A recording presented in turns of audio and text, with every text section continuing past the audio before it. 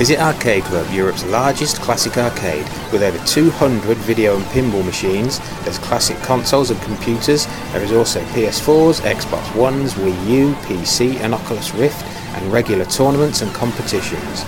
All machines are set to free play. Open Fridays, Saturdays and Sundays. Check out arcadeclub.co.uk for more details. Tenpence Arcade are proud members of the Throwback Network and the Retro Junkies Network.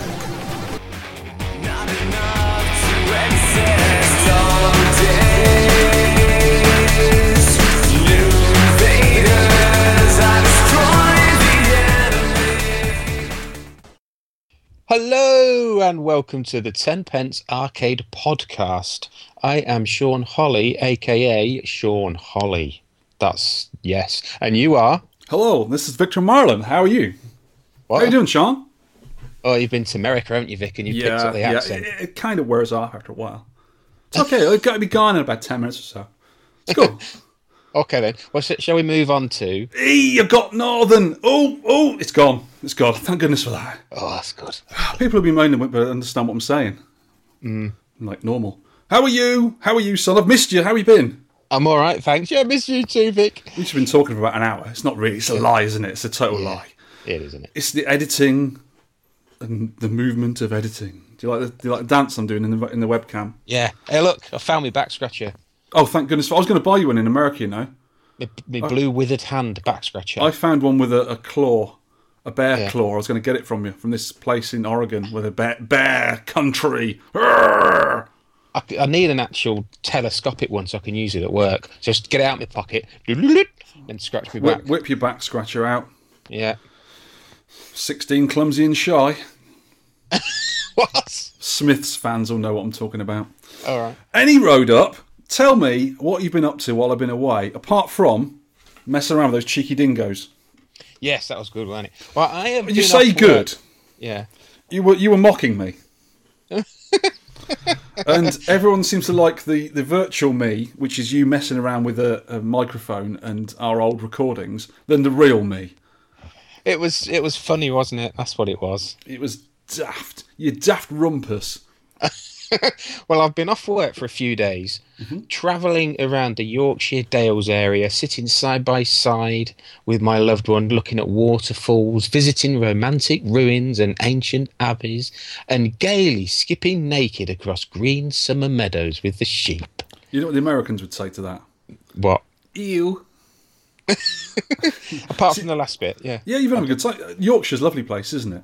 Oh yeah, we've been all over. Yeah, I only had 3 days off, but it seemed a lot longer. How was the weather like when I was away? Well, it's been raining a lot here. Oh really? It's been raining, really. In Yorkshire, it was fine. We missed Really? it all. Yeah. In Yorkshire, we don't have rain in Yorkshire. Oh, nice one. It was where I was. It was quite warm a lot of the time. One place was incredibly hot. Yeah. And then we went through a bit of rain and then snow, whilst they were having forest fires at the same time, and then into sun again. And then when we left, it was raining. You're not 11 million seasons in one day. You're not that far north in Oregon, are you, really? It's a bit north, yeah. Is it a bit north? Yes. My geography is not great. Yeah, you think it's just sort of left of Huddersfield, don't you? Yeah, a little You bit. thought about it for a second. I went, is it left or is it right? No, Sean, it's really far left. Like 5,000 miles left. Oh, well, not to worry. Guess what else I've been doing, Vic? What? Oh, The whole Holly family. yeah. What have the whole Holly family been doing? Mummy Holly, Daddy Holly, and Baby Holly. Building a shed, and I got some very nice guy from work to help me, who, because I'm so clumsy and I can't build anything.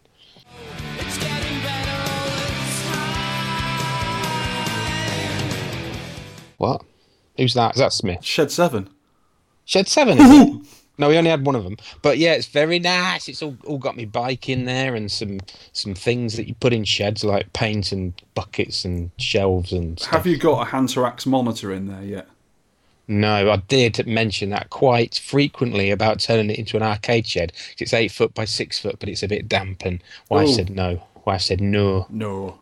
No. Not having it. You got my room, you stole already. She doesn't sound quite like that, Jan, does she? Nothing like it. And I've also been to Arcade Club as normal, playing Playing? Rhythm games. Rhythm. Rhythm games. Rhythm games, yeah! I've done a level 5 on U-Beat now, a level 5 track. What score did you get? What letter did you get at the end? I got a C, but I did a different song and got a B.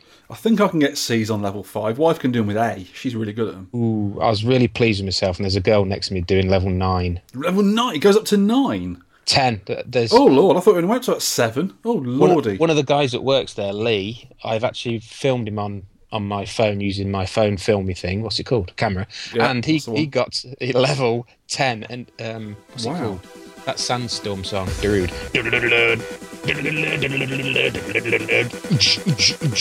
And his fingers were moving so fast it was a blur. Wow. So is there Western songs on there as well? Because the ones I've played are normally imported, and they're normally Japanese and Korean and Chinese pop songs. I'm not seen one with Western songs on. Yeah, I don't think. Yeah, I think there is a few on there. It's mostly Japanese stuff, and all the menus are Japanese, so you've got to kind of feel your way around it. You sort of learn which buttons to press, you know. Oh, cool. I'll have to talk to Toby in Nacorn again next time we're around. Of the Soho Las Vegas arcade. I went past that the other day, actually, when I was picking some up from London, because when I got back yesterday at 11 o'clock, I had to go straight into London to go and pick some up, otherwise I'd miss it, so I had to go and get it. And I passed there, and there was loads of Pokemon people outside. Everyone dressed up as Pokemons, cosplayers. There must have been something going on there, either at the arcade or very close, because there's tons of people around there. I was like, have I just stepped into Cartoon Network or something? I was very tired. I was very, very tired. Did you try and throw a red and white ball at them? Yeah, I captured all of them. Got them in my backpack now. Yes! There's 100 teenagers in there. Screaming! Maybe not. So, yeah, cool. Nice one. What, have they got any new stuff at Arcade Club? Have they? Yes. Have they? What have they got that's new? Tons. What I did see on Facebook the other day, there was like a shipment of things, like a truck full of stuff coming through. They've got Groove Coaster 3. Groovy. You're going to have to learn Japanese to get down to that floor too, you know, at some point. And, what is it? It's, I've forgotten. It's on their website. You know what my memory's like. Have they got a Panic Park yet? No. Tell you what they have got. They've got that Rhythm Tengoku that you were playing in Stockholm. Oh yes, I did like that one. I like that game. I've actually got it myself now.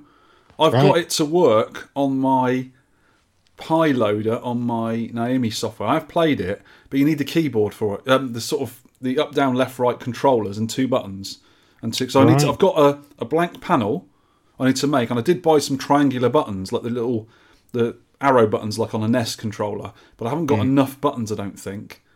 I might have to get onto K-Man Sweden. I think he made one up. I want to see if he's got some spare buttons. But I need to do that. I've got tons of stuff to do now. I've been off for 3 weeks. Tons. I've got about 20 hours of podcasting to listen to as well.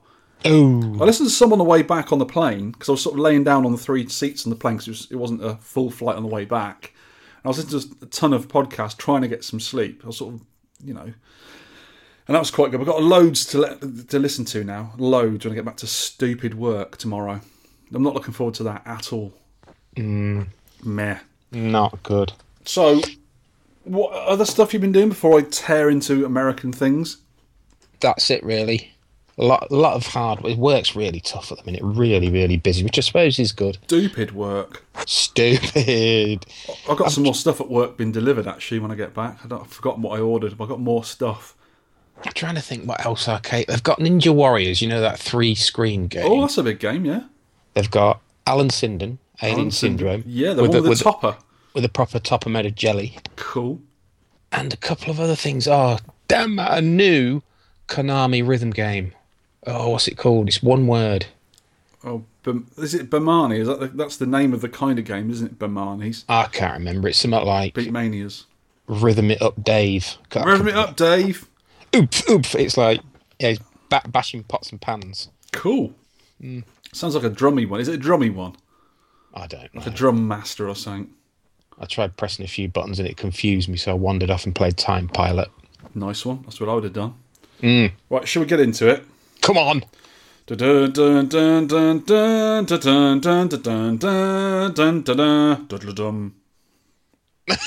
my American theme tune music. Right!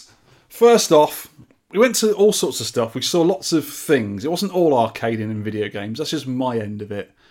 We did wine tours. We were in national parks. We were looking at... I found a tortoise. I found a real-life tortoise.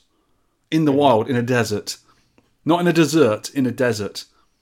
Wow. What did you do? Just leave him? I freaked out because wife said, there's a tortoise there. And I went, whoa! I went over and I looked at him. He put his head inside and I just patted him and went on my way. Did not give him any lettuce? No, I think I don't know what he was looking for in the desert, but yeah, they don't have lettuce in the desert, son. He was awesome. He was about, I don't know, 8 inches tall, quite a big one. Oh, he was so cool. Lizards everywhere in the places we're at in California. Loads of lizards everywhere, little tiddly ones, really fast. You saw them all over the place. Well, the tortoise wouldn't catch them. No, that kind of nature really, really pleases me. Yeah. Yes, I love it. I love seeing nature, especially in its own surroundings, you know what I mean? Saw squirrels, chipmunks. Chipmunks are awesome. They're like little, really cute little squirrels, but they're really fast. You won't catch one of them. So a chipmunk is a fast squirrel? Yeah, a little one with like little stripes on. Yeah? Yeah, Chip and Dale. Chip and Dale. The rescue rangers, the really fast ones have spoilers on. Yeah. They have like little red trainers as well, like Sonic. That's where they got it from. Everyone knows this. That's where they got it from. Chipmunks have little red trainers. Yeah, sorry, sneakers. You're learning stuff here, kids. Do you know what? I use, you know the word for training shoe, like a pump or a plimsoll in the UK? You know most people call them trainers. I have taken the American initiative and I call them sneakers because I sneak more than I train. Fair enough. Can't argue with that, can you?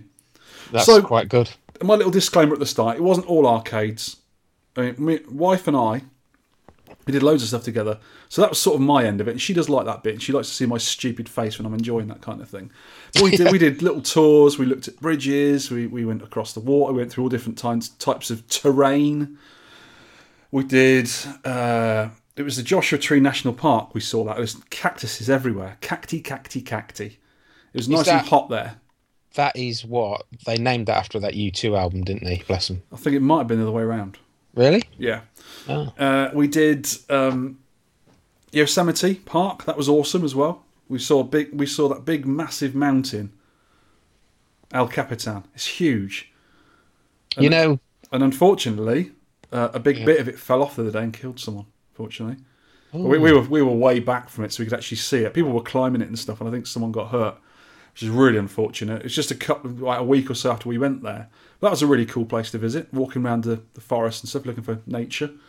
It's nice. You know, one of them, Yosemite is one of them words that is just great to say in it, Yosemite. I didn't see Yosemite Sam there.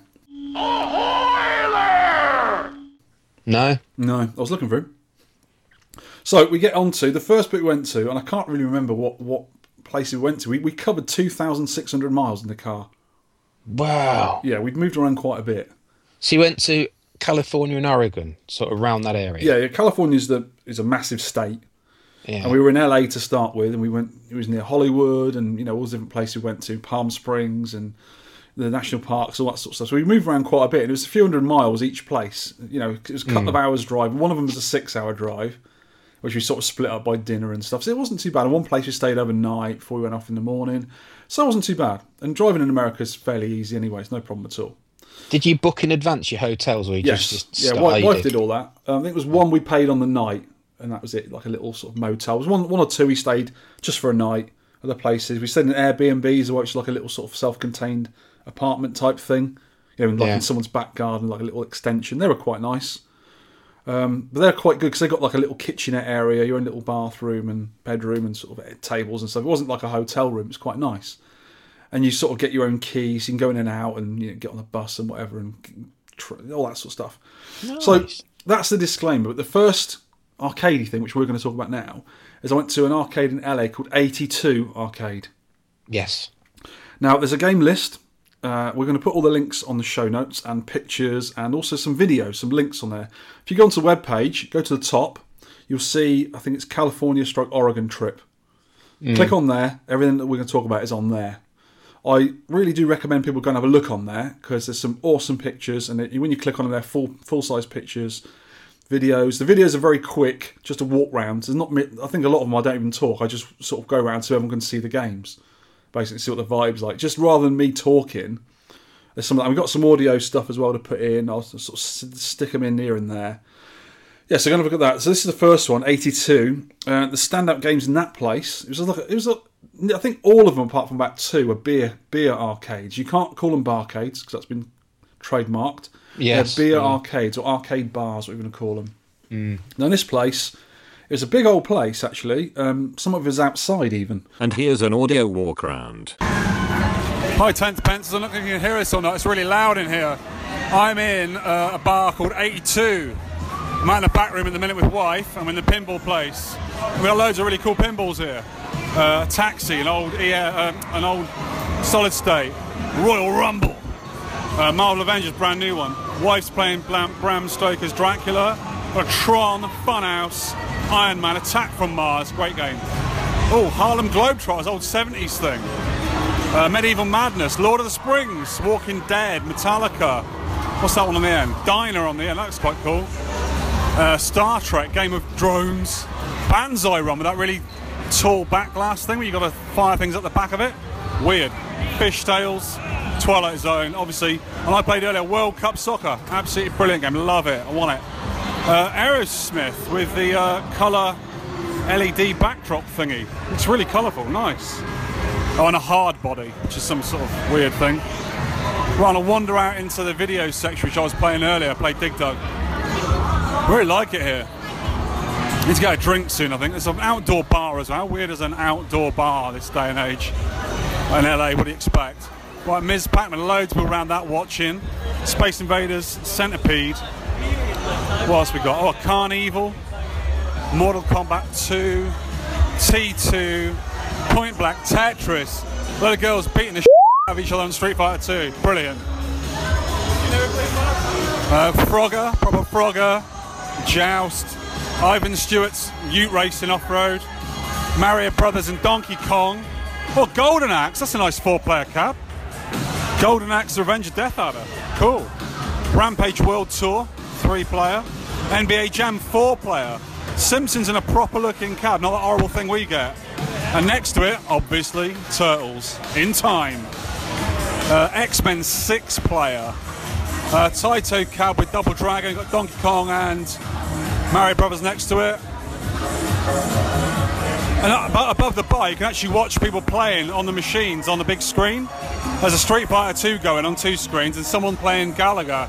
And the dude's on 2.6 million at the moment. He was next to me when I was playing Dig Dug earlier. I outrun Turbo in a nice cab, Dig Dug. And that guy is still on Gallagher. He's going to be on there the rest of the night, that dude. Well, it's a really weird ice cold beer that they put together themselves. It's got no backdrop, but it's just got the holes in it. They must have made their own cabinet. Dedicated Burger Time, good old Peter Pepper. Bally Midway Tron, in a pole position, and it's working, believe it or not. I'm going to get a pint of Guinness because I am parched in here. Stand-up games was an X-Men 6-player behemoth. You know, them big massive 6-player things. Did you like that then? I didn't think. I didn't play it, but I like the machine. I've seen the machine loads of times in America. They were quite common, I think, especially in these sort of barcades nowadays. Tend to get them because they are a crowd puller, and you're getting 6 times the coins every time you play them or whatever. But a lot of the arcades were free play. You pay on the door to get in, and this place wasn't. But I think all the arcade video games were 25 cents, quarter. It's not bad, is it? Yeah, it's really good actually. And then I think the pinballs are nearly always 50, 75 or $1. Because they're more expensive things, they're newer and they need the upkeep and stuff, which is nothing really. And you know, we're adults nowadays. We've got the money to spend, it doesn't matter. So I went in there, everything was 25 cents. A Rampage World Tour, never seen one of them before. It's a great sequel, It's a silly little game, it's fun. Full of humour. I actually really like Rampage.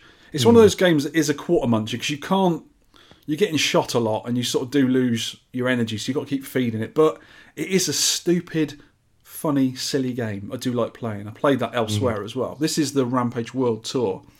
Ice cold beer. But this isn't the proper one with a nice background and stuff. This one was like a custom cabinet. It looked like they'd had an old one that was falling to bits and they'd transplanted all the internals into this new cabinet. Because there was no back art even on, you know where the holes are in ice cold beer. Yeah. They didn't have any artwork on that. It was very plain looking. but it still played the same kind of way with all the sounds and everything. So I'm not sure what they did there. They had a centipede upright, very common in America. Frogger. I think every single arcade I went into had a Frogger. Every single one. Why not? Why not, indeed.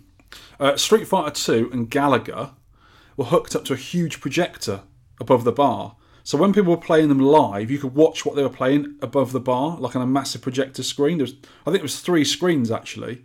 Then they have one for like competitive stuff when they have things on. And there was Street Fighter 2, so you could watch. I was watching the guy next to me playing Galaga, and he was like 2.6 million. He was really good at it. I sort of looked. I was playing Dig Dug at the time. I looked up at the above the bar, and I was like, "Hold on a minute," because I thought it was just them playing videos of games, like on a track screen. It was actually him playing it there and then. That's quite good, isn't it? It's really good. Yeah, I enjoyed that. I mean, I don't think it'd be that difficult to do. There must be some sort of device in the machine that takes the video and just puts it elsewhere. Because you can play a lot of games with 2 screens anyway. I think MAME even supports 2 screens. Yeah. Because a lot of places as well I saw, especially games like Dragon's Lair, they had a TV on top. So when you're playing the game, people can watch you from afar, from behind. Right. I think it's just something like that, but obviously hooked up to a massive screen. So that was pretty good. I was playing badly at Dig Dug. I was trying to get my mojo on with Dig Dug, and I couldn't really do it. I haven't played it for a while. I need more practice. Played Donkey Kong there. Got over 100,000 on my first go. No, that's a very good score. A lot better than I can do.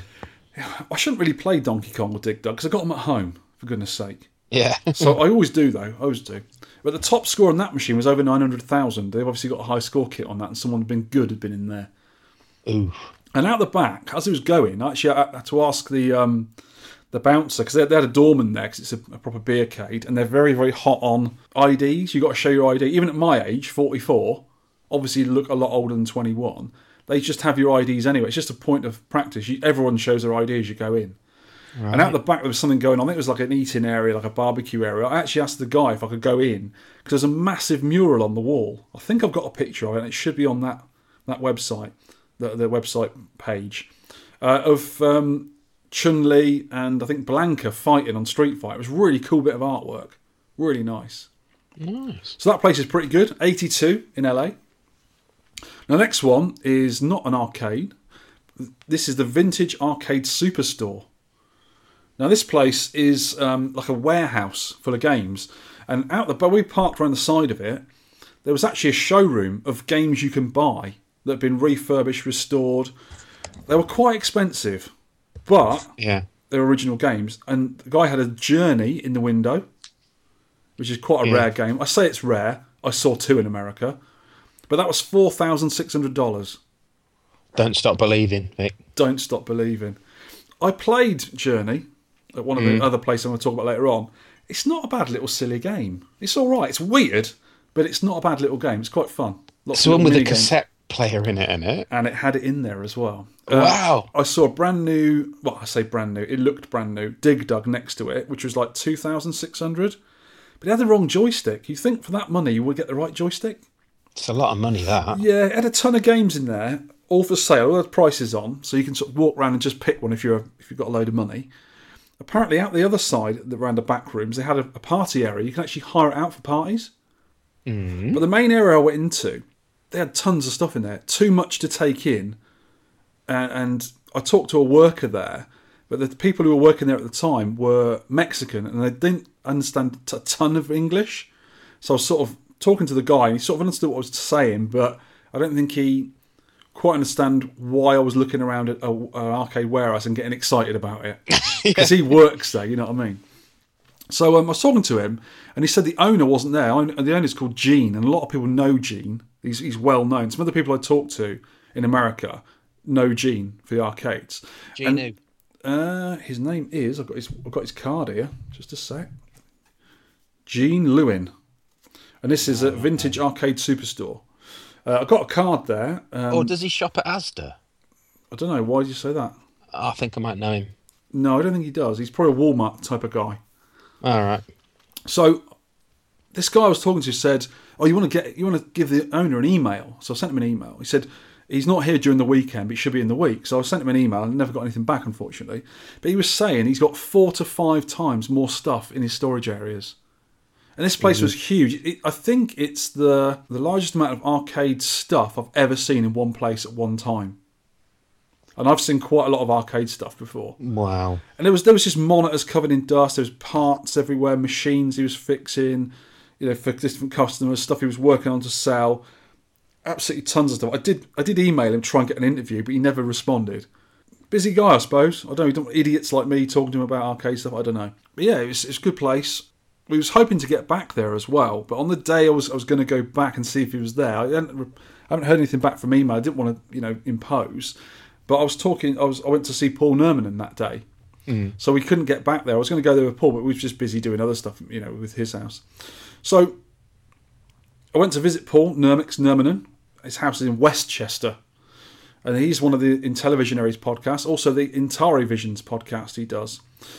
Paul's got a great arcade garage. It's like the sort of same size as mine. One game I liked, he played it was a really nice bootleg of Star Castle. Yes. I like this game now. I didn't like it when I played at Arcade Club. I'm going to have a good go of it next time. I learned how to play it a little bit better. Oh, it's tough. I've not really learned how to play. I blew it up. You know the bit in the middle where you're supposed to kill him and he shoots that really fast fire at you? Yeah. I managed to kill him. The idea is to spin around a screen shooting. And it does, in a proper arcade cab. His one was really nice. And the overlays worked really well on it. So it actually looked like colour vectors. With different overlays. And his is a bootleg, but it's a really nice looking one. I don't know who made it or what version. It was called something different, but it's a really, really good game. Really smart. Is it Paul that's got Satan's Hollow? Sorry, you've got it here. You've got it here. He has, notes, yeah. Sorry. So the second cab I played there was Elevator Action. He had a proper Elevator Action cab, which was really, really cool. But it seemed to be harder than the main version. Because when I play Elevator Action on MAME, I can nearly always do the first level easy. You got to nip in the red doors, get the documents, get to the bottom, and then get out of it. And I couldn't do it on his. This is quite hard. But he seemed to think it was on normal settings, but I think it's on more difficult. Right. He also got, the next to that was a Zaxxon cab. You know how we don't like Zaxxon? It's too difficult. Be honest, Zaxxon is a horrible game. But what Paul's done, the best thing, is he's converted into a main cab. He's still got all the internals for it. So nothing has been lost. Don't worry. You can always put it back if he wanted to. But it's a big old cabinet, so it's perfect to house a main computer and all that sort of stuff. So it's still got the stick, like the weird trigger on the stick. He hasn't got it on there, but he has got the stick. He's got everything left over, I think. He's kept everything for it, so it's not ruined. So that's been converted. He made his own panel for it, which has got different. He's got a trackball and sort of stuff and buttons and stuff. And that was running Maximus Arcade, which is not a bad front end, I thought. I think I used it before, but I sort of settled on Marla in the end when I was doing it. My front end's not bad. Hey! So I nipped on that. I beat Paul's Frogger score. He had a chalkboard on the wall with all the scores on. I beat that. Ha ha! What score did you get?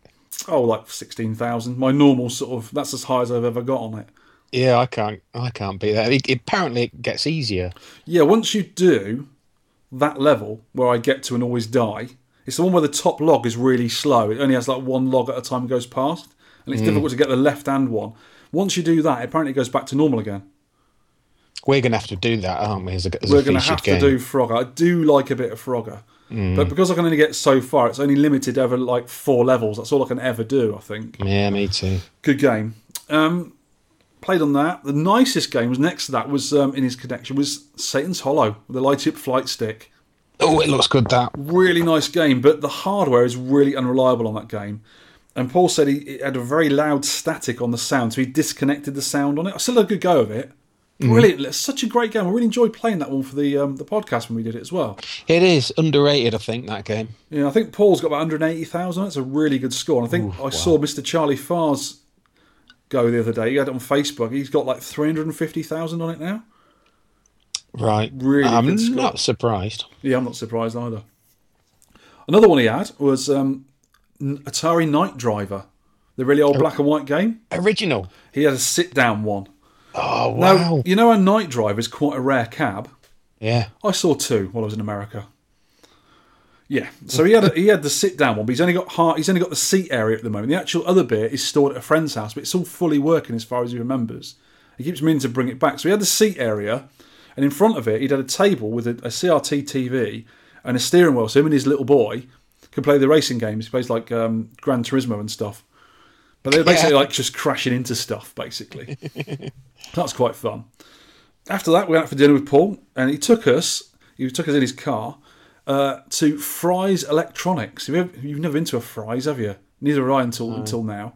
It's a really big. A lot of these stores are big. Not like little shops that we think. They're usually like the size of our supermarkets, like Asda's or Tesco or something. They're big. So I went there. He said, "You've not been to a Fry's before?" And he said they're all themed. They've got different themes, and this one was like I think it was like sort of Hawaiian themed.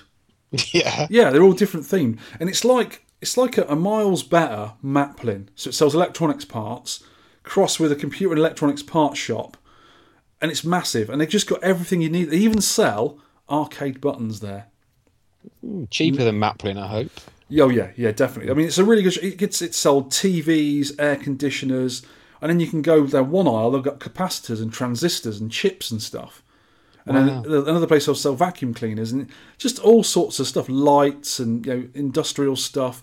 But absolutely massive shop, huge. It was a lot of fun walking around there actually. So after that, I can't remember what day it was. After that, we went to Palm Springs. This is the place where all the famous people used to hang out in the summer. We used to go there for vacations. There's pictures everywhere of Frank Sinatra and Marilyn Monroe had all stayed there, and John Wayne, all these famous film stars and stuff. It was 38 degrees centigrade when I was there, 101 F when I went there. Oh, that's hot. And that's off-season. It's hot! I had a quickie look at a fun complex called Boomers. Yes. Boomers! It had a crazy golf course. Not crazy, crazy golf course there. With a W? Yeah. Well, no, that's Queasy. just in my mind. I actually wanted to play quasi golf. I quite fancied a game, but wife said it's outside. There's no chance because it was red hot. It was so hot there. It was unbelievable. It's like desert basically at Palm Springs. Really hot. You know when you're in a hot town, when you walk past shops, they're spraying out vapored air across the shop fronts to keep it cool. It was ridiculous there. So we wanted to survive the day, so we didn't play crazy golf. So the arcade indoors with air conditioning, thank goodness. It's basically a nice Dave and Buster's, and Dave and Buster's arcades in the US aren't nice. This was quite a nice, actually looking place. We had a quick look round. It was like 90% redemption games and modern races, shooters, the normal kind of thing of a modern arcade, just for the family kids sort of place. But they did, of course, have a Gallagher stroke Pac-Man. A few old knackered 25-inch screen cabs playing fighting games, Street Fighters and Mortal Kombat, that sort of stuff. Nothing to write home about. So on to Oakland and Alameda. Alameda. Another word slides off the tongue like a silky slide. Slidey, tonguey thing. I need to get me metaphors better, don't I? You do. These are cities near San Francisco, or as my geography teacher used to say, San Francisco. That's how he used to say it. We should take the mick out of him. What, did he say any other silly things? Ignatius Rock. It's a geography teacher. What do you expect? Did he say interlocking spur? Interlocking spur. He probably did, actually, yeah. And Oxbow Lake. Probably said something like that. So what we tried to do here was meet up with an old Brit. Oh, God. There's a guy who, I don't think you'd know him, actually, because it was sort of before you got on the UK vaccine. A guy called P-Man, Andy Welburn. He used to live North London, I think, somewhere. Can't remember now. He used to live in North London. I've met him a few times. But he is the ace repair guy. Yes, I've seen his Facebook page and stuff, yeah. Yeah, he moved to stateside years ago. He's of andysarcade.net, and a lot of people in the US now know him, because I think they send him the really difficult, the old PCBs to repair, the ones that haven't got any schematics or any notes, so he just repairs them. He's really good. So I met Andy before, and I did get onto him a little bit late. I mean, I didn't realise he was in Oakland until, because when we got to Oakland, I thought, I've read that name somewhere, I've heard that name of that place before, and I realised he lives there. So I sent him an email, so do you want to meet up? And he said, oh yeah, I'll meet you at MADE, which is the Museum for Art and Digital Media. Digital Entertainment, sorry, MADE. And in the end, he couldn't actually make it, and he was trying to get to meet a local arcade later on in the evening, but he was picking up a car the next day. Obviously a busy guy, international man of mystery, that sort of stuff. So we didn't meet, unfortunately. It was just a bit of a bummer. But for the next three places I went to in Oakland, there was the MADE, Museum for Art and Digital Entertainment. These are all on the website. Basically, this is a cool museum full of a few arcade machines and tons of CRTs, screens, and consoles set up for you to play. $10 per person for the whole day. You can go in and out, you get a stamp or whatever, go in and out. There are shelves and shelves and shelves of discs, cartridges, other media that these really cheerful staff will swap around for you to play. They said to me, if you want to play a game, just point it out to us on the thing. We'll swap them all around for you. Just play all day long. They were fine about it. There's a few rare systems in glass cabinets which you couldn't play, and a shed, your shed perhaps, full of CRTs scattered around to display the systems on. There was I think there was a few LCD screens on the wall for the more modern machines. They had Xbox 360s and PS3 and 4s there to play. It's like some of the kids were playing there, but mainly big CRTs. You know, like the 38-inch CRTs are really heavy, big ones. Yeah. They had tons of those, absolutely loads of them. So I got a chance to look at a Commodore SX64. You ever seen one of those? No. This is the one you could carry around. It basically looked like the size of a sewing machine in a box. And you pivot the front down, and that's a little keyboard. And there's just like a 4-inch colour screen behind it. But this thing is like heavy. It's a couple of kilos. You know what I mean? It's like 10 kilos to carry. But that was portable back then. But I've never even seen one of those in real life up close. I've seen them on pictures, never seen one. Also saw a Magnavox Odyssey.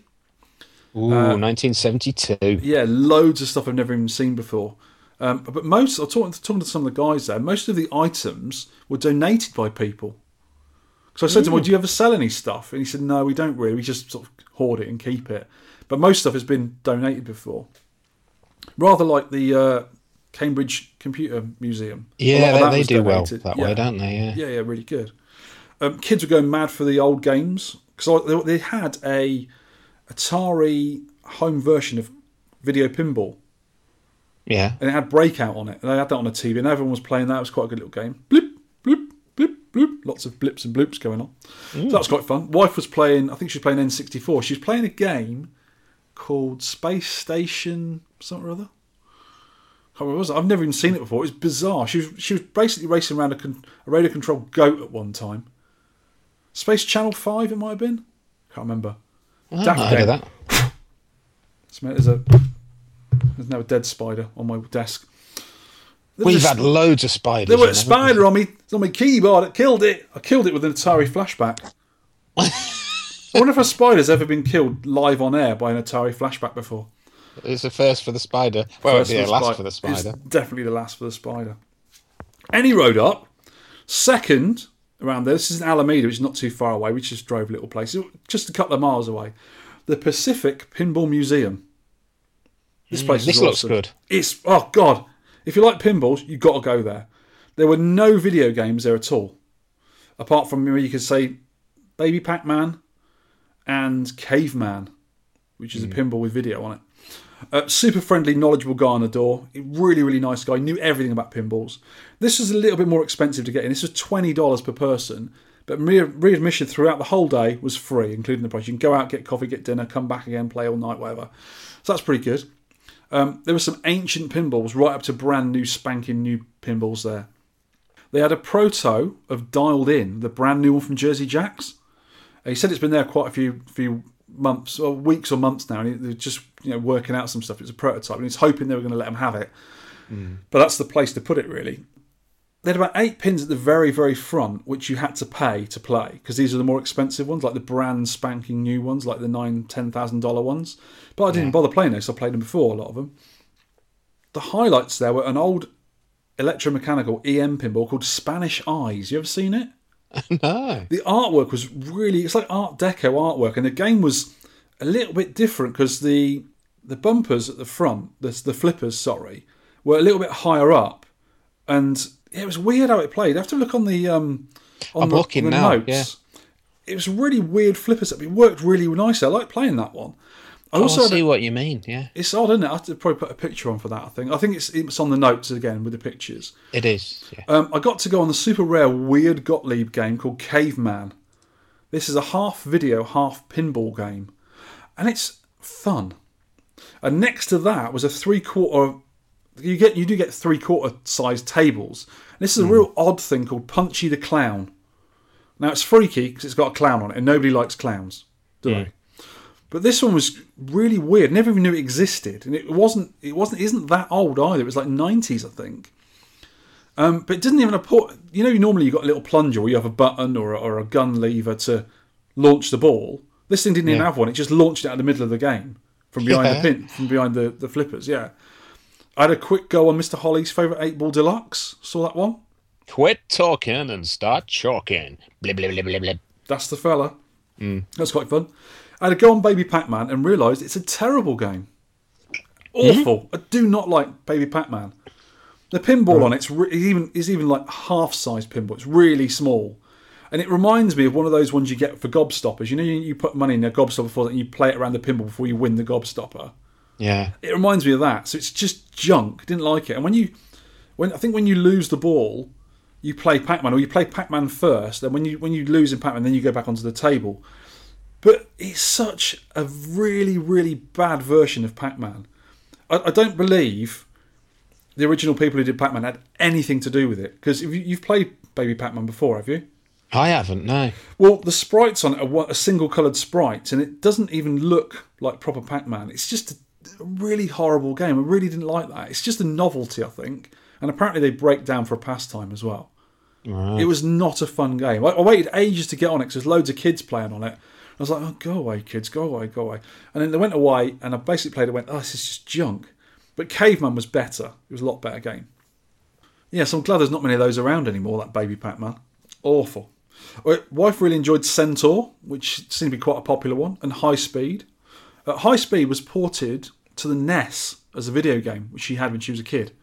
So she quite enjoyed that one. It's got a red light on the top of it, which is quite cool. I couldn't find a Far Par for Brenton Whitney of the Broken Token guys. I was looking for one. But this place had hundreds of machines they move around as well in storage. So they had loads. I'm sure they got one. There's about 4 or 5 rooms in the whole place, and it seemed to just go on forever. It was a really big place, really big. Just loads of different halls of pinballs. There's a separate party area, all sorts of stuff. I just kept finding other rooms. Oh, this is brilliant. They even had the very first lower flipper pinball by Gottlieb from 1950, a game called Spot Bowler. Right. These old pinballs, you have to actually pull a lever under the ball launcher to spit the ball out. It doesn't do it automatically. You've got to bring the ball into play yourself and then use the plunger, which was on a few of these 50s pinballs. I'd never even seen that before. I didn't realise that's how pinballs evolved. Do you know, you're on about Pacific Pinball Museum, and there's also one in California called the Museum of Pinball, which is that in Banning? Yeah. Yes, I didn't get to see that. I think the one in Banning is a private collection. And they open it a bit, and Walter Day's involved a bit, I think, with it as well. I'd love to have gone to that, and if I ever went again, I'd ask Paul Nerman, because I think he knows the guy who owns it, and he's been in, and he said it is good, because they've got like tons and tons and tons of pinballs, and they've got a little, I say a little in American, room out the back with like 400 games in it or something stupid. Yeah. Like video games, I mean. There's loads. Mm-hmm. So that'd be another one to go to in the future, because I'm sure I'll go back to California, because I do like it. California, Oregon, brilliant. So I probably will go back. But these EM games, very, very simple. They sound great. You can hear the buzzing of electric. When you hold the flipper buttons down, you can actually hear it buzzing with electric. Yeah. So you think, this is... If I put my hand in there, it'd be really dangerous. So I just won't. So it's just buzzing and, you know, the bells, the pings. Yeah. It's really good, though. I really enjoyed that place. Really nice. But this is... Pinball's just... I know they are older than video games. The old ones seem really old. It's like you don't want to hit them too hard because you don't want to break them. But there were some really nice ones there. But they're very, very similar, the gameplay. It's like a single layer, a few bumpers, a few ramps and stuff. So it's not really rules you got into, or not to an ignorant pinball person like myself. But later on in this trip, I could get to learn a bit more about pinball. And it gets complicated. Oh, yeah. Far too complicated to brains of our stature. Far too complicated. Multipliers and all sorts. Oh, it gets even more complicated than that. Seriously. Really does. But I think if you learn one game at a time, you can probably do quite well at it. But it's just, it's multiple different rules and stuff. Yeah, so that was really nice. They even had, and it's on Wiki about this, they had a clear electromechanical pinball. They'd actually done it all sides of Perspex. So you can actually see all the bits inside of it. And there's tons and tons of wires, switches. Tons of bits. Yeah, tons of bits inside. Leaf switches going off, solenoids everywhere. It's actually quite interesting watching it all move around. You can see sparks going on and stuff because it's quite high voltage and stuff in there. It's good fun. Next one is the High Scores Arcade, which is less than a mile away from this place. And this is a really cool place. Beautiful arcade, only a few miles away. They also have another location in Hayward too, which is not that far from Alameda. I only found out this after we left there. Didn't realise there was 2 sites. Mm-hmm. So we only stayed for an hour as we were just cream crackered by then. It was just hot and we were worn out. But an hour is $5. And that's not bad. $10 gets you an all-day pass. All the games are on free play. And a young guy on the door was a really nice bloke, friendly, knowledgeable.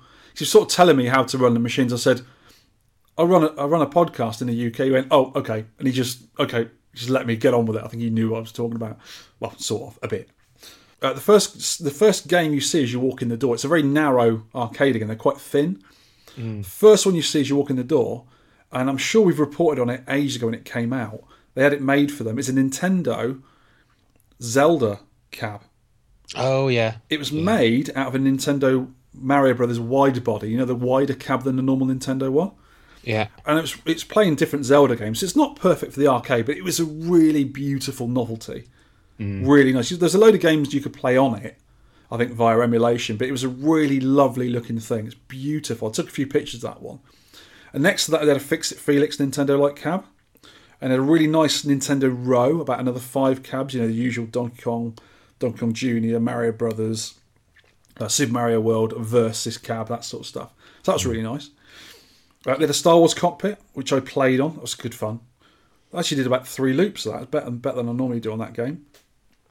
They had a Tron and a Discs of Tron upright. You don't see many of them very often. Ooh, an E-Dot. Yeah, no, it wasn't an E-Dot. It was a normal stand-up one. Just an upright. Yeah, right. Yeah. I did see an E-Dot later on the trip, but yeah, that was the normal one. Robotron Cabaret. That was a nice car. I tried to steal that, but they saw me unplugging it. What else was in there? There was about 40 games or so to play in there. All excellent condition. Everything I played functioned perfectly as well. Everything was working really nicely.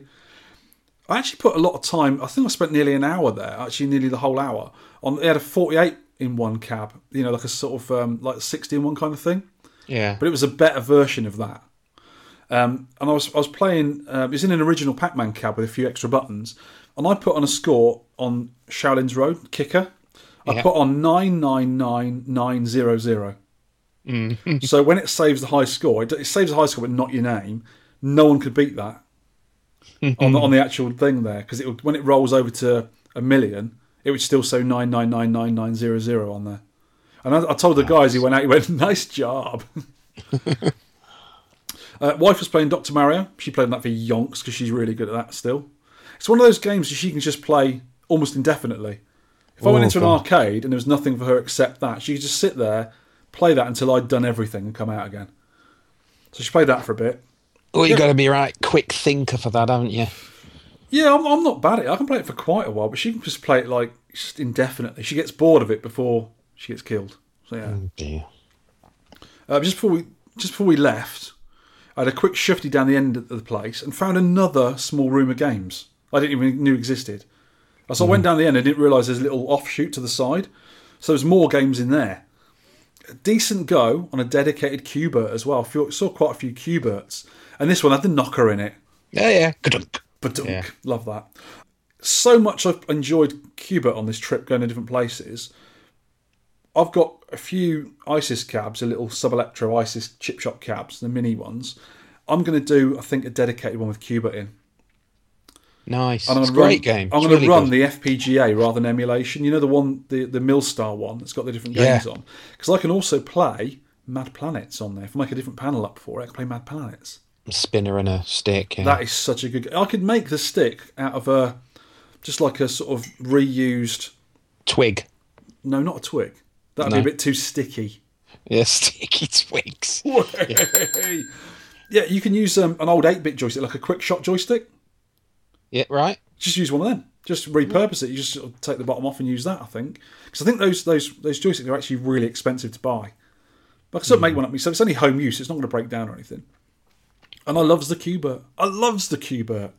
I'm not very good at it, and I do get a little bit better when I play it. I can sort of work out where Coily's going to go. And I really like the game.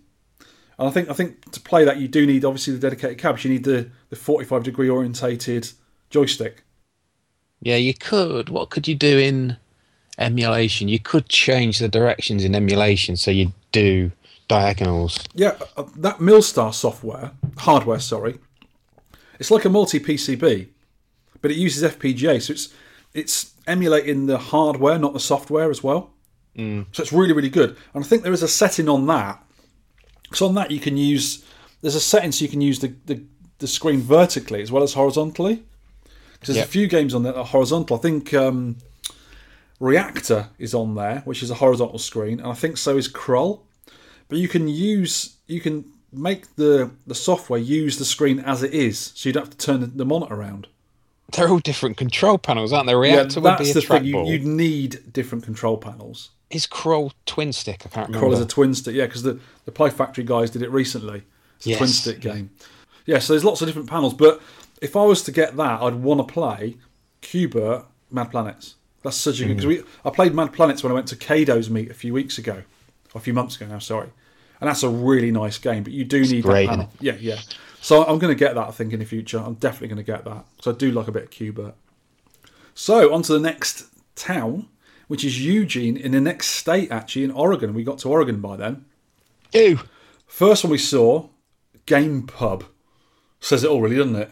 Game Pub. Nice. Yeah, so this was an arcade, console, card game bar. All sorts of gaming going on in here. I think they even had board games in there. And here is some audio from there.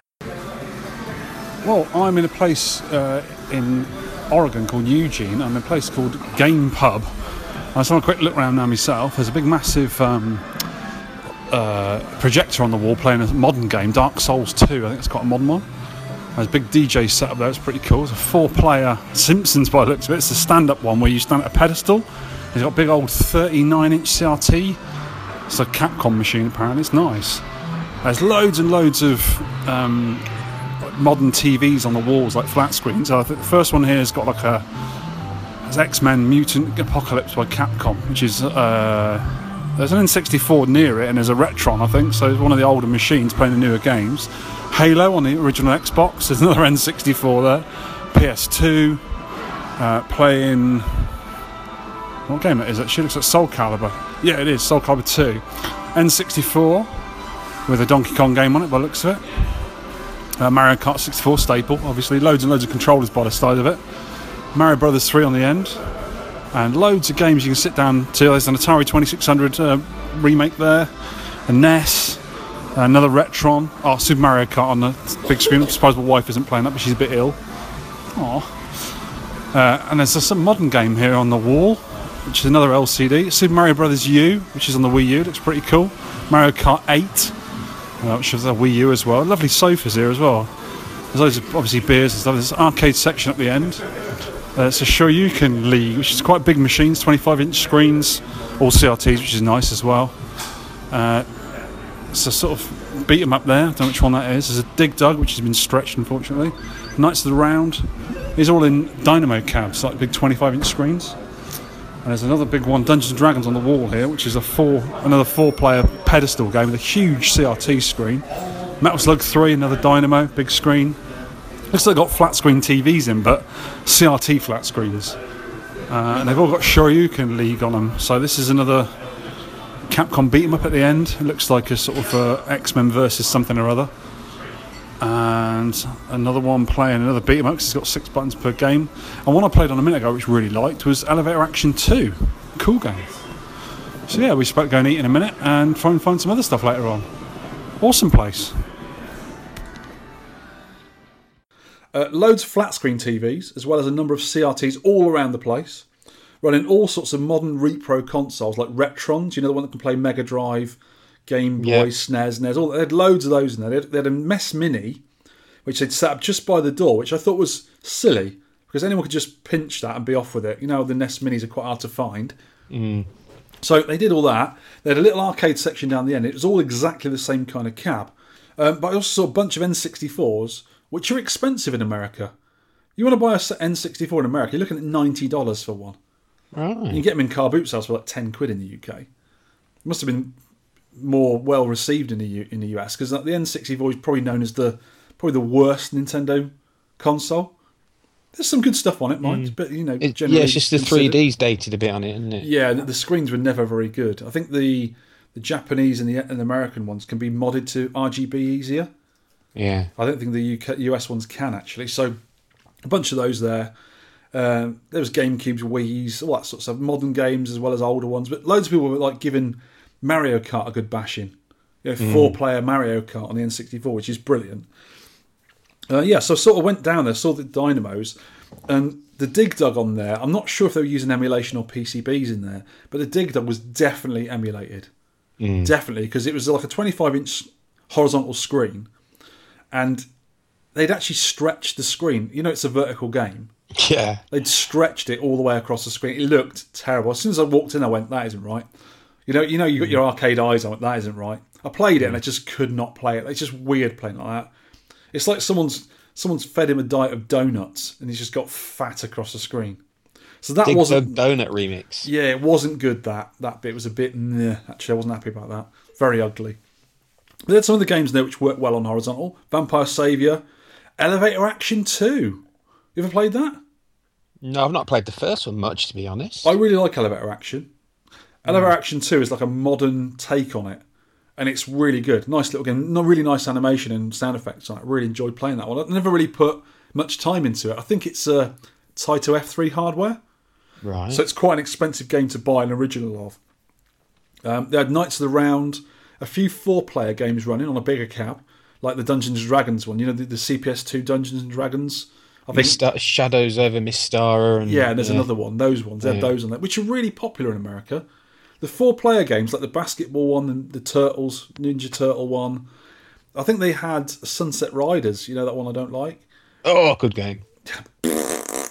They're really popular there. And their cabinets are nicer looking 4-player ones than ours. Because ours are these really weird pedestal things with a huge control panel. These just look like a normal 25-inch screen with a slightly larger panel. So they seem quite nice. But there was loads of games there anyway. It's quite good. I'm not sure if they're running original PCBs or not. I've no idea. The bar was free to get into. Obviously, you buy drinks. They had tons of drinks and that there. And all the games are free to play. So I presume if you're eating or drinking there, you sort of stay there all day and just do what you want. Cool. So next place, Level Up Arcade. Or Level Down, perhaps. This is a barcade, or a bar arcade, because that word's been copyrighted. A bunch of original cabs, pinballs, skee ball, pool tables and air hockey tables. You can imagine how big this place is with all that lot in it. It was huge. Unfortunately, there was big TVs all over the place playing American sports. It was like a sports bar. I do not dig on American sports. I don't like sports. Yeah, I don't like seeing them. When you go in somewhere, like you go to a restaurant and they've got football on. Whether you're a football supporter or not, your eyes are drawn to the TVs all the time. You should be talking to your wife, talking to your friends, having a drink, eating your dinner, whatever. You don't want screens on in the background. They're distracting. I really hate it. And when there's arcade games on, you don't need more entertainment, do you? Not really. You're not going to be playing Zaxxon whilst looking at American football. It's just awful. Really didn't like that bit. And here is some more audio. I'm now at the Level Up arcade. I've had a walk around and there's a lot of machines not working actually. Miss Pac-Man's out of order, got on there. Gallagher next to it, you can't get any coins in it for some reason. They've got Terminator Salvation by the door, big thing. It looks lovely, this place, really nice. Loads of places to sit around drinking and stuff. Big Buck Wild, another gun game. There's a Justice League Heroes United. Looks brand new, this thing. It's global VR apparently. Looks all new. It's a nice looking cab. Got a Let's Go Bowling Centipede Missile Command and Millipede all together, which is quite good. Got a big trackball on it. It's quite a good little game. Dig Dug is sadly missing a colour for some reason, and you can't play beyond about level 6 because it's too dark. Had a good go of it. Frogger, nice Frogger cab. Bit of a bendy screen though, unfortunately. Strikers 1945 Player 1 file wasn't working properly. Asteroids has got a LCD screen in it. It's not a proper vector. Space Invaders, I played that, which is a Taito anniversary one, and it just doesn't play like real Space Invaders. It was doing stuff that it shouldn't have done, like shooting through the barriers and stuff, which is really weird. 4-player versus Pac-Man, which is really cool. Street Fighter Anniversary Edition, which is big LCD by the looks of it, loads of different Street Fighters on there. Proper Joust, proper Defender. The Defender is really weird. When you press reverse, you've got to hold reverse down to keep going in that direction, and thrust goes the opposite direction. When normally you press reverse to turn round, and then hold thrust down to go. It's really weird. I couldn't understand that. I reckon that must be a hack on there, or they're using maybe a FPGA board. I'm not sure about that. But the pièce de resistance of this place is a Killer Queen. They've got a 10-player Killer Queen, and nobody's playing it. Unfortunately, it's really cool. There's tournaments apparently from 9 till 11 p.m. And in the corner you've got a Nintendo setup. You've got Mario Brothers, Super Mario Brothers, Kong Jr. and Kong, which will work pretty well. Star Wars Trilogy, nice big bar. When you go around the back, you've got loads and loads of pinballs. There must be about 20 odd pinballs. Let me just count them. 1, 2, 3, 4, 5, 6, 7, 8, 9, 10. Yeah, it's got to be 20 plus. And you've got 4 lots of Mario Kart Arcade GP DX together. You've got a Tank Namco double play. Someone's just got a thing there. They've got some really new pinballs. Game of Thrones, Kiss, Walking Dead, Metallica, WrestleMania, Star Wars, Medieval Madness, Transformers, AC/DC, Batman. The brand new Batman isn't working. God, how annoying is that? Those are so expensive. X-Men, Ghostbusters, Star Trek, Aerosmith, Family Guy, shut up Meg, Lord of the Rings, South Park, Monopoly, Tron, Avengers, Austin Powers, Creature from the Black Lagoon. A lot of these have got coloured DMDs, which is quite nice. Doctor Who, old bally one. NASCAR. There's a Gauntlet Dark Legacy. That's a nice looking cab. Huge thing, but looks lovely. Really nice screen on it as well. Lovely looking thing. Guitar Hero Arcade. Oh, some new arcade games. They've got Connect 4 and Doodle Jump Arcade. I think it's an old phone game. And you've got a Mortal Kombat 2, Tekken 4. Oh, Simpsons big cab, but not as ugly as our ones. The Grid. Oh, there's a gauntlet, proper gauntlet there as well. Normal gauntlet. In the corner, you've got an Aero City playing one of the Tetris games. I think it's the Atari Tetris, but it's actually on a little platform, make it higher than normal. Poor thing. Oh, I'd love to take it home with me. Love that cab. And you've got some other kind of games. You've got 3 pool tables, 2 pool tables, and a couple of those hockey games. It's a really big place, though. It's massive. It's a shame a lot of the games aren't working properly. Bugger. So there's some nice games in there, though. Main problem with the breakdowns and the non-functioning games. This place wasn't as well looked after as any of the other places I went to. Right. Some big gun games there. They did have a 10-player Killer Queen, though. I didn't see anyone playing it. Have you played it? I haven't, no, because I wanted to play it, but I think you do need to play a multi-game play with at least 3 or 4 players, maybe. Yeah. It seems a lot of fun. I looked at the rules. I was watching the track mode, and I really hope Andy gets one at Arcade Club. Because I'll probably come and have a visit if he gets that, because I can get a bunch of us idiots together, us and our listeners. That'd be a lot of fun. It's just left, right, and a button, I think, or maybe 2 buttons. So it reminds me sort of Joust. Right. But you've got different things to do. You've got to help each other out. I'll have to talk to you about it because I can't really remember exactly what you did. But there's like 3 main objectives to win the game. You can do this, this, or this. And it's sometimes you're helping each other out. Sometimes you're sort of defending people that are trying to do a certain thing slowly so that people don't get you. It's like a capture the flag type of thing. It seems a lot of fun. It does look good. And the cabinet's huge. It takes the place of like 7 cabinets. Right. But you can put them back to back, so it's a little bit smaller, but it's still massive. It really is big. There was 20 plus pinballs I've counted in there. They had a huge, the really big Space Invaders, the LED one. They had that there as well. With the gun on the front. Yeah, which is mad. It's not my favourite big game. I like the Pac-Man Galaga one better because it's more of an arcade game than a sort of redemption type thing. They had a massive Connect 4 though. Have you ever seen that in the arcades? I bet they got them in Blackpool. I've seen a big Connect 4. I can't think where. Not a physical one. You put counters in. This is like I think you touch the screen or whatever, and you got. Oh no, I haven't. They had that. They had a thing called Doodle Jump, which was a popular phone game, I think. It's an old phone game. Yeah. They had a Gauntlet, an original Gauntlet. Yeah. And also a Gauntlet Dark Legacy, which is a really, really cool game. I've never played. I've seen the arcade version a few times. I've never actually played it in the arcade because it's the kind of game I prefer to play on console. I had that on the Dreamcast. There was Dark Legacy, and there was a follow-up as well, very similar game, and it was up to 4 players at a time. Really good game. Yeah, James RGP's got one. Oh, nice one. Yeah. Cool. Really good game, though. Goes to the events. Yeah, you can pick those cabinets up quite cheap because they're really large and nobody seems to want them, so you can pick them up quite cheap. But if I had the room, I'd definitely have one. It's a brilliant game, especially with multiplayer. Really nice. It's sort of like a pseudo 3D type of Gauntlet. It is, yeah. I loved it on the Dreamcast. I played it to death on the Dreamcast. Really, really cool game. They had a poor old Aero City, the really old Sega Candy Cab? Yeah. They're one of those. And it was sat on this really silly pedestal to make it higher. And it was playing Atari Tetris, and the screen was all knackered. There was like drink spilled all over it. Poor thing. I'd have taken that away and looked after it. Right. Defender had a really weird button issue on it. Maybe they were running the J-Rock Multi-Williams, because I think you can change this on there. But, on Defender, you press thrust to move, and when you want to reverse, you hit reverse once and then press thrust again. Yeah. On this one, if you held thrust, you went to the right. If you held reverse down, you went to the left.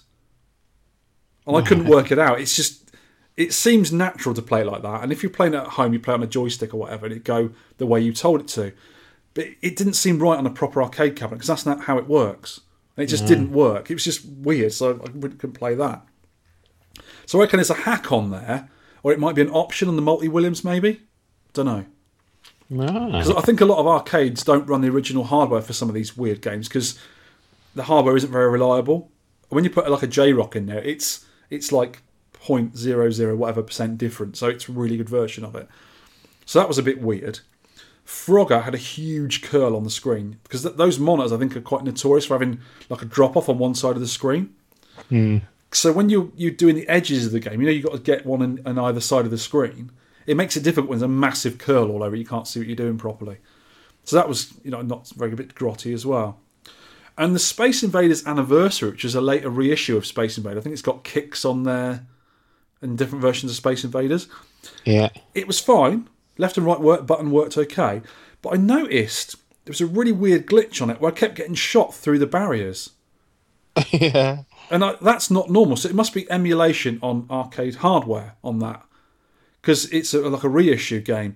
And it really bugged me because I was hiding behind a barrier to the side of it and it kept shooting me through. I got hit twice. I was like, what? That doesn't happen on normal Space Invaders at all. Normal Space Invaders is rock solid. I mean, the collision detection on normal Space Invaders is absolutely spot on perfect. It's really good. And this just wasn't. And also the brand new Batman, it's Batman 1967, the new pinball, the really expensive one. Yeah. Wasn't working. Turned off. It was the only one in the row that wasn't working. It's probably the newest one wasn't working. Not good. So that is Level Up Arcade.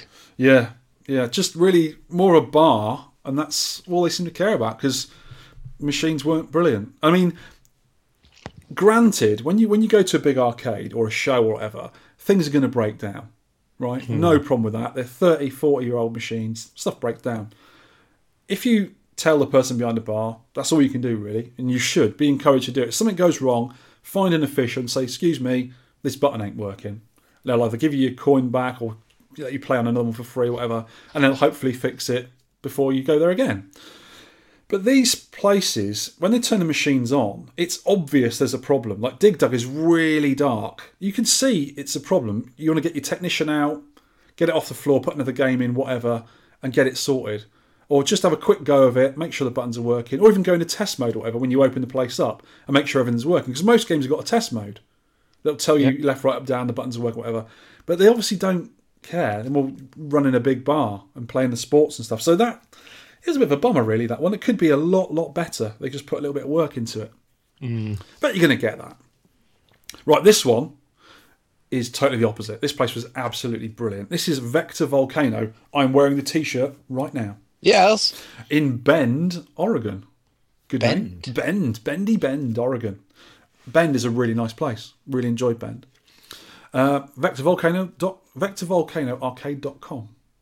All the show notes tell you everything that's going on with all these places, especially if you want to look at them, visit them, whatever. Easily one of the nicest, smaller arcades I've ever been into. It's a little place, but it's really good. Really long, quite a thin place. Arcade games both sides. $5 per hour again. A slightly higher price of $15 for the whole day. Easily worth it. I'd pay 20 to stay in here all day. There's only 3 pinballs at the very front of the place that are on pay to play, and I think there was 75 cents or $1. And these are new ones again. I think it's Metallica, the new version, the rerun of Attack from Mars, which is the most beautiful electronic thing I've ever seen in my life. You know when you see the old Wurlitzers, like the old jukeboxes, and they're beautiful looking, lighty up, air bubbles in them and all this. This is like that. It was that beautiful. It was so bright. It had the extra topper on top, the extra bit with the wobbly aliens on top. And it was such a bright, gorgeous thing. It's $8,200 worth of gorgeous thing, which is a bit too much expensive for my gorgeous things. But it was lovely looking. Really, really nice. This is the top of the range version. It's got super bright LEDs. It's got a huge LCD back glass. Not an actual screen like the Jersey Jackman was, but it's just a really big screen. Like twice the size of a normal dot matrix, if you know what I mean. Yeah. Because the pinballs now, they've got the old solid state, which is just the scores. Then you had dot matrix. Then you had colour dot matrix, which can be fitted as a kit. And now you've got these LCD ones, which are really huge. Yeah. So it's a really, really nice looking thing. Oh, and Roadshow with the colour DMD. And they had Metallica as well. They were the 3 or 4 that were on pay to play at the front. Everything else, including a bunch of pinballs as well, some new and expensive pinballs as well in the actual arcade, all free play. Everything's on free play. Nice. So some of the highlights of this place were Journey with a cassette player in it. Because I asked the guy who owned it, Brett, if it had it. He said, "Oh yeah, it's got it in there." And it plays okay, that game. The gameplay and graphics are a bit odd, but it's actually quite a fun game. We might have to cover it one day. It's like... Is it Midway? Is them MCR graphics, or I got that wrong? I think it is. It's very similar. You know, the very thin graphics. Yeah, I'm not so keen. And it's got the heads of the band members from back in like the early 80s, black and white digitised. It's an odd game, but it's fun. It is a really fun game. Silly. We played it, didn't we, in Eurocade? Played it, yeah. Yeah, 2015 Eurocade. I don't think we liked it that much, but I played it again here. I thought, I've got to play it. It's a rare game. You don't often see it out in the field. I actually got into it. It's really cheesy. It's really 80s cheesy. There's one level, right, where it's the drummer, because you play 5 levels from the different members of the band, right? So you choose what game you want. And it was like the drummer, Dave Davidson, or whatever his name is, the drummer, or whatever his name is. And you start off at the bottom of the screen, and you're bouncing in midair, like in space. And there's these levels moving around, and I think they're blue. When you jump on them, you bounce off again, and it goes red.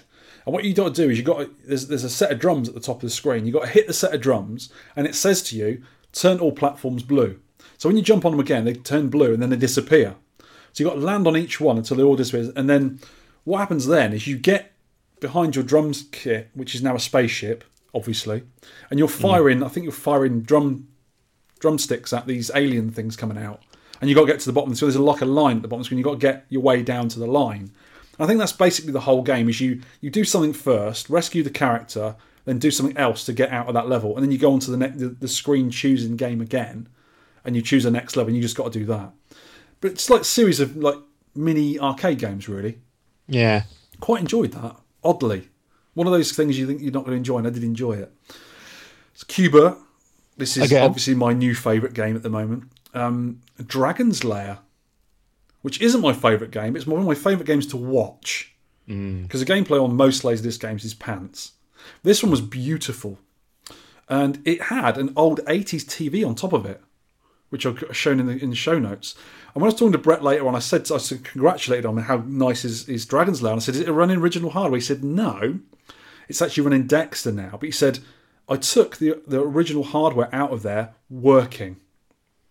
He said my one has always worked. It's never broke down. I think it had the later Laserdisc player in it. But he said it worked, and it was working when I took the bits out, and I put Dexter in just for in the arcade. And the actual TV on top, I said, where did you get the TV from? He said, I did have a 90s TV on there, but it didn't look the part. So he got like a wood-panelled 80s TV. Yeah. And he said the display on it was really grainy and horrible. So he actually did a tube swap. He put the internals of a 90s TV into it, and it still looks authentic, but it's got a really beautiful picture on it. And you can watch the game from afar. It's really nice. Every single Laserdisc game I saw in America this time had a TV of some sort on top. And that's what they used to do back in the day. Is have one. I remember my local arcade, they had a TV on top. I think it was like an extra option you could buy when you bought the game. Yeah, I think I've seen that. Really, really nice. I don't like playing that game, but it was a work of art. I took a few pictures. An original upright Night Driver again. I played it. It's such a good game. All it is some white squares moving on the screen. That's all it is. Yeah, you got your 4 gears as well, haven't you? You've got 4 gears. I think there's a little switcher on there for easy, intermediate, and hard. And I think when you have it on easy, I think it's an automatic, which is what I like better. You just got a foot pedal and you just put your foot down. I think. Yeah. I was using the gears and it didn't really seem to do much, so I just put my foot down and went for it. And all it is the road is white markers. I had a game very similar on an Acetronic old console game I had. And it was playing, and it plays really nicely because your actual car you're driving is the sticker on the monitor screen. Yeah, I know, yeah. So that's in the middle, and then the track curves around you. Such a good game.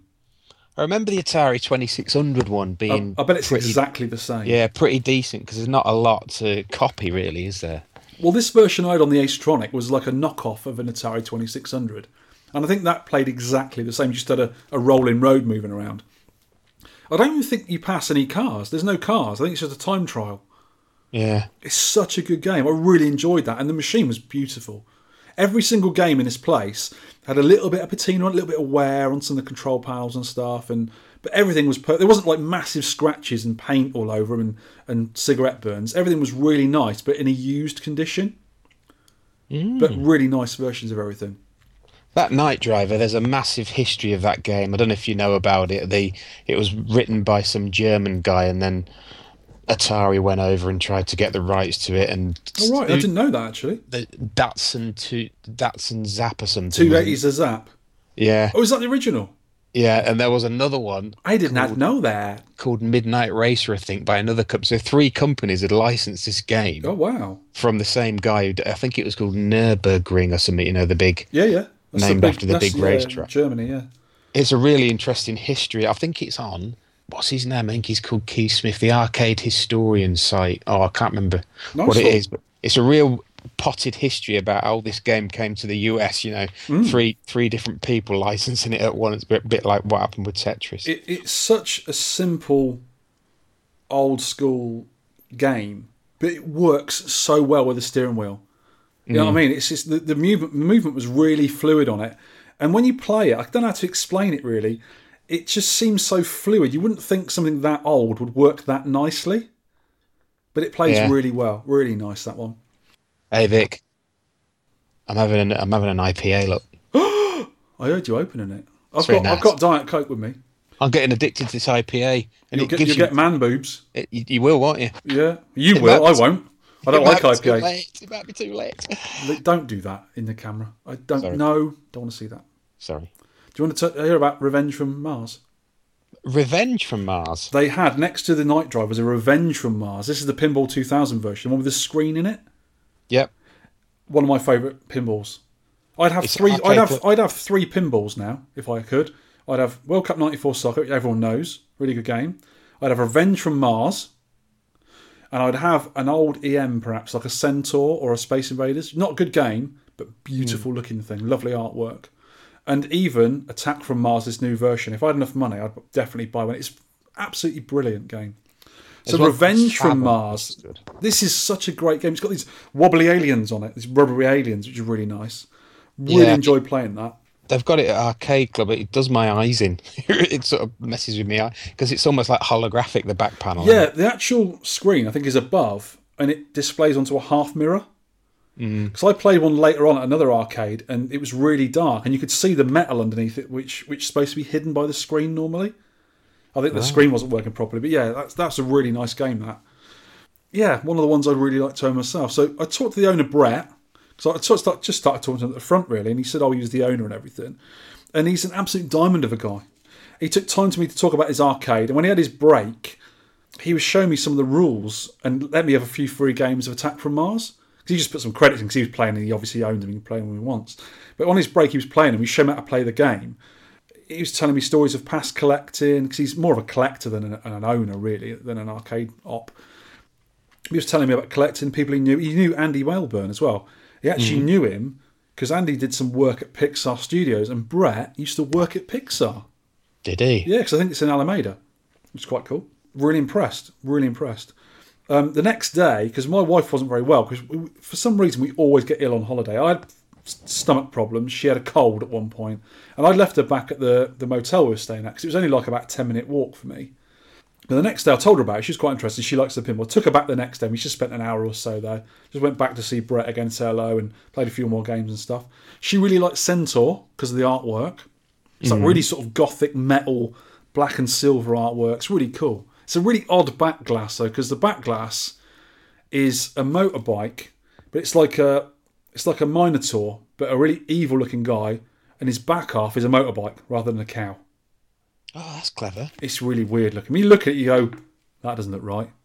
And it's odd, but it's a good game. It's a quite simple solid state game, but it's a good game. It's nice looking. She enjoyed that. We had a few 2-player games of Cuba as well. Jumped off the side. Oh! Yeah, that was good. If you look on the website, you can see a scoreboard. They've actually got a scoreboard, which is also on the wall there. It keeps update the scoreboards. And it's obviously got a list of their games on there, because he does swap a few games in and out as well. Because I saw it on the website, there's a Wacko on there. You know that really slanted cabinet? Yeah, that weird I've played thing. one before, and it's a great game. I'm really miffed that he didn't have it there at the time. But, he swaps them in and out now and again, which is nice. He's also a mega gamer himself. He's playing the pinballs on his break for the whole time. And told me how he loved his job, as he gets to play all the time. That's what he likes to do. Yeah. And one of the downsides, he was there until midnight a few days before, just fixing stuff, repairing some machines. He had a problem with one of the pinballs, but he seemed to like the repair as well as the gameplay. I think he's just a game player, like a collector, that's got his own place to do it in. And you can tell how brilliant the place is, because the decoration of the place is that there's a really nice jukebox in there, and it was playing like 80s music all the time, that sort of stuff. Really, really cool. But the walls were they're brown walls, and there's orange and yellow stripes all the way down to the end, and he got the Vector Volcano logo, which he was saying is one of his favourite games. It's Battlezone. It's like the Vector of Battlezone. I wonder what it was. Yeah, that's what he explained it to be, yeah. So that's really cool. I bought a t-shirt.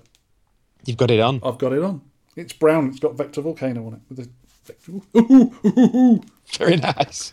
On to Portland, Oregon, which is one of my favourite places to visit. I actually wouldn't mind living there. Yeah. Really would. Right, this first bit about ground control is a bit contentious. I shall tell you why. Go on. When I was in Portland a few years ago, the first time I went there, I think it was 2013, 2014, can't remember, 3 or 4 years ago. I can't remember what podcast we did when I explained all about I did one of these where we did an American trip. I think it's actually called an American trip. It was a 0.5, was it? Yeah, I think so. So if you listen to that, you'll understand how raved I was about ground control in Portland, Oregon. So it was the best arcade I've ever been to at the time. This is before I went to Galloping Ghost, and they're all brilliant in their own way. But this was a lovely place, Galloping Ghost, ground control. It's along the same kind of quality and feel as Fun Spot, Galloping Ghost, Underground Retrocade, all the decent places I've been to. It's high up of one of my favourite arcade club, obviously, as well, because it's in the UK.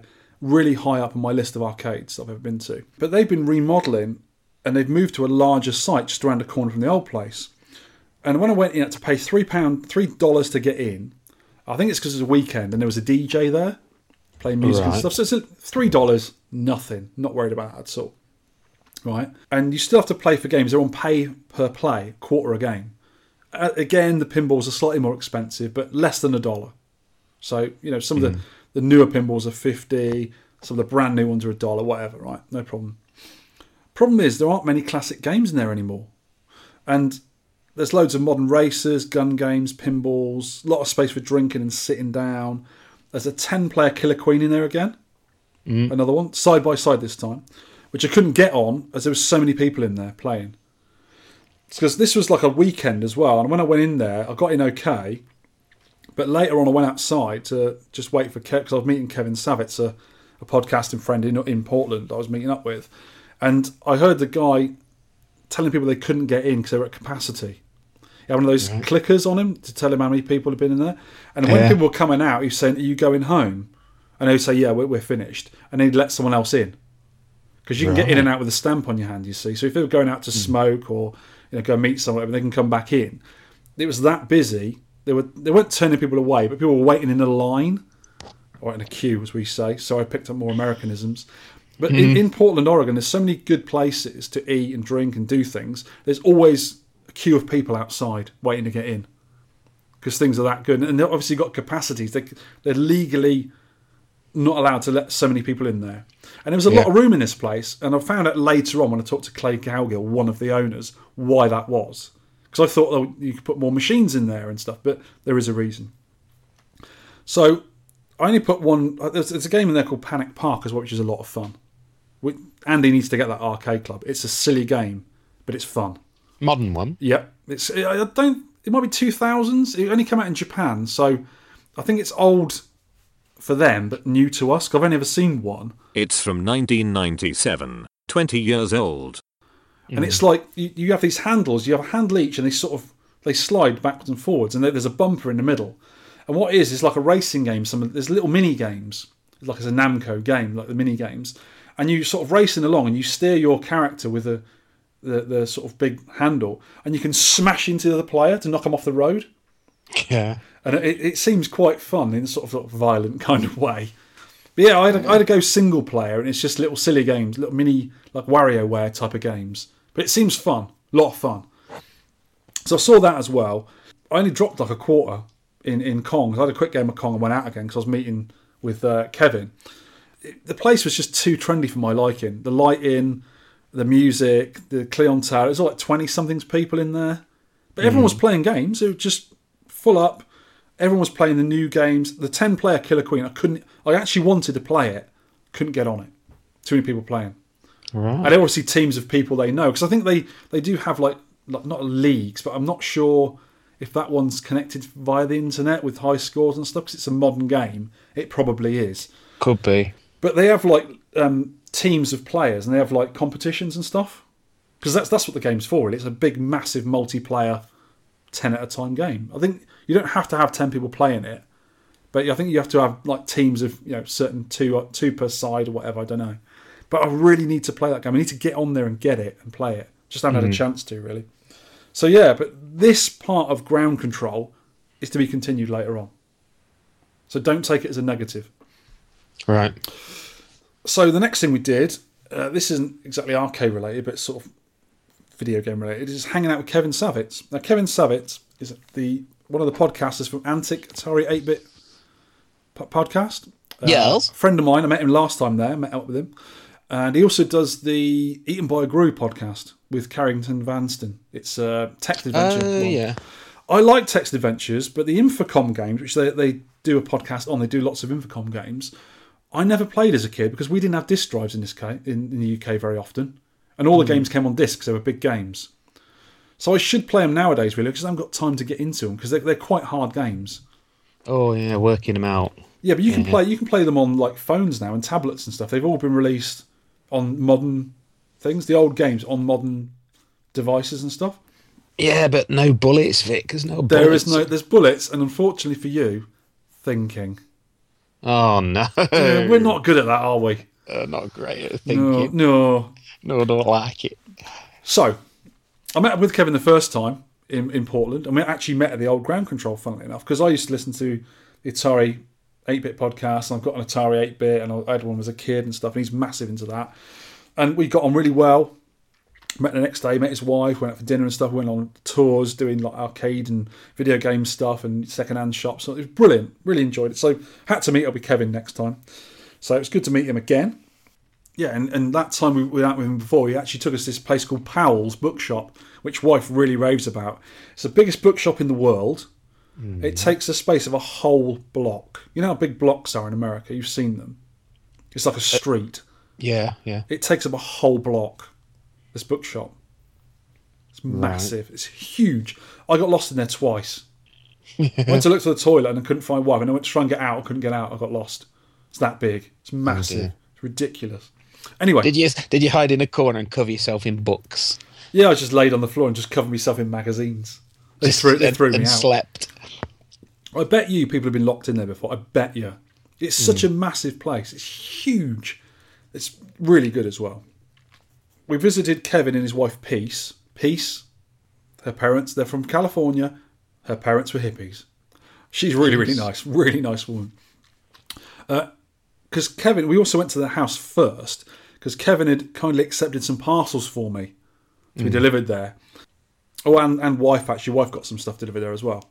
It also so happens, we got there in the morning, he made us pancakes, which was nice. His pancakes are well known. I guested on the Antic podcast with him because he was doing a recording that morning, so I jumped in as well. And I think the last one they did, Mike McGuinness from No Quarter, Drop 3 Inches, and the Apple II podcast, I'm forgetting the name of. Open Apple with Quinn Dunkey and Mike McGuinness. He was there. He had a wedding in town, and he met up with Kevin as well because they know each other. And he guested the month before. It's getting a regular thing now. People visiting Kevin and doing the podcast.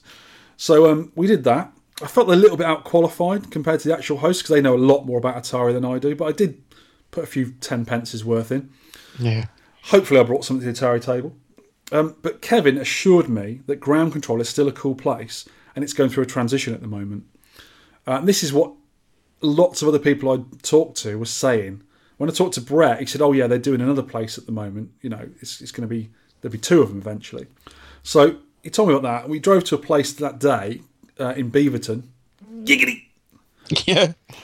To an exceptional shop called Retro Game Trader. This is probably the biggest collection of consoles and computers and software I've ever seen. Massive. Good prices on most things there, but some of the American prices really do exceed ours. Like I said earlier about the N64s. Yeah. And they've got a NES in the US, a later version of the NES. They had a top loader. It's the one they had with they call the dog bone controllers. Yeah. They're like $130 for a NES. I did Weird, ask, because I saw it in one shop, I thought, this is just an overpriced shop. And then later on, I saw it the same price again. And I said to the guys in this place, I said, they're really expensive, it's just the market. It's just they're the more reliable version, and people prefer to have that one. Because the original NES had that little hinge in it, didn't it, which sort of goes wrong after a while. Yeah. So he said that's just the price. Then the N64 says that's the market. He said, if you go to another state in America, you can get them for $20. Like in the UK, you can get them at Car Boot's house for like £5 because no one wants them anymore. So it was that.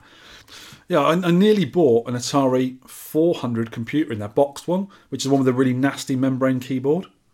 Yeah. But it's got such a beautiful industrial design to it. It's like chunky old sort of brownish looking plastic. Really nice little machine. It was boxed. That was like $100. So I think it's probably a bit of a bargain actually. But I was thinking, how am I going to get that in my suitcase? So I left it. I was just trying to buy myself something, but there was nothing I really fancied. There was tons of stuff I've never even seen before in there. They had like a Casio Loopy. It's a weird console. And a Bandai Pippin, which is really rare. Well, I think Apple made a version of that as well. That's really rare. And some of one thing I noticed now, I've actually got upstairs in the loft. They had Philips CDIs. You know, they didn't do very well. And there was 3 Zelda games released on the CDI. It's more for Zelda collectors than anything. And the one I've got is worth $150. What, the game? Yeah, just the game. I was like, no way, I thought it was junk, that game. Because I gave my CDI away years ago, because I didn't think I had a controller for it or something. I never really played it. I gave it to someone. And for some reason, I kept some discs. And this was the only disc I kept. That was handy, wasn't it? Yeah. So it sort of worth quite a bit of money. They've not got a good reputation, have they? No, they weren't good at all, I don't think. So yeah, there was that. He also showed me, Kevin, when we got back to his house, we showed him his basement. Why aren't there many basements in the UK? I'd love a basement. Yeah, it'd be good, wouldn't They're it? so cool. It's like he had loads of bits to the basement. It wasn't completely done. He had certain rooms done under the floor, but a lot of it was just his storage area, which wasn't done. It's just like under the house kind of thing. But the bits he did show me, he's got all his arcade games. He's got a few arcade games. He had a Missile Command Cabaret with the multi-game, which is the normal and the Super Missile Command multi-game. Yeah. I actually quite like Missile Command. I'm not very good at it, but I like it, and I do like it on a Cabaret as well. It's a lovely little machine. Same shape as my Asteroids. All right. He had a Tron home use only cab. This Tron has never been in an arcade. It's only ever had 2 owners, and Kevin's one of them. That was I had a quick go of it. I don't like the game, but I appreciate the look of it. It looks lovely. It was working fully as well, which is unusual. It had a pole position upright with pole position 2 in, also working. Nice. Couldn't believe it. He also had a main cocktail cab that I think it was like a home-built thing, but it was a professional one. And he won it in a competition. Yeah. The lucky get. And also in the garage downstairs, there was some of his not working machines. He had a poorly centipede cocktail cabinet. And I think he said up and down weren't working very well. I think it's just a mechanical thing with the rollers. Because the game was working, so just up and down is really slow compared to left and right. So if I'd had time, I'd have a look at it for him. I think it's just the rollers need replacing. But he also had, this is the pièce de résistance of his collection, he had a battle zone, an upright battle zone. And you know, when you say upright battle zone, you think of the one where you look through the little periscope. Yeah. You put your eyes on it. You play. This is one with the full face ones. Hasn't got that on it. It's the same cabinet as a Red Baron.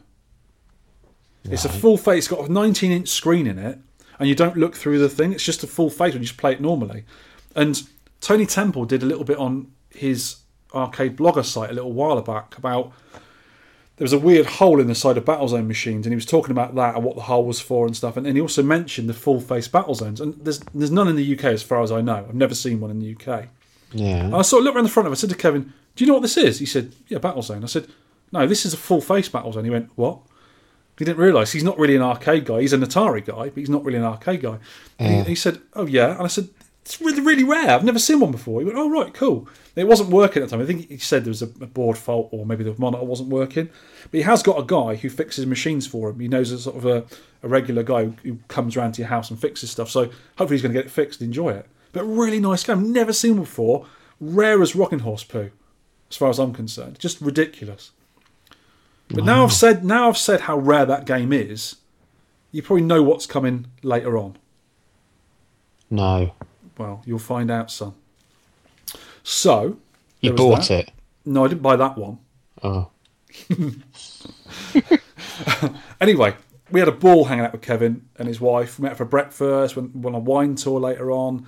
He sorted out a meet with Clay Cowgill for me at the ground control. So we'll be talking about that a bit later on as well. So next thing, a couple of days later or whatever it was, we needed to do some laundry, Sean. Yes. And where would you do your laundry in America, Sean? I would do it at Spin Laundromat, Portland. Do you know what we did? Yes. We did our laundry at Spin Laundromat. Wife just randomly looked up the internet, right, where we were staying. The closest, on Yelp or whatever, the closest laundromat. We had to wash our stuff because we didn't take many clothes. We'd already washed some in California, wherever it was, and we wanted to do a bit of washing, right? No problem. We thought, boring. We'll get on our internet or whatever. Just washing takes an hour or so. So this place called Spin Laundry. Oh, it's a fancy one. It's got its own cafe, which isn't unusual in America. We've been to a laundromat before with just like, you know, muffins and coffee and tea and drinks and stuff, whatever. Because they usually got a person working there. Oh, brilliant. We can just sit down and, you know, do what we want. No problem. So, you know, we sort of went in there and that. So we left a lot of the room in the luggage for pickups and stuff. So just went to this place, right? So went in there, and as soon as I went in there, you know what the arcade eyes are like, and your arcade spidey senses come on. Walked in the door, looked upwards, mezzanine floor. As soon as I stepped into place, a floor of beautiful arcade games. In a laundromat. In a laundromat. It's a huge place. With all these, you know, the really big industrial laundry machines, washing machines and dryers and stuff. So I sort of said to her, right, I'm off. She goes, go on then. It's like a kid, you know, go on, get under my feet, off you go. So I went up there. I took a video of this. I didn't really do a walk around, I just did a video of it. So I'll put that on the website as well. I enjoyed Frogger, again, another Frogger. A DK, which is on an SD MAME converted cabinet. It was a scramble cocktail cabinet, been converted to run this, I think it was MAME SD or Arcade SD board, which is a really good emulation version. So I played Donkey Kong there for a while. All sorts of stuff. 3-player Rampage. I played Rampage on there for a little bit. They may have had a Street Fighter. There was an NFL game and a football game together. Pinballs. There was Indiana Jones, Shrek, and another pinball was there. There was about 10 machines in this sort of mezzanine. And all the machines, oddly enough, were supplied by ground control. Yeah. Would you, Adam, and believe it? No. Yes. So there's that. Next one is Quarter World in Portland, Oregon. This was the other well-known arcade there, because everyone said to me, you know, if you've been to Ground Control, yeah, you've been to Quarter World. I went, no, not heard of it, and it wasn't that far from where we were staying. So this is an arcade stroke bar arcade. You go in the front of it, it's sort of like a strip of shops down the road, loads of really nice sign outside, like an old-fashioned cinema sign with loads of neons around. It's lovely, it's on the website. Really nice. So I went in there. The guy at the front, he sort of ruined it a little bit. The guy, I don't think he was the owner, but he was working behind the little counter. It looked like an old cinema. I think it might have been, you know, because it's like an old counter, you know, with a glass front on it, a little sort of area you put your money in and stuff. And as a point of practice in America generally, they always look at your IDs. If there's alcohol on there, they really have to cover themselves and look at your ID, however old you are. So give him the IDs and everything. And he was having difficulty with our IDs because it was like we gave him UK driving licences. And obviously they're not used to what they look like. He's looking at, well, where is it? And I said, my wife was getting a bit, and she was number 3, which is your age, your birthday. And he looked, oh yeah, oh, I can't see it on these. I was like, yeah. So, and then he was getting a bit sort of, he was very surly, which wasn't very welcoming to somewhere where you're paying money to get into. So we sort of paid him the $3, whatever. There was a charge on the door for something that was going on in there anyway, and it was just $3. It was nothing. And everything in there was pay to play. But it was 50 cents a game, which is double, but still not a lot of money to play awesome arcade games. No problems there. And then he sort of said to my wife, oh, can I have a look in the bag? She had a tiny little bag, which you'd only just get a phone and a wallet in. And he looked in with a sort of light and that. And I was thinking, what do you think we've got in there? Anthrax? Yeah. Dynamite? What? It's just, what?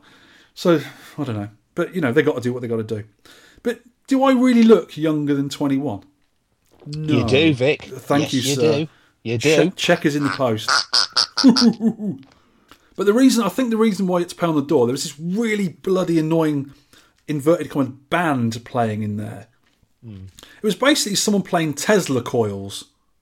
Yeah. And these are like, as far as what I remember with the Tesla coil, it's a really, really, really high-powered voltage thing. And he's making like parpy noises come out of it. Really bleeding loud. Yeah. I was playing Dig Dug, right, which is at the front of it, and they got the main hall at the back, and I was at the front. And I heard him say over the microphone, can everyone put in their earplugs now? Which is never a good sign when you haven't got any earplugs on you. So I was thinking, what's this going on? And these things are so bloody loud. It's like, Jesus. And he was playing the theme tune to Zelda, which was clever. He was playing these parpy noises in tune to a Zelda theme tune. Yeah. But it was so stupidly loud. I couldn't concentrate on what I was doing. I was like, oh, for God's sake. And luckily it only went on for 15 minutes. I think the things either wear themselves out or you can't play them for long, or basically everyone was dying of noise fever. It was ridiculous. It was so bad. I mean, I'd have gone a bit later if I know. It was like 9 o'clock at night, and it said something about Tesla coil band. I was like, what's that? I realised how, it was not good. I'm not good with loud noises anyway. I was very not good with that. Pah! Yeah. Any road. Didn't last for long. Fine. I think the Earth's core was like fracturing or something. That's why they had to stop. I don't know. Oh, my word.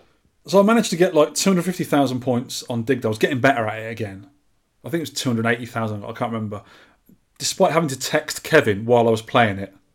And you don't get a lot of time between levels to text someone to tell him you were there. So the games in there were really nice. All fully working. Everything I played was fully working. Great shape. As I said, double the price. Still not a problem. Nothing. The main hall was chock full of classics. And some slightly newer games as well. And a shed load of pinballs. Loads of pinballs. Usually slightly higher again. 75 to $1. And Kevin proceeded to beat me on every single game we played. He's not an arcade guy, but he's a good player. He beat me on Tapper. He just about beat me on the huge Pac-Man Gallagher with the LED. Yeah. We're playing doubles on that, and it's such a lot of fun. I mean, that was $1 each, so it's $2 a game. But we got to like level 10. I think you keep going if you don't die, and we did quite well on it.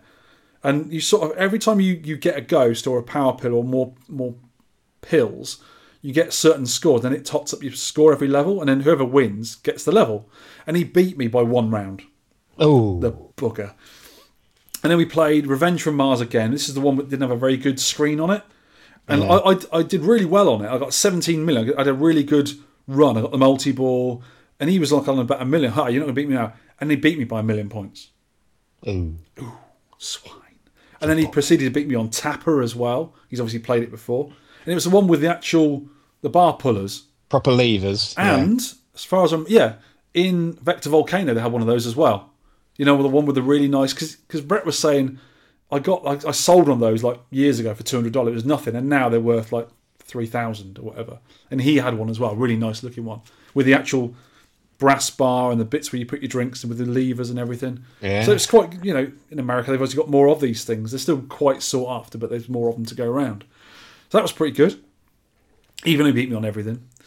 We drank a bit of beer as well and sat around talking for quite a bit. But I managed to sneak off when them three, Kevin's wife, himself, were all talking. I sneaked off. I saw this game I've never seen before. And it's a game called by Midway or Bally called Strike Command. And I think this is when Bally Midway took over Williams. I think they owned Williams. And this is a kind of follow-up to Defender or Stargate with better graphics. Yeah. It's really... And you can pick up different weapons. It's like 3 buttons. Fire, shoot your weapon, and change weapon. And you've got to collect the little guys coming out the ship, and there's loads of things. And it's like a left-right scrolly thing, just like Defender. But it's a really good little game. Like a modern 90s version of Defender, if you know what I mean. Is it not Strike Force? Is that what I said? Yeah, sorry, Strike Force. Yeah, I got the name wrong. Strike Force. They've just got one at Arcade Club. I'm trying to think what it's called. I think it might be Strike Force, yeah. Yeah, Alpha One was saying it is definitely an official follow-up to Defender because Eugene Jarvis was involved with it. Oh, I can't remember. I think it's Strike Force. It's on the pictures anyway. I took a picture of that particular cab. So it's on the pictures on the website. Have a look at that. But it's a good game. Enjoyed that. Never seen it before. I thought it might have been quite a rare game. It's obviously in Maine, but I've never seen one before. Yes, 1991 Midway. Yeah, that's the one. Nice one. Other games to know in there were Donkey Kong Pauline Edition, which is from Ground Control, because that's the one that Clay Cowgill did, which is the pink and purple Donkey Kong where you control Pauline rather than Mario. Or Jumpman, sorry. That was good. Good fun playing that. They had another huge Space Invaders LED. All these big arcades tend to have these big games. I think they're quite popular. It's a mad game. Good fun, but I didn't really like the Space Invaders that much because it's more like a sort of missile command shooty game than Space Invaders, but it's themed on Space Invaders, if you know what I mean. So people playing that. Dragon's Lair 2 they had in there with a TV above it. You don't see many of them around. They also had Ninja Baseball Batman. That really weird game. That looked quite fun. Great name. Is that at Time Warp? I think it's at Time Warp Arcade, that, isn't it? Yeah. They also had a Contra. I've never seen a Contra cab before. It was a conversion, but it was a dedicated conversion. It had the kit put on it. The side art, control panel, marquee, and bezel and all that. It looked quite nice. It's quite a popular game, that one. They had a tube-in, which I've never played before. That's a weird game. I sucked at it as well. Kevin beat me hands down. Very thin. It's like me, isn't it? Very thin. Very thin with a big head. Yeah. And a beard. Yes. It's a good little game. 2-player game. We played 2 players. When you get into it, you've got to sort of flap your arms and legs about with the 4 buttons. There's like 2 hand buttons, 2 leg buttons, and a throw. So it's, if you imagine like Crazy Climber, where you use your limbs together, like that, but you're flapping around on a little... On a tube. Steer yourself, can't you? Yeah, but it's quite a good game when you get into it. It's quite fun. I was rubbish at it though. Kevin beat me hands down. Fix It Felix Jr. had one of them at the front as well. Dr. Mario, which wife got bored of and she played for like half an hour. I did a very quick video of this as well, just to have a look at the games. Have a look at that. Check that out. Right, this is the second part of the ground control bit. So Kevin knows Clay Cowgill personally, and he's been there loads of times. He's had parties at ground control, all sorts of stuff going on. So he actually got in contact with Clay, and Clay luckily had a few hours. He was delivering some parts that night, and he got me an interview with him. Met with a guy, really, really nice guy. The audio I did with him is not the best. It was my fault. I was only using the mic on my MacBook, so I couldn't take all the loads of gear with me. And Clay was sitting a little bit further away, but I've managed to level it out quite nicely, and it's really listenable. There's quite a lot of chat at the start of it, where he's talking about how the place is being constructed with the older one round a corner and the new one. Basically, they're going to have a tunnel in between, so there's going to be 2 places with different vibes. And he put my mind at rest about ground control. Put it that way. It's going to be the old place is going to be up and running again, just as good as it was before, maybe better, and you've got the new bigger place as well. So it's nice. 2 arcades for the price of 1. So yeah, it's really, really good. Right, I'm here at Ground Control, the old Ground Control, with Clay Galgo. Hi Clay, how you doing? Howdy, gentlemen. How's it going? Good, thanks. Well, to tell a story, I've already told you already, but I'll tell the listeners again as well. I first came to Ground Control a few years ago, and we tried to meet up there, and we couldn't manage it. You were in Seattle getting games, oddly enough. And, as we are apt to do. Yep. And we sort of missed each other, because I was going to Seattle at the time and all that sort of stuff. And I was here a couple of days ago as well, and I met Kevin Savitz again. And I went to the new place, which is around the corner. Everyone's been saying about the big Ground Control change, you're going to knock it through and everything. And I thought it was just a new place. It's a lot larger in there, 20-somethings, barcade, classic games, new games, loads of pinballs. And I went in there, and it's all fancy lighted, and people enjoying themselves. It's full to capacity. And I was like, where have all the classic games gone? What have they done to my Ground Control? Yeah. And I sort of said, I went outside later on, and I was meeting up with Kevin later on, and I said, they've ruined Ground Control. What have they done? He said, no, you're wrong, don't worry. And he explained everything to me. And everyone I've met, other arcade operators, people at games places, and yourself, obviously, said, don't worry, we're doing the old place. We're going to have both. Yep. The best of both worlds. So we're sat in the old place now, and I'm sitting roughly where I sat years ago. And I can see just machines covered in dust. You showed me some of the construction going on. Can you tell me sort of what is going to be going on, and if you know when it's going to be done by? The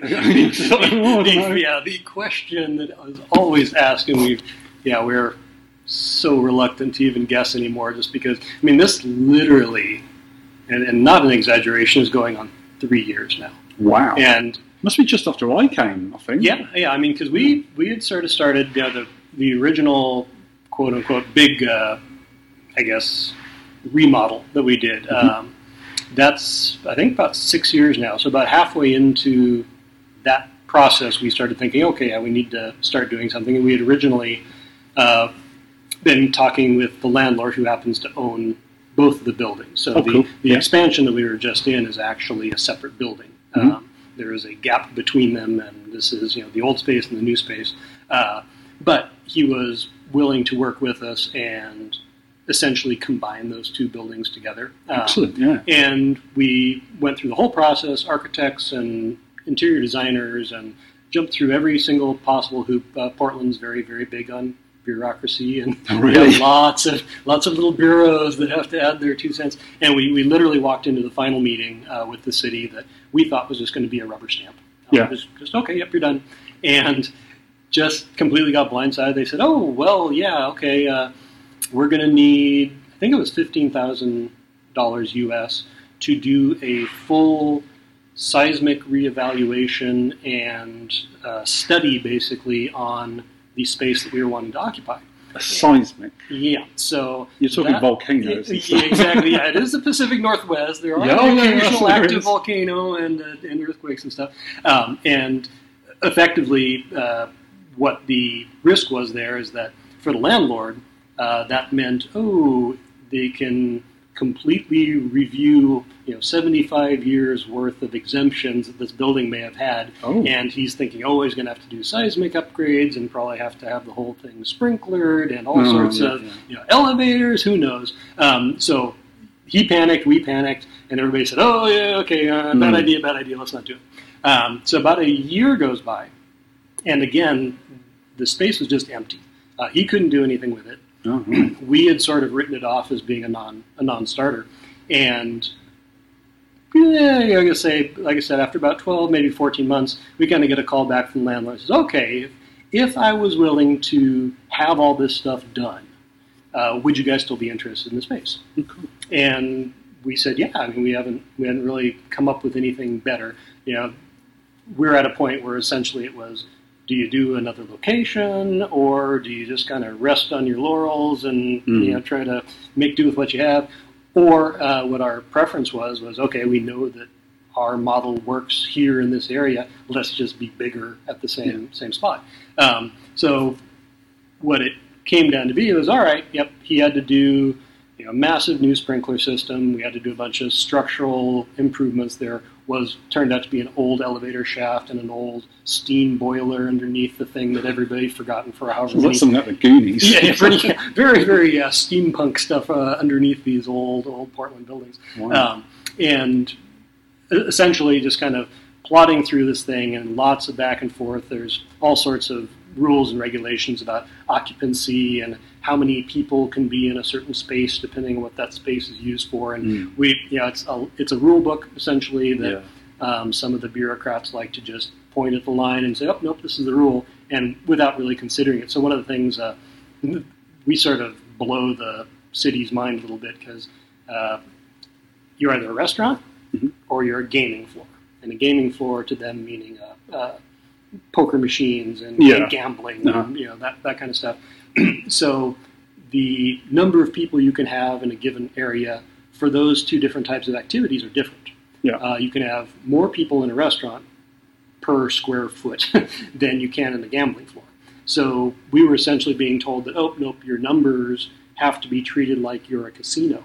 And what it was turning out to be was, we'd have this giant space that we could only have a very small number of people in. So what it ended up being was, half of this massive area we'd have to just have as storage or offices or something like that. So a lot of back and forth and reconfiguring things. So a lot of what we ended up with as far as how big the bar is and the table and the seating area, that is area that counts as being restaurant space, essentially. You'll notice there's no games in that particular area because that's not what we're allowed. Kind of thing. Okay. Yeah. So we again got the same interior design folks that did the remodel designs for us at Ground Control. They sort of did space planning and all these long processes, and we just sort of threw money at the problem for 18 months, give or take, and finally did enough stuff that made all the right people happy. You have to appease the fire marshals and everyone. If you notice, there's that kind of front room with a big wall in there, and we've got the little weird windows.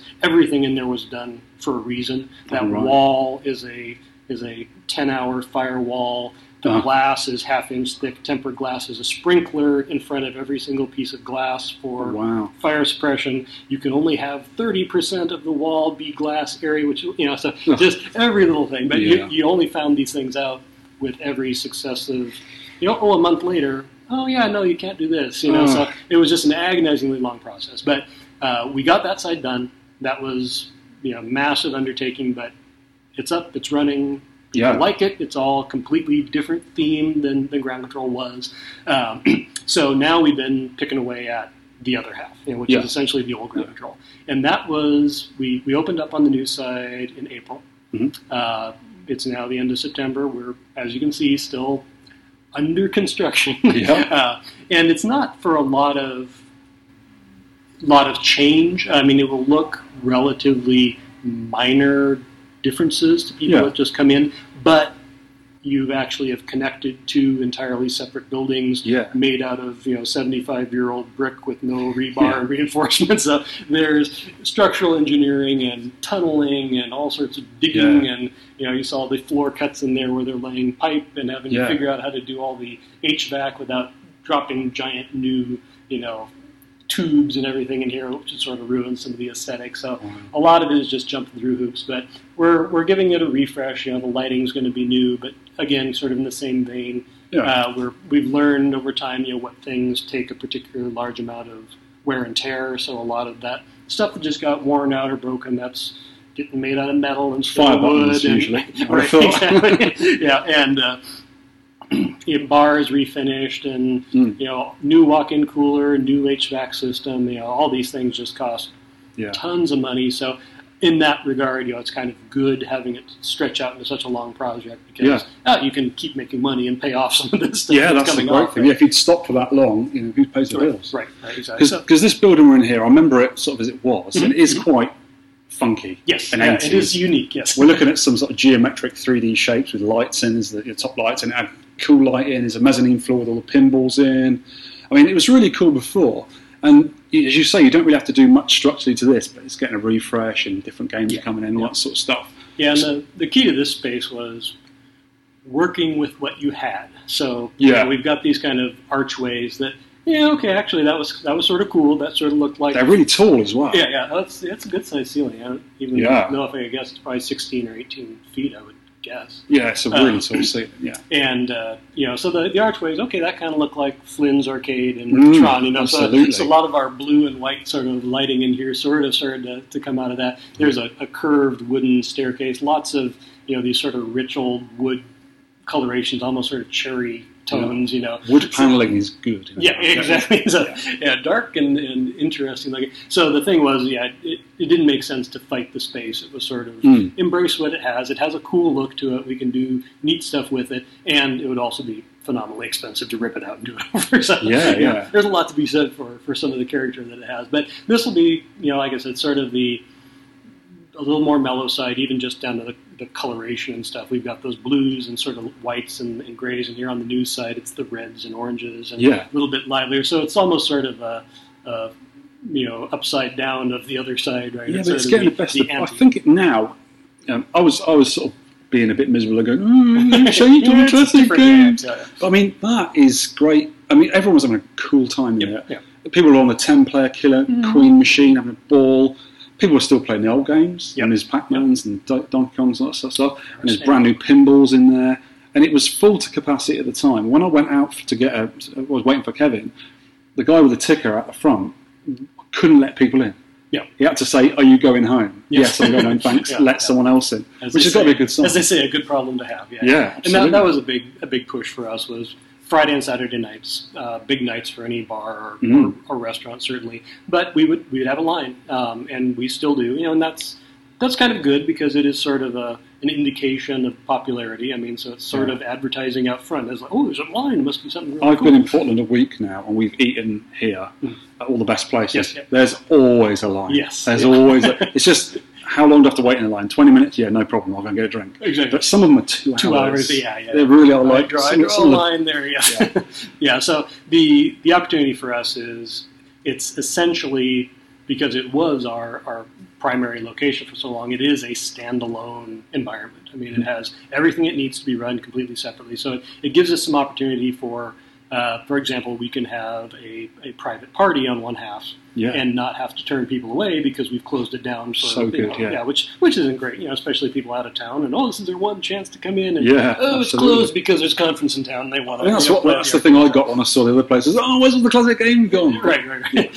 Yeah. So on this side, like I said, we have we can have a second entrance. We can run different things. The way the liquor stuff works in Oregon, it's run by the Oregon Liquor Control Commission, and they have their own set of rules. And where the plan that we submitted for actually how we control access to alcohol and keep minors out and everything, they actually use that as their example plan now that they provide for people to do it right. So we're on really good terms with them, but they are very, very strict. And one of the things that they worry about is video games attract young people, and young people would like to drink if given the opportunity, and you put those two together and you're going to have issues with underage service. So that's why we have the person at the door that is checking out. You have nothing to worry about. The guy did my ID. I'm 44. I do not look 21. I was quite happy to give my ID. We do have a pretty strict policy, because one of the things with that bureau in particular, they love to test. They'll send out people that,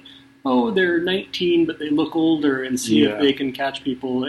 Every single person was getting ID. We are fairly ruthless, and honestly, we get a lot of nasty Yelp reviews and comments like, door guy, blah, blah, blah. But for us, it takes 2 seconds. And for us, it's the difference between getting 1 strike and getting 2 strikes and getting your liquor license pulled, and then you've got a real problem. Absolutely. So we're super careful about it. But what we're hoping moving forward is that we're going to be able to actually have minors at all hours. I've seen that in a lot of places in Portland, Oregon. It says minors are allowed until, say, 5 o'clock in the evening, and then it's adults. So it's great. Yeah, and a lot of the places too, the restaurants and even other sort of arcade-ish kind of places, they're allowed to have alcohol on site, 21 and over, as well as minors at the same time. And we've not really been able to do that. They see us primarily as a bar. So we kind of have to dispel that. It's actually family friendly and games and everything, and kind of get over. But the easiest way for us to do that is to say, we can control ingress and egress at one point. So the hallway that connects these two spaces, we can have another person there with ID and say, all right, yep, sorry, if you're not over 21, you're restricted to this half for now. But at least it's better than no, you can't come in because it's 21 and over only. So there's a lot of practical business stuff that goes into it. And then, we're longtime video game nerds and fans and influenced by all the films and everything else. So there's a big attraction to making something that's just cool looking inside and an environment that we like and remember from back in the day. Because this side, the old side, there's only a small bar here. Yes. And this would be the sort of ideal sort of family side. When I was in here before, a few years ago, I could hardly hear myself think because there was some ladies next to me playing Centipede so loudly. They were really enjoying themselves. Some people get into their games, for sure. They really were.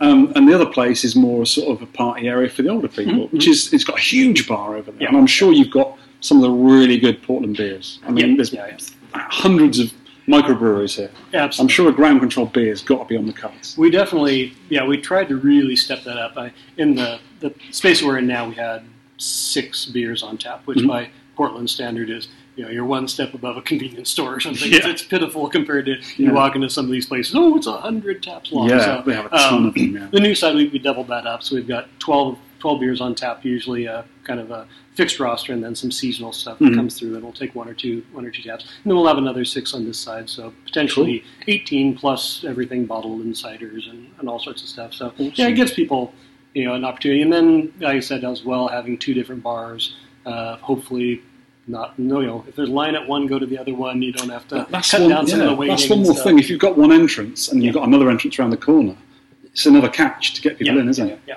I think everyone who knows the kind of things we do knows ground controls here. Yeah. Anyway, it's 5 blocks from Powell's, the big certain circles, bookshop. we're pretty well known. right. But with a huge one at the front as well on that main road, it's going to be great. It's interesting. One of the things we switched over our point of sale systems and are using Square. I don't know if that's something that's over on the UK or not, but one of the statistics they basically provide in reporting is whether or not a card that has been run has been used here before. So it's essentially a pretty good indication of which people are returning, which people are first time or new visitors and stuff. And to our surprise, majority, by a good portion, maybe 70-80%, were either first time or first time in a long time, such that we haven't had record of them. So I think we're well enough known. We're sort of in that triangle, like you mentioned, of Powell's Books and Voodoo Donut and Ground Control. We're sort of this excellent things you've got to go and do when you come to Portland. It is sort of and Portland Chinese Gardens, or everything was pretty close. So we're sort of the walking tourist path. It's a good area. And we notice the numbers in particular in the summer and the spring when you got spring break in the U.S. and then summer tourist season. Yeah, there's definitely a lot of first time or one time visitors. They're here in town and they're looking for something to do in the evening. And there's just so much development going on. A lot of the construction and cranes that are within the next 3 block radius. There is a ton compared to when I was here a couple of years ago. There's a ton of construction going on. And that's one of the things that has been slowing us down is just getting construction people. Everybody is working and everybody's got a full schedule. So if one guy slips, you lost the slot with the next people, and the plumbers can't come in because But there's going to be a ton of new hotels around and stuff, and that's another big source of kind of business people and one-time visitors and everything. So it's good for us. I think it gives us kind of a constant stream of people, and we do have a good clientele of regulars that come in. I mean, there's people I've seen 10 years or more, that come in and play the same games, and that's sort of their routine. But certainly, just as the city's grown, we need to kind of grow to keep up with and keep things on the level. So talking about the games, have you any idea how many games you've got in there? How many are going to be in here? It's going to be difficult because I know you were talking earlier and you had like 112 in your overflow storage. We're saying the U.S. scale of game hoarding is significantly different than it certainly is, my friends. So we're right now our operational game count over there is a little bit lower than what we had over here. I think there's more area. We opened it up. It gives people a little bit more elbow room, a little bit less crowded in there. But I think we're probably I want to say between 68 and 75, something around there. That's pinballs and videos. Yeah, combined game total. On this side, we'll probably have about the same, so like a 75 again. So essentially it doubles the number of games and variety that we have available at any given time, which is nice. Because the way things work, there's 4 of us that own and run Ground Control as owners.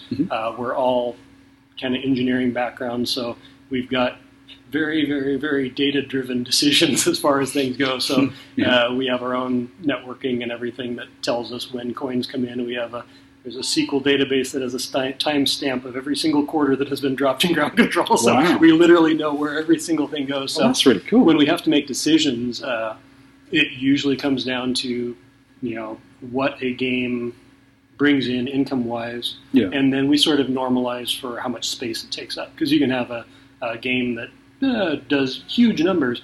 Oh, but if it's like Killer Queen, it takes up the space of 7 or 8 stand-up games. So you kind of have to have this little formula where you divide things out. But just kind of by the nature of the beast, a lot of the classic games, 1 player, maybe 2 players simultaneous, but probably alternating, right? Compared to the newer stuff where it's 4 players or it's more anymore. So the classics tend to get pushed down on the earnings pile to a certain degree. They're sort of, you've seen a lot of the stuff we have in the front room. It's the top 10 collected kind of stuff. It's Donkey Kong's, Ms. Pac-Man's, Galaxies. Exactly. Occasional Centipede and Star Wars, Tempest, a couple of vector games. And those are people recognize those, they know them. If you were born 15 years after that came and went from the arcades, they still know it from all the collections, and it'll get played.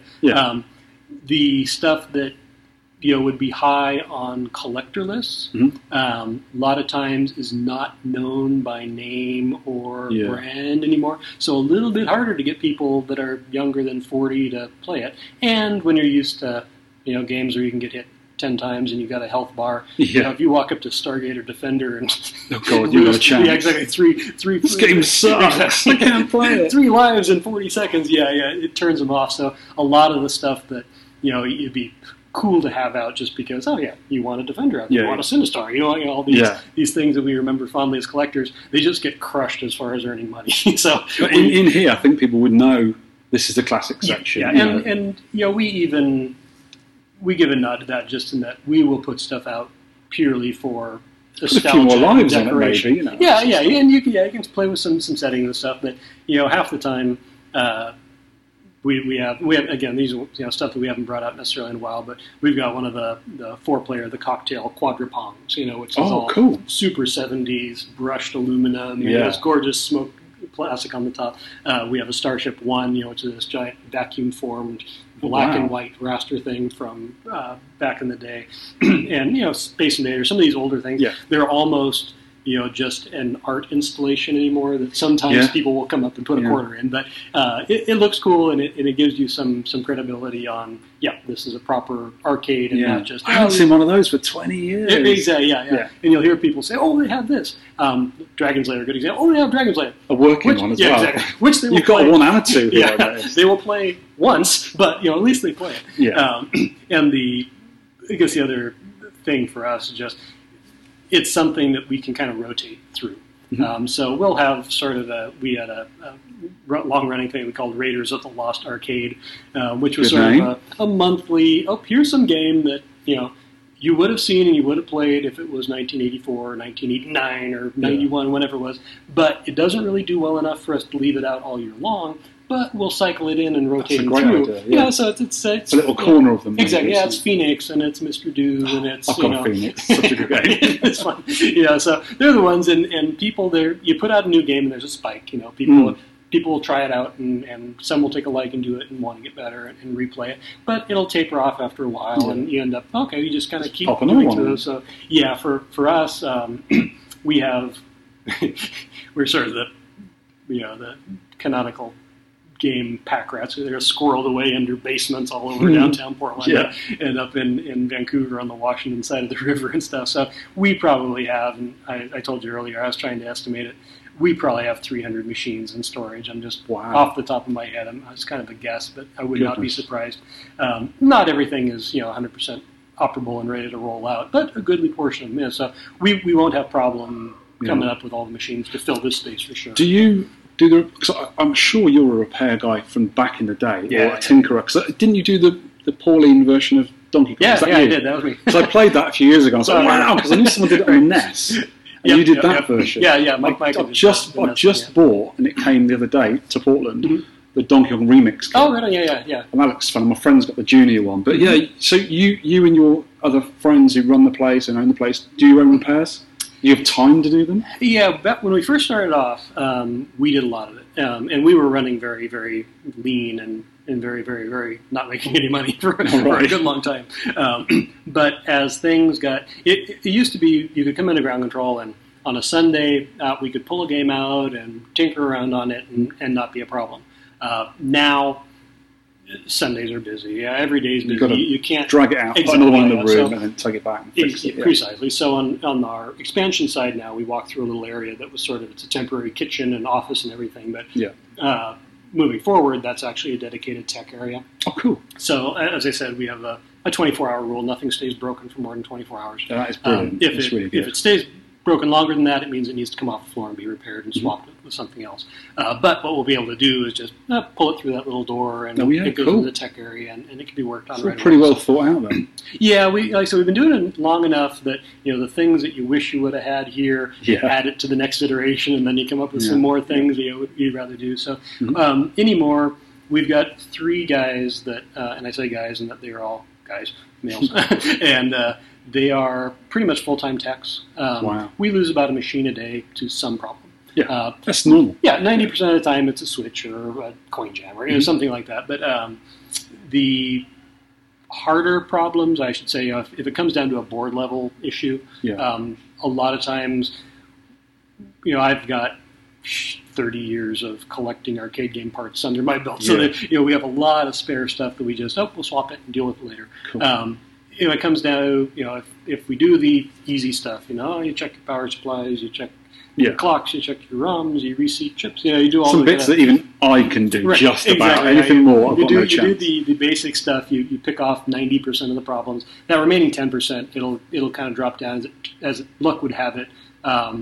2 of us are sort of video game people and 2 of us are sort of pinball people. So when it comes down to, this is a really weird problem that we don't know how to fix, eventually they will perkle up to one of us. And it's good that you've got a couple of you doing it. Yeah. I was talking to Brett at Vector Volcano in Bend. Yeah, sure. And he was saying he loves it. He's a collector and an operator, and you can tell by his arcade it's beautiful. Yeah. And he was saying, I was here the other night till midnight. Yeah. Fixing this stupid pinball. He found a ground wire, but you could tell he still loves it, even the pain in the backside bits.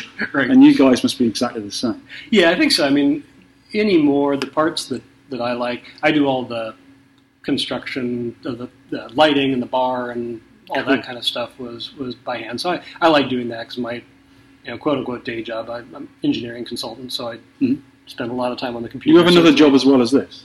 Oh yeah, I'm one of those. Really? I don't like having all the eggs in one basket. How do you have so much time?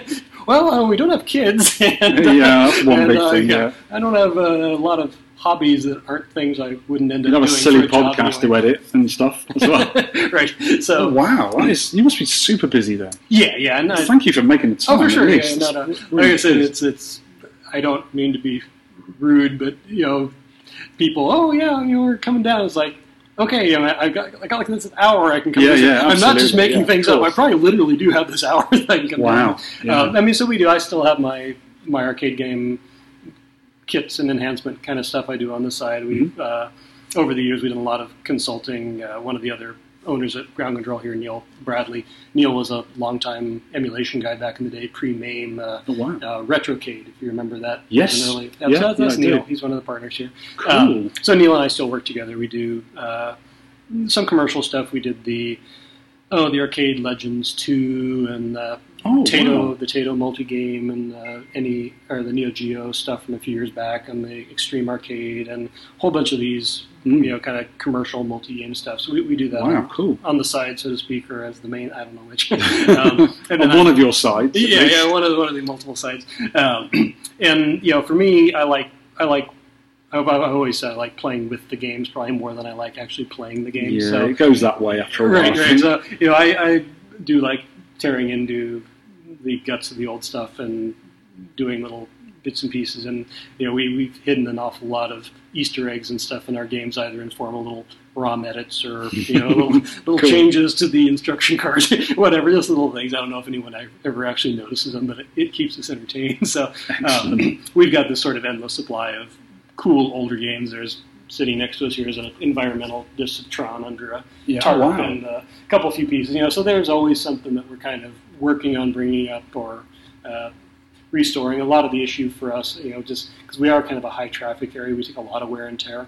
I bet. So it's as a collector, it's really painful sometimes to put out something rare that I was going to ask you about hard to get parts for and just have it get beat on. So we'll tend to put out something that and you hear that sometimes. If collectors come in, it's like, oh, well, the games were kind of average looking. Well, yeah, that's because I've often used the example that a week in here is probably equal to a year of somebody's house. I mean, just the things that can happen. If we've had a Spy Hunter, and I like telling this story because it still amazes me. Spy Hunter on the steering yoke, metal plates. Yeah, they're pretty well made, though. Yeah, it's pretty stout. They're probably 16 gauge steel that's spot welded together. There's two of them back to back, and then it has a spring, so it does the centering. Yeah, and the springs on our Spy Hunter wheel in a short matter of time, a few months, pulled through the steel.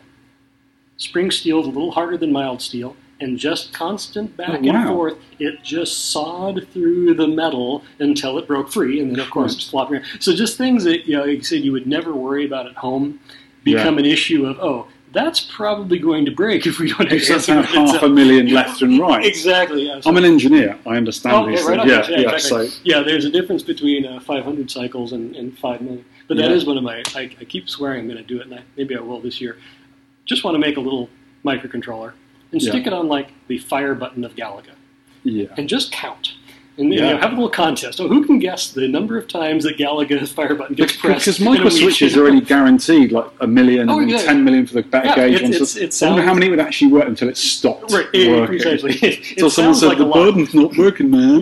Yeah, very, very, very much so. But just the things that happen, and we were, there's the term over here for knockout, which is a KO, and we're ground control, so we refer to things as being GKO'd.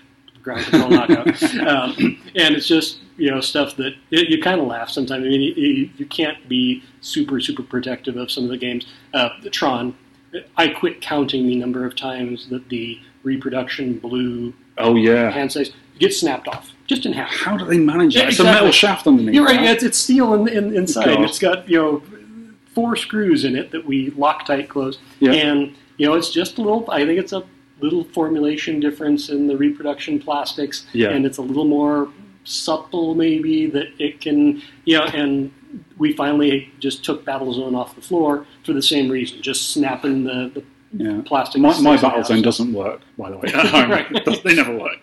So we have enough Battlezones that we've often talked about, like just writing a modern multiplayer head-to-head Battlezone and having a little combat version. If you ever have any time, I'm sure you don't need to sleep. Could be spare time. Stuff. I mean, you've done them before, I presume. Stuff like a Battlezone reproduction, because they never work. Right. The pole position one's becoming a thing now. Just about, it's just coming through. Yep. Like the Tron, there's another one that breaks down, and stuff like the Astro Blaster with the 5 PCBs in that little cage and. No, FPGA is great now, and I mean, most people wouldn't even have it. Wouldn't tell the difference. Yep. I literally shipped Adam the first of the pole position FPGA boards. Oh, cool. Monday. Oh, really? Yep. So he's got. Oh, I didn't know you. Oh, brilliant. Yeah. So yes, I know so many people who were just on the edge with their bank tears. Please, come on. Yeah. No, he's been working on that for a decade or more. I remember seeing it years ago. Yep. And so I helped out on the hardware side and did the PCB layout and stuff for him. So he's got that. He told me he's got the video up and running today. So we're it's moving. It's one of those things. It's a phenomenal amount of work. It's just the amount that he's put in that is really incredible. But we have a lot of little things that we do along those lines and stuff that we run that like I said, I'm a electrical and CS guy, so it's nice being able to make circuit boards. It's really nice that people like yourself and others are reproducing these old things that you just can't find. Someone redid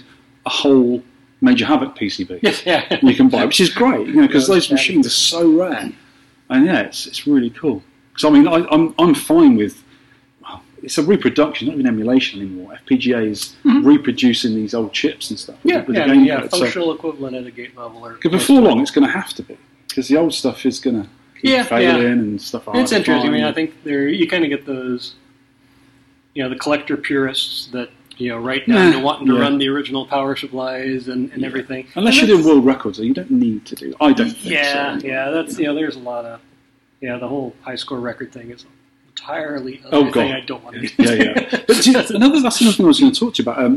You obviously people can have personal parties here, and that sort of hire you out. But do you do stuff along the lines of like have certain days where you'll have like, I don't know, a Ninja Turtle day, or a Star Wars day, or something, or your high score competition with the local people or some of the players, or we do occasional things like that if we have something interesting. Like a promotion, maybe. So we've kind of tend to have a Google Calendar that we put any interesting dates on, so anniversaries or, this guy's birthday that was a designer of this game, and it will run some little promotion, come up with some special drinks or something.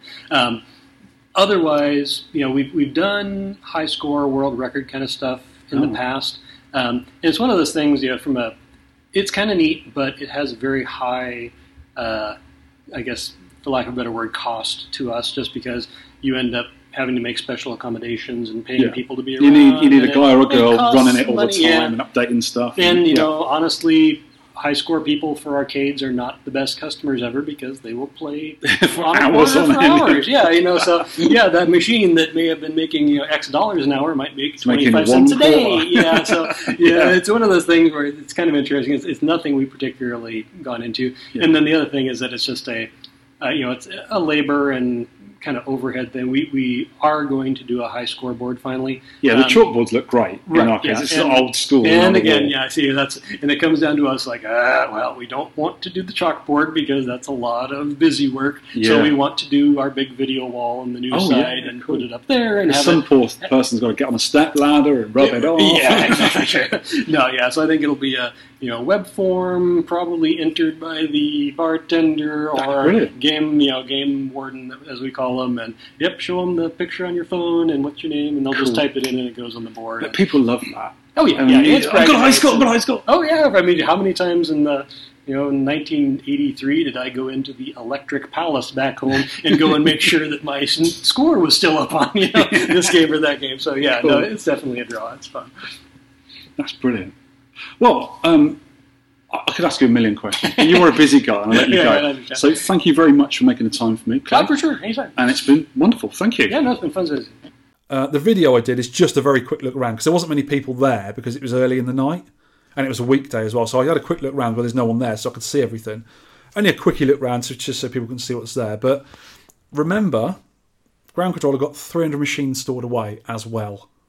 So when the old new place gets reopened, which we don't know when it is yet because of construction, there's a ton of machines going back in there. And he did say in there that he does swap a few machines around now and again, just for novelty, people to play. Yeah. But he was also saying in the audio, he has a machine a day goes down. One machine a day goes down in there. Yeah, you can understand that, can't you? But the thing is, he was because when I was there, the first at the time was on the weekend when it's full. Donkey Kong was off; it was turned off. But when I went back there this time, it was back on again, working. So they don't take very long fixing them there because there's this 4 guys. I think they're all repair guys as well. Know what they're doing. Really know what they're doing. So I think that some of the things that Clay has done himself, Clay Cowgill, because that name, I knew it already. Not just as one of the owners of Ground Control. I knew he did stuff with arcades before because he's an electronics engineer. He's a clever guy. And these are some of the things he's done. He's had a hand in. He was telling me on the audio, Arcade Legends 2, which I think was the Midway one. Oh, I think I had that. Yep, one of those. Had him and one of his mates there had something to do with that. The Taito multi-game, the little tiny board they did with all the decent Taito, like Zookeeper and some of the Space Winds and Bubble Bobble, an original board. Because that was released on an original machine. They did like an anniversary machine. He did the hardware for that. Wow. He's done some Neo Geo multi-games, Extreme Arcade. And there's a little list on his web. His website's quite dated now, but it's got a load of the stuff he did. He did the Atari Star Wars Empire Strikes Back multi-game. Yeah. These are the ones you actually put onto original boards to give you extra games on there. He did the Tempest Vortex Aliens multi-game. And our friend Chris CMP has just got a Tempest machine, and it's got that board in it. You can actually play Breakout on there, on Vectors. What's Vortex? It's the original name of Tempest, apparently. Right. Yeah. So it's got the old version, like the old pre-production version. He did a Sega Vector multi-game that played Star Trek, Space Fury, TaxScan, Eliminate and Zector on the original hardware. He did the first Williams multi-game, which was actually a bolt-on to original board that played Robotron, Defender, Joust, Stargate, Splat and Bubbles. He did the Qbert multi-game before the Milstar version came out. And that was actually had to go on a proper Qbert board. It played Qbert, faster, harder, more challenging Qbert's cubes. He did some stuff for Wells Gardner Vector monitor displays, replacement Ms. Pac-Man and Pac-Man daughter cards. He did some Atari AVG chip stuff for the Vector games, all sorts. And the guy who works with him was one of the owners, Neil.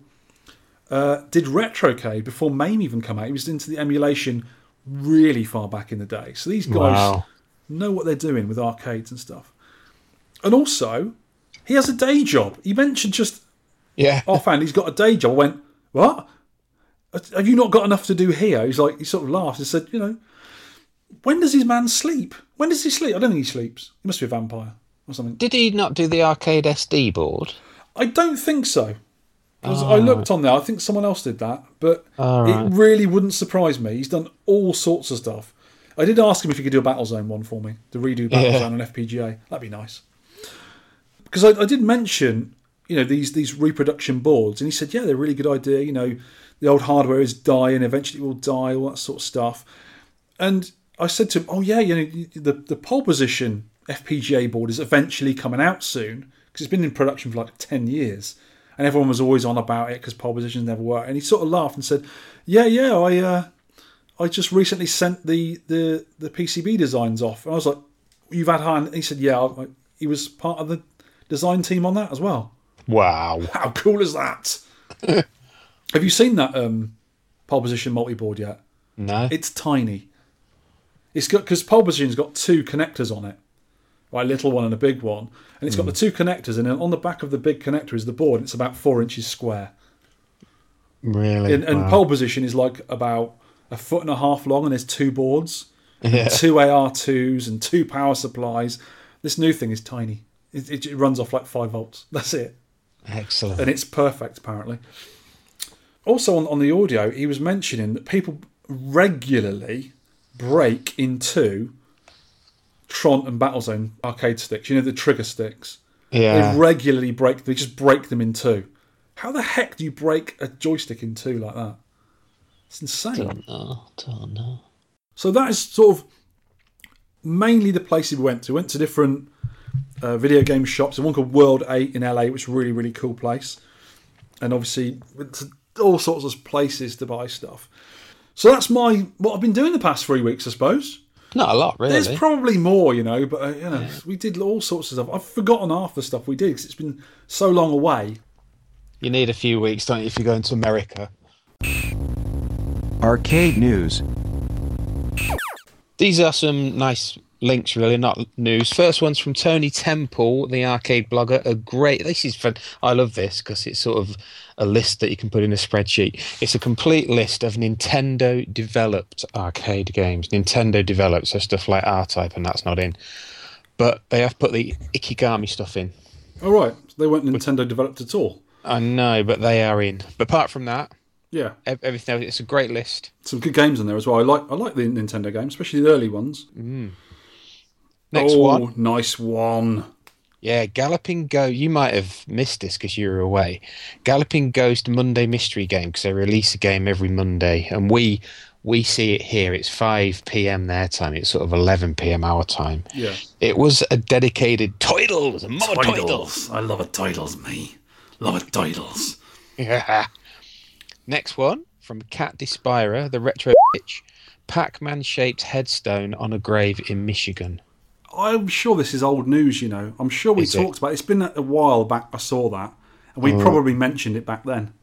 This is a post from 22nd of September. It might have just been picked up. But yeah, it's a Pac-Man cab gravestone. Someone died and wanted Pac-Man on there. It's huge. Yeah. Nice. And also another piece of news: MAME developers are cracking open arcade chips to get around DRM. We know this, but this is a nice article on it. This is literally not cracking the code, literally cracking the tops off the chips to get at the bits underneath. Yeah. Yeah, weird. And then getting rid of all the, what do they call them, suicide chips and stuff like that. All that nonsense to get the stuff off them. And it's a speedy arcade news this week. The best bit of news: Revival 2018 dates. Excellent. I'll probably go into that, I think. Revival events 19th and 20th of May 2018. Facebook page is already buzzing with news on it and stuff, so that's brilliant. So get yourself there. Revival and Nerg, I love those two, and they're now both confirmed for 2018. Nice one. I'm definitely going to Revival because it's closer to me. I don't think I'll be going to the northern ones next year.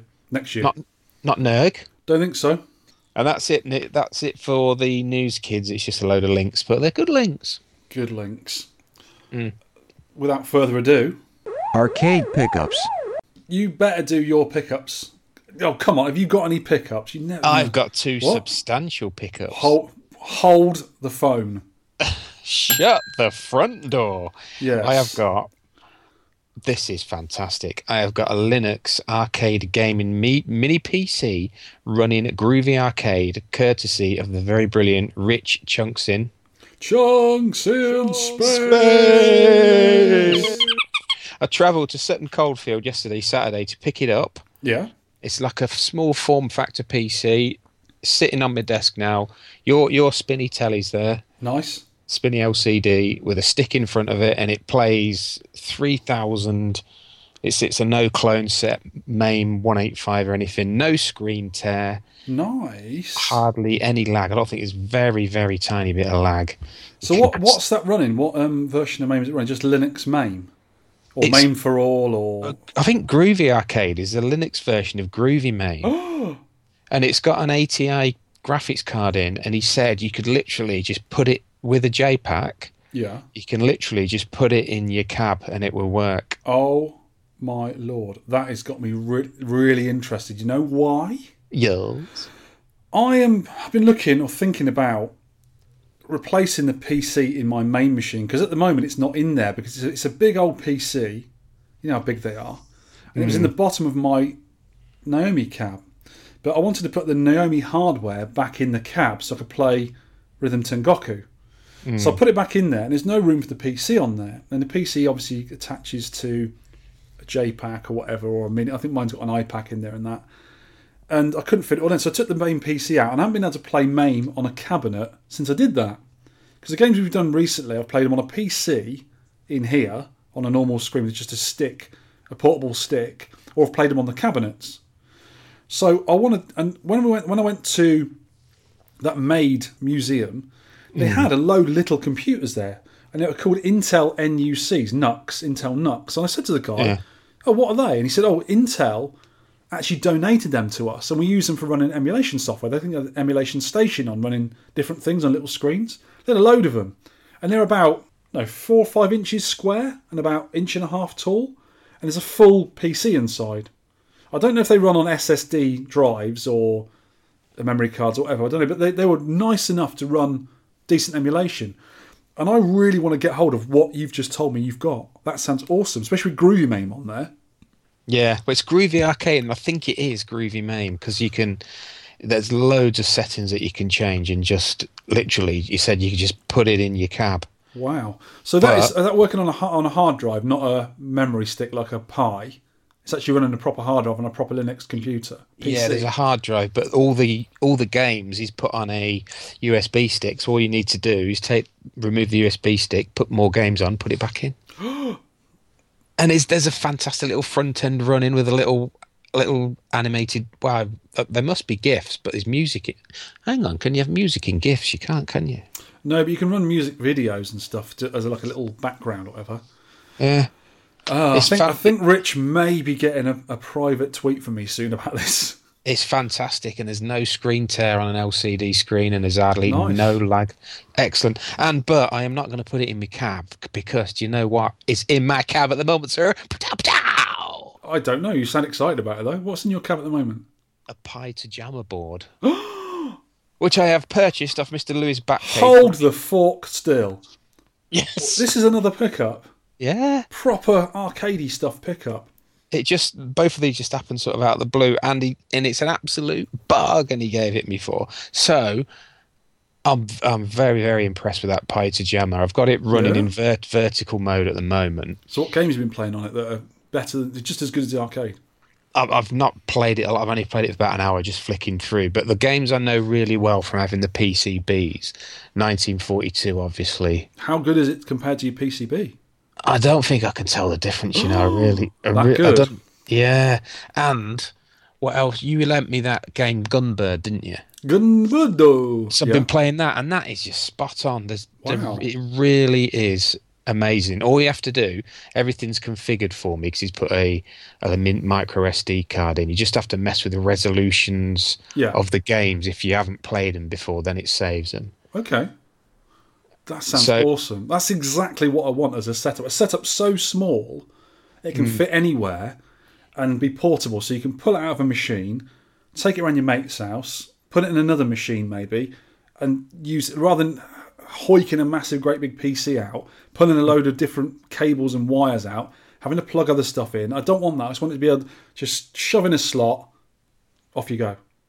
That's exactly the setup I need, and I've been after it for a long time, trying to work out what I want. And when I saw those Intel NUCs, before I even knew you got these myself, I was thinking I'm going to get one of those or something similar, because it's like, I think you can get like a Pentium. No, sorry, it's a multi-threaded processor. So it's like an i5 or whatever. I think anything above i3 is going to be more than good enough for all the arcade games we ever want to play. So it doesn't have to be a really high-up spec computer. Well, I think this arcade one's an i3 from what Rich was saying. That sounds more than good enough then. And it's running like I put on Dodon Pachi Daifukatsu, which is one of the later ones. And that's your benchmark, isn't it? That doesn't run on my laptop very well. It runs at maybe 70% speed. On there, it's perfect, 100% speed. Hello.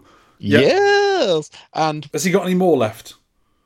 I don't know. He gets them from his work. He says he steals them from his work out the back door, but don't tell anybody because... Shh. No, he doesn't. Of course he doesn't. But Lewis has also let me borrow a JPack. And I said, to be honest, I'm not going to be using it for a bit because I'm going to keep the PC linked to the LCD. But I've got a JPack, so I can now put that Linux Groovy MAME in the cab, but I'm leaving Pi to Jammer. Do you know what this is all coming towards? A crescendo. Crescendo. You know what it's coming towards? Go on. You've got one cabinet. Yeah. 2 pieces that can go in a cabinet. You know what you need next, don't you? Another cabinet. Oh, I'm a lazy git, though. I can't be bothered to maintain them. That's my problem. Yeah, but they're not that difficult to run. We've only got 2, and they do work pretty well, especially home use. They're not going to break down very often. And also, you know loads of people that can fix stuff if you need help. I do. So 2 fantastic pickups from lovely people. They are really nice pickups. Nice one. And one of them I want myself. It's great. It's so good. Sounds awesome, actually. There's do some video. We have to do some video footage of it for us. There's a little speaker also, a little tiny speaker in the PC, which is just enough for me to hear the games. Great. Well, yeah, it's perfect for a little home use. Cool. That's really nice.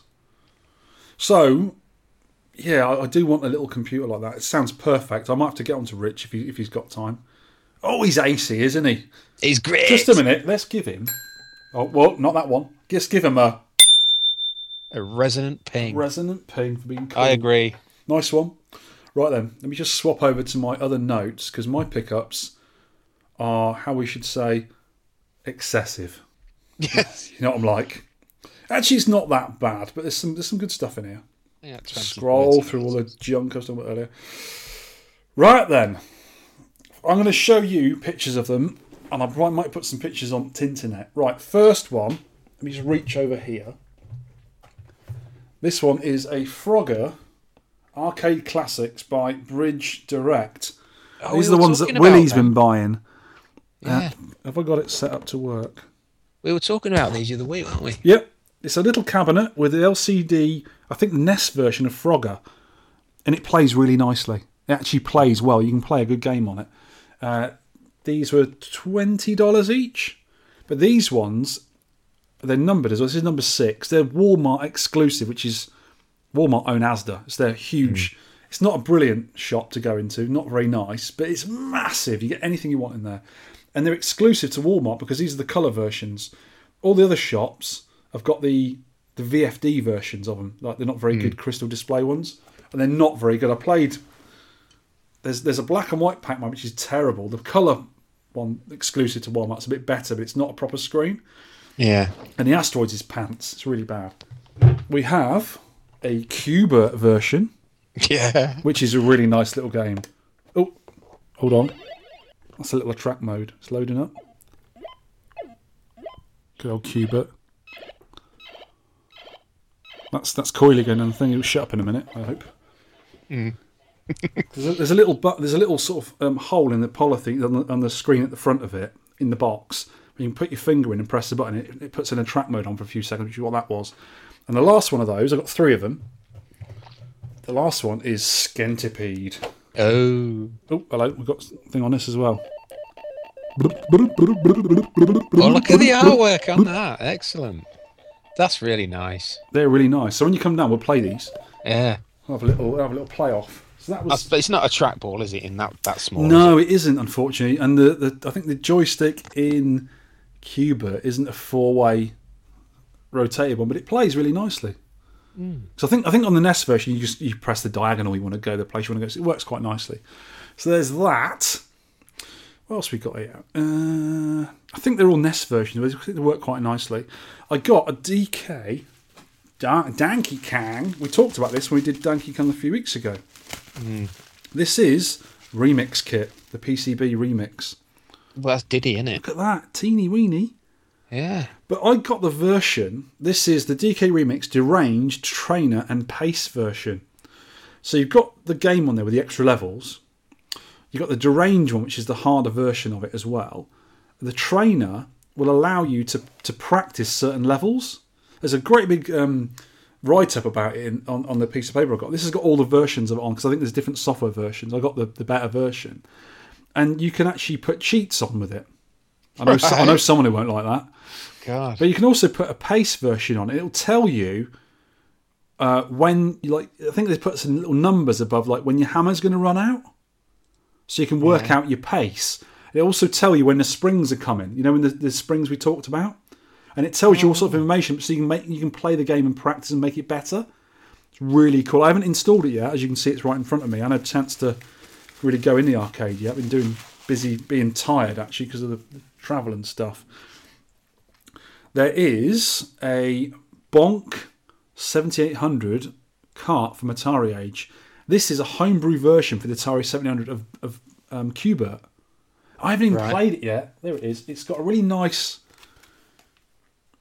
nice label on it. It looks professional. Really, really nice bit of kit. I think it was $30 that. And I also got Scramble for the Atari 700 because I love Scramble. And their homebrew version is absolutely perfect. It's really good. I bought some Intellivision cartridges for $1, a whole dollar each. Yeah. I got Frogbog and Spacehawk. So I thought, I haven't got those. I don't recognise those names. Got home, I've got both of them already. Yeah. So I'll be giving them to someone who wants them. Atari Flashback Portables. Which is the little portable with its own screen. You know the Act Games did a Flashback Portable. Yeah, Mega Drive. They did Mega Drives. They did a lot of Atari 2600. Loads of games built in and stuff. Yeah. Well, this is the handheld version with its own little screen. And I bought 3 of these. I bought one for me, one for Bobby Idod, because I knew he wanted one. And I gave the third one to Kevin Savitz, because he's really into Atari and stuff, so I thought I'd give it to him. The good thing about this one is it's got an SD card slot. There's like 50 games on it, I think. Yeah. Which are not some of them aren't brilliant. Some are quite good, but not the ones you remember. It hasn't got Space Invaders. I don't think it's even got Pac-Man on there. You know, the good, crappy versions, which we loved back in the day. So there's an SD card in it. And some clever people on Atari Age have released loads of games that work on it, like bin files, like images. Yeah. Well, I've now got over 500 games on there. And it plays loads of them really well. So what I was going to just put on there quickly... I suppose it looks all right on a small screen because those graphics were so large, weren't they, really? Yeah, on the old Atari. Real chunky, but I mean, it works quite nicely. It's a bit of action. Do you know what game this is? You should know by the sounds. Oh, I don't know. This, believe it or not, it's Pac-Man.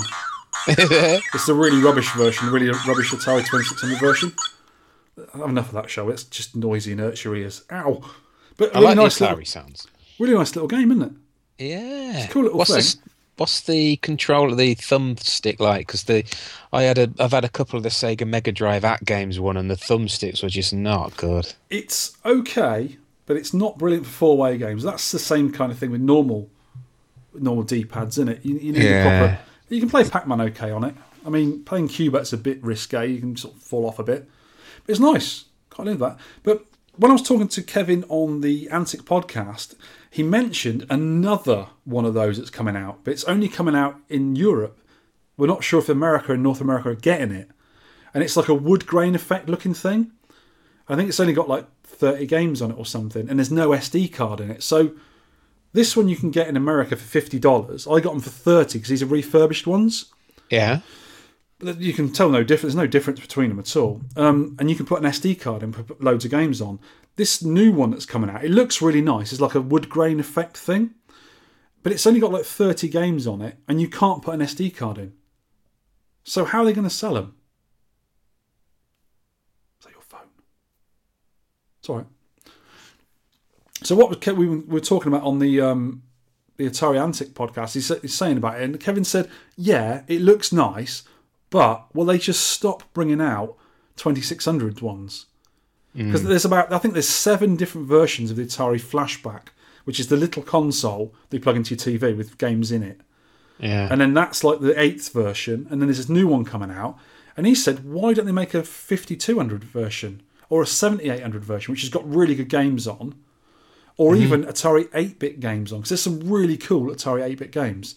And it's only done with emulation, so they could do it. They could do it easily.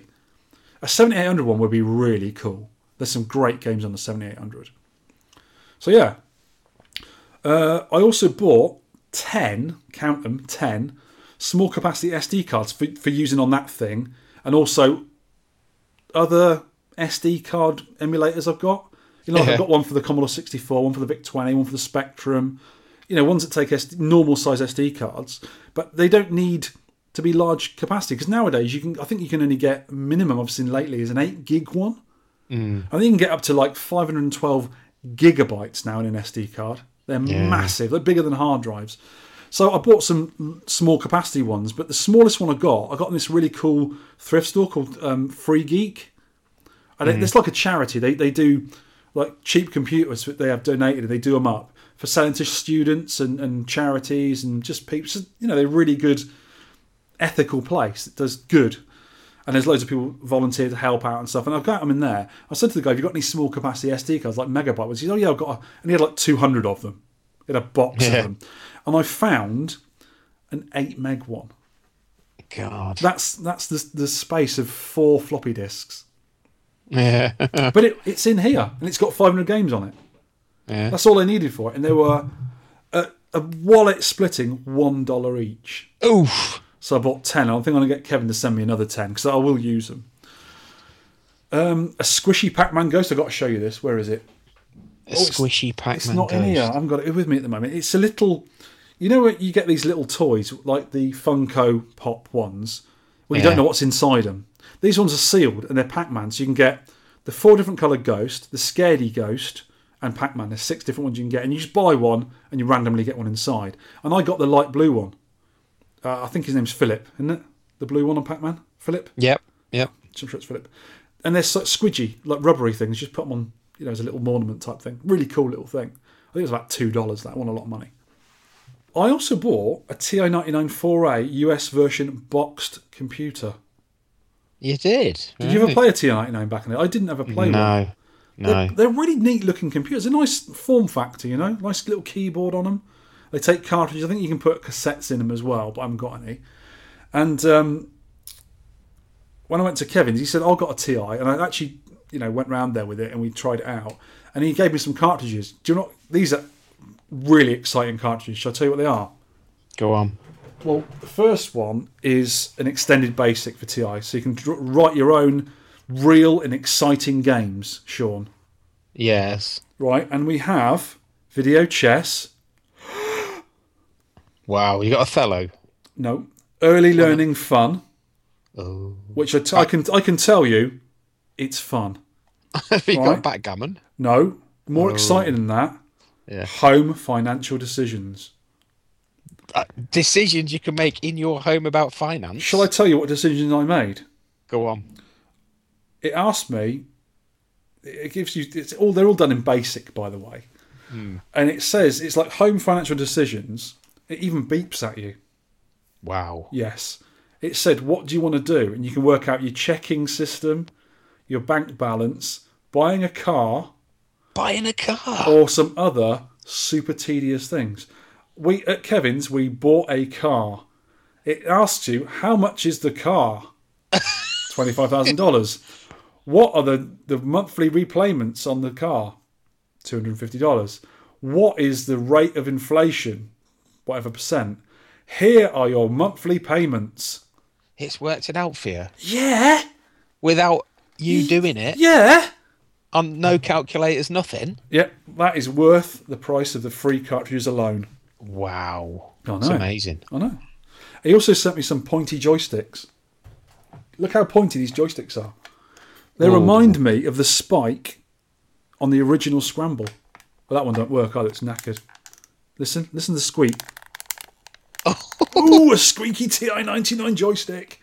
Yes. They can't be very comfortable. I haven't tried them yet, but you could probably impale yourself on it if you sat on it. Ooh! Here's a good one. I got these yesterday, right? Mm-hmm. When I got back yesterday, about 11 a.m. we landed, and we got back about 12, 1 o'clock. I went out the door again, because I had to go into London to pick this up. If I didn't pick it up yesterday, they would have resold it, because they only held it for 48 hours for me. And they resell it, and I wouldn't get my money back. I'd only get my money back as a store credit. This is a SNES Mini. Where is it? Oh, it's in the other room. Oh, I can show you what it looks like on webcam, so no one else can see it. Look at it. Look at it. Oh, it's a cutie. Look how small it is. It's smaller than my massive head. I've played it. It's really good. Really like it. That's all we've got. The other console people will talk about it. It's a really nice little piece of kit. Two sticks. Really nice feel. They feel just like original SNES sticks. So I had to go into London to get it right. Mm-hmm. But when we got back that morning, we had a load of post through the door, as you'd imagine, being away for 3 weeks. And there was a red card from the postman. Post lady, perhaps. And it said, we've got a thing that needs to be signed. It's a parcel. Come down to Hounslow, come and get it. And I got to go to Hounslow anyway on the bus to get the tube into town. Because there was some problem with the overground train. So I did that. I went, right, I'll do 2 birds, 1 stone. Nipped down there. I was tired. I had a bag on me. I was hot. Headphones stuff.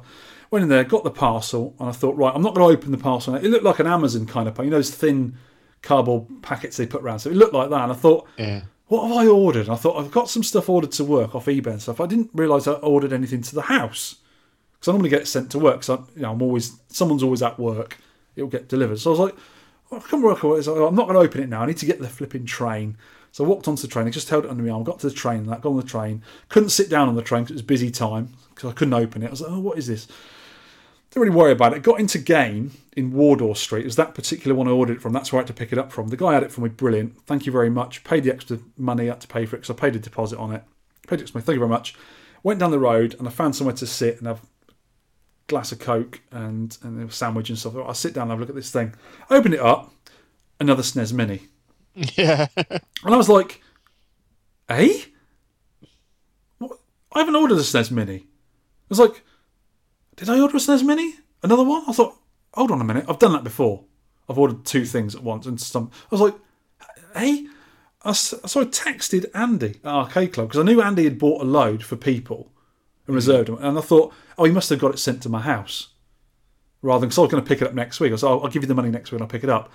And I thought, maybe he's had it sent to my house because he knows my address. And I didn't get a reply from him. So I don't know where this SNES Mini's come from. I think it's that. Yeah. But I'm not sure. It just turned up. Wow. So I've got 2 now. And what I'm going to do is sell it for millions of pounds. You're going to scalp it. No, I'm not. I'm going to sell it to someone for exactly the same price as it's worth. Apparently, they're exactly the same hardware as the NES Mini inside, aren't they? It doesn't surprise me. The actual menu system, which is really neat and tidy, looks very similar. And you can save state, you can save like 3 different positions, and you just press reset. And it's a really nice little bit of kit. It's really, really nicely done. Just like the NES Mini was. And I really like it.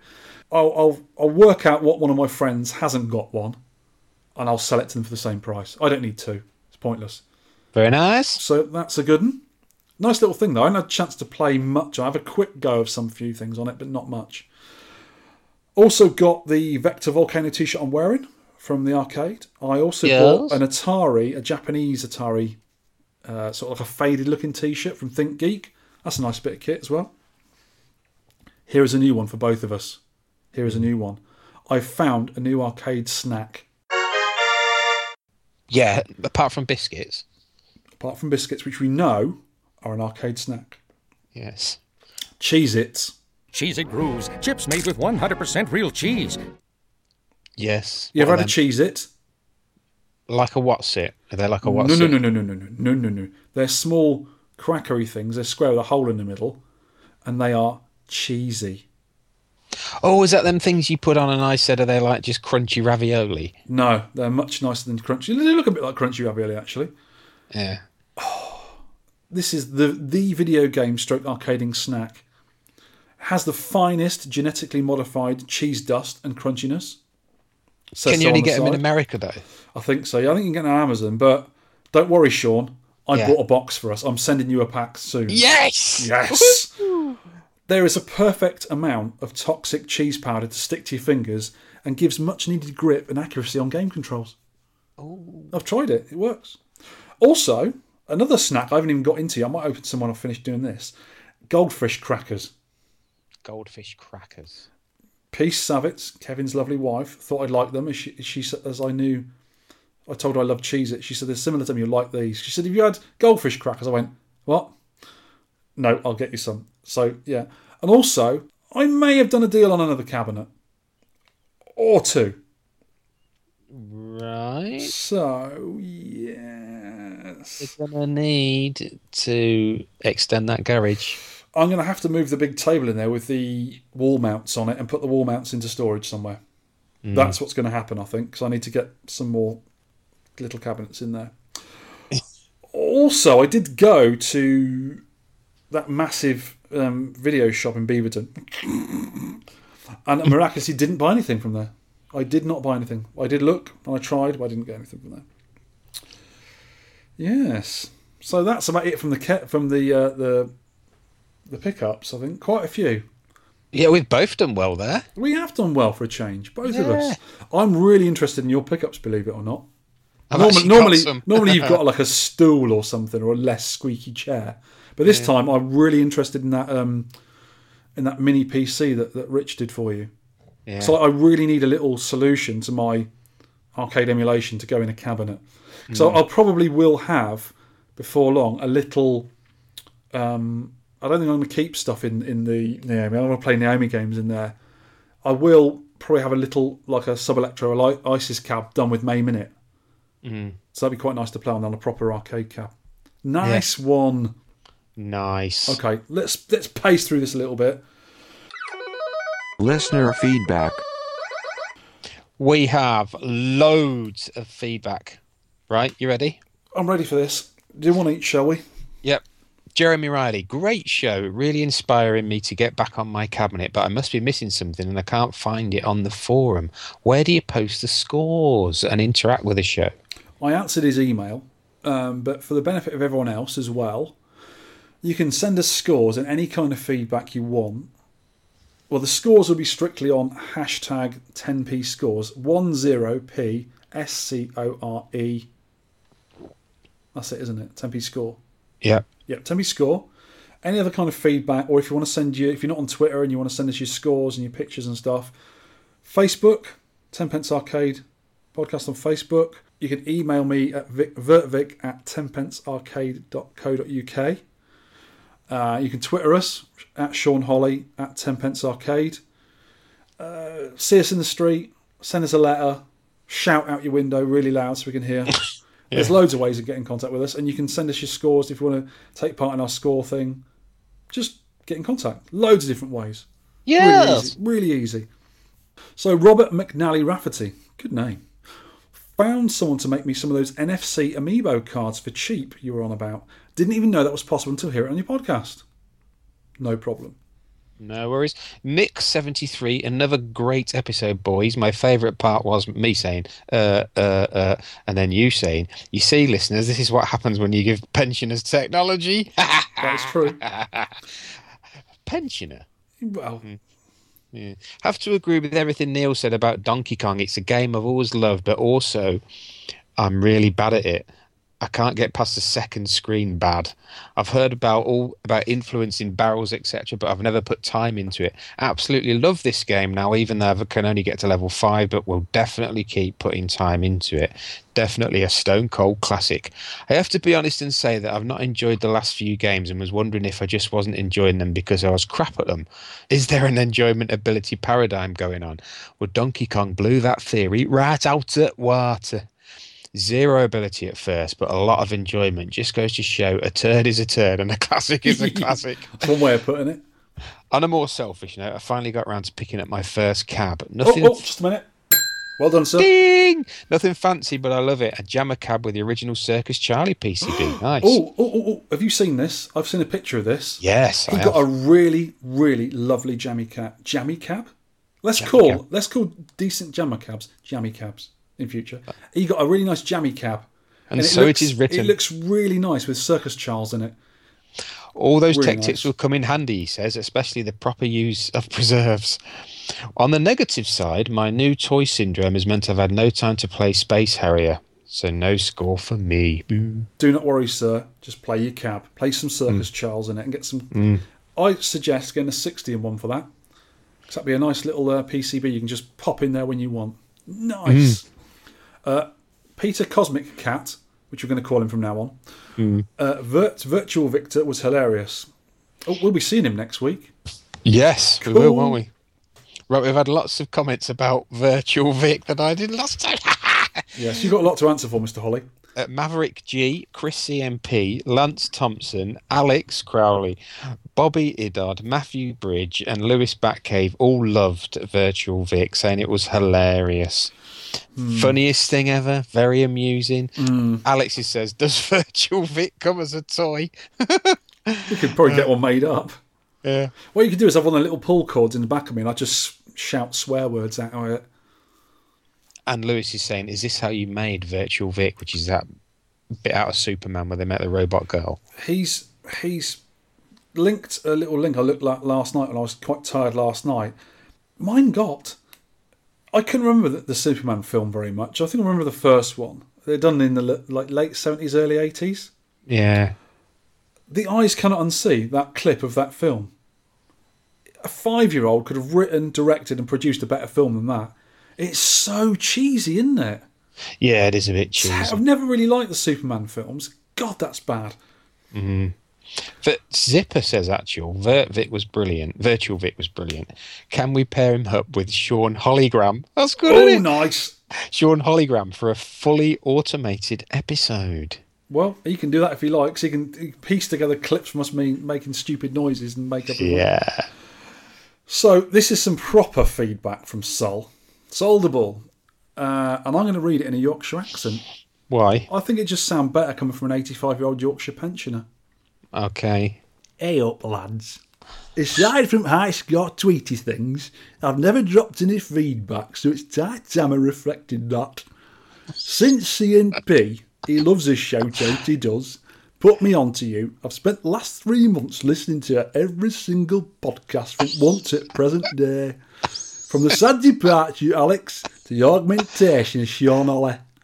Victor's Marathon America Pod, the gargantuan 60-in-1 episode, the wonderful interviews with Victor and John Studley, surely the Frost Nixon at UK arcade scene, the 10-pence arcade orchestra, who can only be described as an experience, the confusion of a Golden Tea's popularity, Pandora's flaps, Sean's 1941 achievement, Sean's transition from MAME cab to full-on cab owner to Victor's harumps, it really is blast.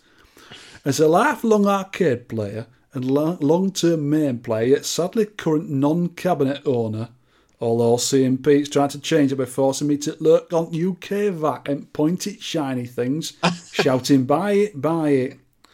In lesser hands than even their arcade hardware chatter would be dry nonsense, but it's far from it. As space is premium, you've even got me thinking about plasterboarding to garage out, and we all know what happens next. Any road. Keep up the sterling work, and I'll see you, and whoever else, at Play Expo in Manchester. You're doing the arcade lord's work. Sorry about that, Sol. He might be Yorkshire, I don't know, he is now. Yeah. In my mind. Ian Ski. Great podcast as ever, gents, and a big thanks for the shout out. Thanks again for the 10p massive duo coming to the Cambridge event. It was great to see you both and have another good chinwag. I was really pleased for the love for Jungle King. We like that, don't we? We really like enjoyed that, yeah. We like it. There's a few we're going to have to do, a few games. It was a lot of work for Phil, Will and I, but worth it. And I'm sure my whole collection... Oh, I'm not sure if I'll take my whole collection out again. Yeah. I'm not sure my nerves will take it. DK is, of course, a classic. I first played it in Little Chef or Happy Eater. The name Donkey did amuse me. Great game, but it's a shame I can't play it that well. It's definitely better played on an upright instead of a cocktail. Van Car. Oh, we mentioned that, didn't we? Oh dear, that is a bad game. It's the runt of the 60-in-1, I reckon. I think it's all right. No, he's wrong there. Crush Roller, Dig Dug 2, Gunsmoke, Kicks, and Zaxxon are the runts on the 60-in-1. Crush Roller's all right. Nah. They've got it. It's painful. They've got it at Arcade Club. Make tracks. Why? It's a painful game. It looks like someone drew it in paint. Microsoft Paint. The music's really garish and the graphics are not that good. Not a good game. It's quite an interesting maze game, I think. Yeah. Anyway, it's put. Hope to see you both at the VAC meet. I will be there. Are you there, Vic? Yes. Yep. Lovely. Oh, this is Flinster. He thinks he's nailed the jam standard. He sends a picture of an expensive arcade board with 2 pots of jam resting on the side of it. It's nice. You know what that is? You know what that is, Sean? Balanced. Balanced jam. Yes. He says, I missed out on Space Harrier. No! The Deluxe Cab was a real favourite of mine back in the day. Virtual Victor, stroke Atomic Robo Victor, also cracked me up a good one. Will you be taking him to any events? No. Yeah. I had no idea my drunken Megatwins rant would be broadcast to the arcade verse in full. I am so sorry, guys. It was alright. Yeah. DJ YT. Just listening to this now. Good work, chaps. When do you need someone to drone on about Outrun for hours? Strictly, there's no limit on podcast length, right? We've still... I reckon we should close now the votes for the top 50 arcade games where people have been voting for the top 5. We've got enough. We need to do some research about the games soon, and that's going to take a little while. So, yes, we've got enough, I think. Yeah, I'll leave it open on the site. Because every so often people will put their votes in. I can just keep adding to it. Yeah, so eventually everyone in the world probably would have voted. Yeah. And we'll have a definitive list. Cool. Anyway, so true about what your guys are saying about Space Harrier, when sometimes you'll blitz through the first few stages and progressively get worse. I think my reaction stamina wears out pretty fast these days. Yep, I definitely think Space Harrier, and to even more of an extent Afterburner, are both games that need the original analog stick. I think I agree there. Yeah. Space Harrier on the 3DS is visually fantastic in true 3D, however, and makes some aspects of the game easier, but it feels so weird playing on a small analog stick. Digital controls feel bizarre. Afterburner feels a completely different game on hardware compared with MAME 2. Definitely, yeah. So DJ YT, I've met this guy, and he knows a lot about the Sega hardware. So it would be good to have him on, actually, talking about some stuff. Maybe on the top games. So Jodo, I would love to have been part of this particular cast. And him and DJ YT have a massive chat about Space Harrier, about the Auto Fire and the bosses, and because Jodo knows so much about it. Jodo is the world champion, by the way. Oh, right. 42 million, I think his world record is. Yeah, he knows a lot about it. And I think he's got 5 Space Harrier machines. Is he? Different versions. He's got a load of them. Wow. I'm not sure why he buys so many of them, but I think his house is full of them. Yeah, he's got a lot. So next one, here's Jimmy. Hey Sean, well done on holding the fort whilst Victor gallivants his way around America. Virtual Victor was hilarious. You know that you're in big trouble when the real Victor gets back. Yes, you are. And great support from the Tagster and the Daz. We were so close to getting slap pipe for the next game. Going back an episode, many thanks for Donkey Kong tips. I had no idea you could control barrels. Shame you can't control those pesky strings. Love the exclusive Space Harrier, but I have no idea how you manage such a big score without an analog stick. I agree that you need to be on the ball for Space Harrier. Whenever I played, it was always my first game that was the best. After that, fatigue kicks in and concentration dips. And it's one of those games you only rack up the big scores when you're in the zone. Should that be Fantasy Zone? But as soon as you become conscious you are in the zone, a big oval spinning thing hits you in the face. What's that all about? Massive Smarties, that's what they look like. A conversion that's worth mentioning is in a near arcade perfect conversion can be found in an Easter egg in Shenmue. Shenmue was a Japanese open-world action-adventure video game that was released about the year 2000. In the game, you could find an arcade that had a Space Harrier game that was fully playable. If I remember correctly, you could only play with 1 credit. Good practice for 10 pence challenge. Keep on podding. Nice. Neil 20-5.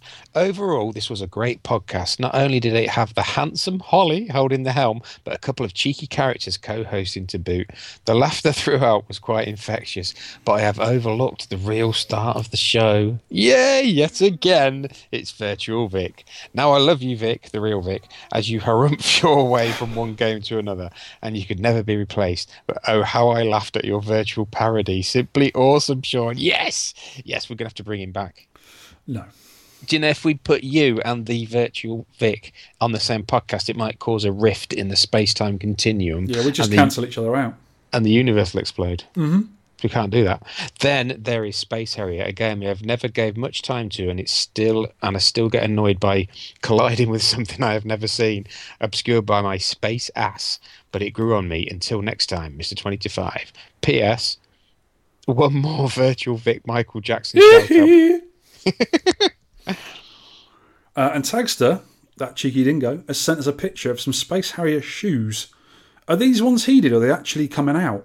Are they official? No, yeah, they're ones that are actually coming out, or did come out. Oh, wow. They look like Vans, actually. Mm. They're by a company called Anipon. Interesting. Damien Thompson, lol, that crazy dictator guy called Trump a dotard, which is a very old insult in response to Trump's Rocket Man insult. Perhaps he's a Missile Command fan. Sorry, I couldn't resist. Yeah, he thinks Trump's doing Victorian insults. Thinks he's copying us. No, sorry, Kim whatever his name is. King John III. Yes. Yeah. Anyway, keep it the great podcast, Damien. Thank you, Damien. Trollnads, Virtual Victor was genius. Who would have thought that you could have improved upon the real thing? Tagster and Daz did a very good standing job. I enjoyed this one just as much as always, and I made it my long drive back from Northampton pass much quicker. I even chose to listen to this before the Video Game Outsiders podcast. I also had waiting to be listened to. Alan Delta Lima has put a book, a picture of a book, an English dictionary on Twitter, and says, "New Victorian insults to keep you going. Attention, silly Tonians and nicknames." That's us. This is Forgotten Words Dictionary. There'll be loads of insults in there. Ooh, we'll have to get that. Ooh. Benson Rad, great podcast, chaps. Can't believe you've not heard the word to corpse before. This is you lot, not me. Yeah, corpsing. Yeah. YouTube some Pete and Dud for prime examples. It's when you start like bursting out laughing. Right. When you should be serious. Corpsing in British theatrical slang for unintentionally breaking character by laughing. In North American TV and film, this is commonly referred to as breaking, and it is generally categorised as a blooper. The origin of the term corpsing itself is unclear, but may come from provoking an actor into breaking character by laughing while portraying a corpse, as the name suggests. Many examples of corpsing have been created from actors performing this role or related roles, such as a sleeping or unconscious character. Space Harrier is a game I've never really had much love for. I find the trigger kills my finger after a while. Same with games like Afterburner and more recently Star Wars Trilogy. I can see how an autofire option might help with things like that, but I think they would take away the skill, so we'd be against that. But on Space Harrier machine, either side of the joystick, you can use the trigger on, there are fire buttons. So you use your other hand to press fire. That's what I do. Yeah, that's what I used to do back in the day. You didn't used to use the trigger at all. Because it does wear your finger out. Ian Cullen's put a picture on of some lovely mini street waffles and some Amsterdam... I can't read that. I've put the picture too small. Tiny biscuits. Amsterdam biscuits. He said, I can't crack these open without submitting a pic to the #1 biscuit podcast. Ooh, I love a street waffle. Sal Buglierissi, he says about Space Harrier, not a bad game, but I grew tired of the music and could really use auto-fire, and he sent his score in. Thank you, Sal. Mick Berry via Twitter wants a list of good arcade ports for the SNES. We'll have to go through some, I suppose. I haven't played SNES for a while. And my mini SNES has only got Street Fighter 2 on it. I think that's the only arcade port it's got on there. I have to look. Shout-outs. Shout-outs. I'm going to give a shout-out to my friend John Stewart, who I've known for quite a few years, I think, now. Met him at the original arcade club, I think. And he does... Is he the captain of the USS Enterprise? No, that's John... That's Patrick Stewart. Is it? Yeah, I think so. He does good memes, him. Oh, hello. He was dope, doesn't he, does that? And yeah, I think it is him, yeah. Yeah. That's great, isn't it? Star Trek Next Generation. That's my favourite one. Go on. What does John Stewart do? Yeah, so John Stewart, he's got a website called retroreloader.itch.io, and he does... Hang on, let's read the bit at the top. Researcher, writer, designer, inspiring change through media, games, documentaries, research, posters, illustrations, etc. And he's done a downloadable PDF of the top 50 arcade cabs. This is more design than game. That's worth a read. Can put a link in the show notes. And another one about arcade-inspired mini games on the Tinterwebs. That's another good one. Cool. And he's also put us on, the Walter Day trading card kind of things. Yeah. He's put us on one of them, 10p arcade. Oh! And he prints them off and everything, so we could have one of them. I might have to have one framed on my wall. So it's a kind of a UK version of the Walter Day trading cards. Oh, I like that. I think I should be on front now. Oh, definitely. Yeah. With your stupid beard. Stupid beard. And also... another mention and a shout out to the lovely Lewis Batcave and the lovely Rich Chunksin for these fantastic new gaming devices I have in my possession. I'm slightly envious. Those two are lovely looking fellas. Shaped like sleek deerhounds. Are they? Yeah. They probably are, yeah. Oh, it's so quick. Right, a few shout outs to me. Paul Nurmix, friend and Intellivision/Intellivision's podcaster. Entertained us while he was in LA. Shame he was out of the country himself for a bit because he didn't get back until we had been there a few days. He was off in Italy. If we had a bit more time, we could have done some more nerd stuff. But I did enjoy his home arcade and his awesome studio. I also enjoyed talking to his wife and his super inquisitive son. Asked a billion questions, that lad. I don't think he'd seen the likes of me and wife before. That little one. Who has? Who has, exactly. Next one for me, Kevin and P. Savitz. Lovely meeting up with these Portland Angels again. We hang out with them a lot, and I got to guest him at Guest Face on Antic Podcast, which is out now, I believe. Oh, I'll listen to that. Yeah, have a listen to that one. Number 46, I think it is. I can't remember what number it is now. Yeah. I also enjoyed the pancakes we had before then. Oh. Not like our skinny pancakes, the big fat ones they are. They're lovely. Nice. I went to video game shops, arcades, breakfast, brunch, and a wine to all these fine people. Breaking news, as of yesterday, of recording, those two are now grandparents. Wow, that's eldest daughter just had a little one as well. Nice one. Peace was running around like a mad thing most of the weekend, helping the daughter get ready for the birth. And we love their soft Dalmatian they've got. They've got a really daft-looking dog, Louis. Yeah. He got white hairs all over me, the monster. And the myriad of cats they got. And they got toidles. Toidles? 2 toidles. Oh. They look more like tortoises, but I think they're turtles. Is it not the same thing? No, I thought turtles went in the water and tortoises don't. Because turtles are flappy things, aren't they? Whereas tortoises are plodding things. Turtles get chased around blue mazes by stuff. They do, actually, when you're trying to get the baby ones on your back. Yeah. So that's pretty good. Oh, and also, thanks to Kevin for helping me out with the TI-99 4A I got, because the Americans back in the day had a really weird RF cable. It wasn't just like a round cable like we had. They had these weird, like, forky things with screw terminals and another weird looking things. Odd. Never really used them before. I didn't know what I was doing with it. Also, Brett, Vector Volcano Arcade, been super cool collector, player, arcade owner dude. He's a nice guy. Also, massive shouts to Clay Cowgill for giving up some of his rather scarce free time to talk to me about ground control. So huge good luck to him and his partners for the ongoing construction and upgrading work. And if Clay and your mates could just quickly knock up an FPGA Battlezone board for me, that'd be nice. I'm sure you've got about 9.5 minutes a week free to work on that. Featured game review. Right, shall we do it? Shall we do something I know nothing about and you're going to take the helm, sir? Let's do it. Let's do it. You do it, and I'll just put in some rubbish. Okay. That's makes a change. I usually do that, don't I? Well, we do have a... Yeah. This game is called Thundercade, aka Twin Formation, from SATA, licensed to Taito 1987. 8-way stick for movement, 2 buttons, fire and bomb. Interestingly, the PCB was manufactured using leftover parts from a Morris Minor engine and a deep fat fryer. Oh, okay. Yeah. Have you been on System 16 to find that out? Yeah. Okay. I couldn't find the manufacturer of the deep fat fryer, but I don't think it matters. No. Need a bit of jam with it and you're cooking. Well, it's probably just a standard fryer. Yeah. The game name can be changed in the dip switch settings, which is a bit strange. Pointless. Do you know any other games that do that? I can't think of any. No, any language selection usually. The old Atari games, you could change the language, but I think the names are always the same. I don't know why they bothered having two names, actually. It's daft. Yeah, I think Twin Formation was supposed to be for American market, maybe. I don't know. We don't know. I don't know. Okay, gameplay. Tell me about the gameplay, sir.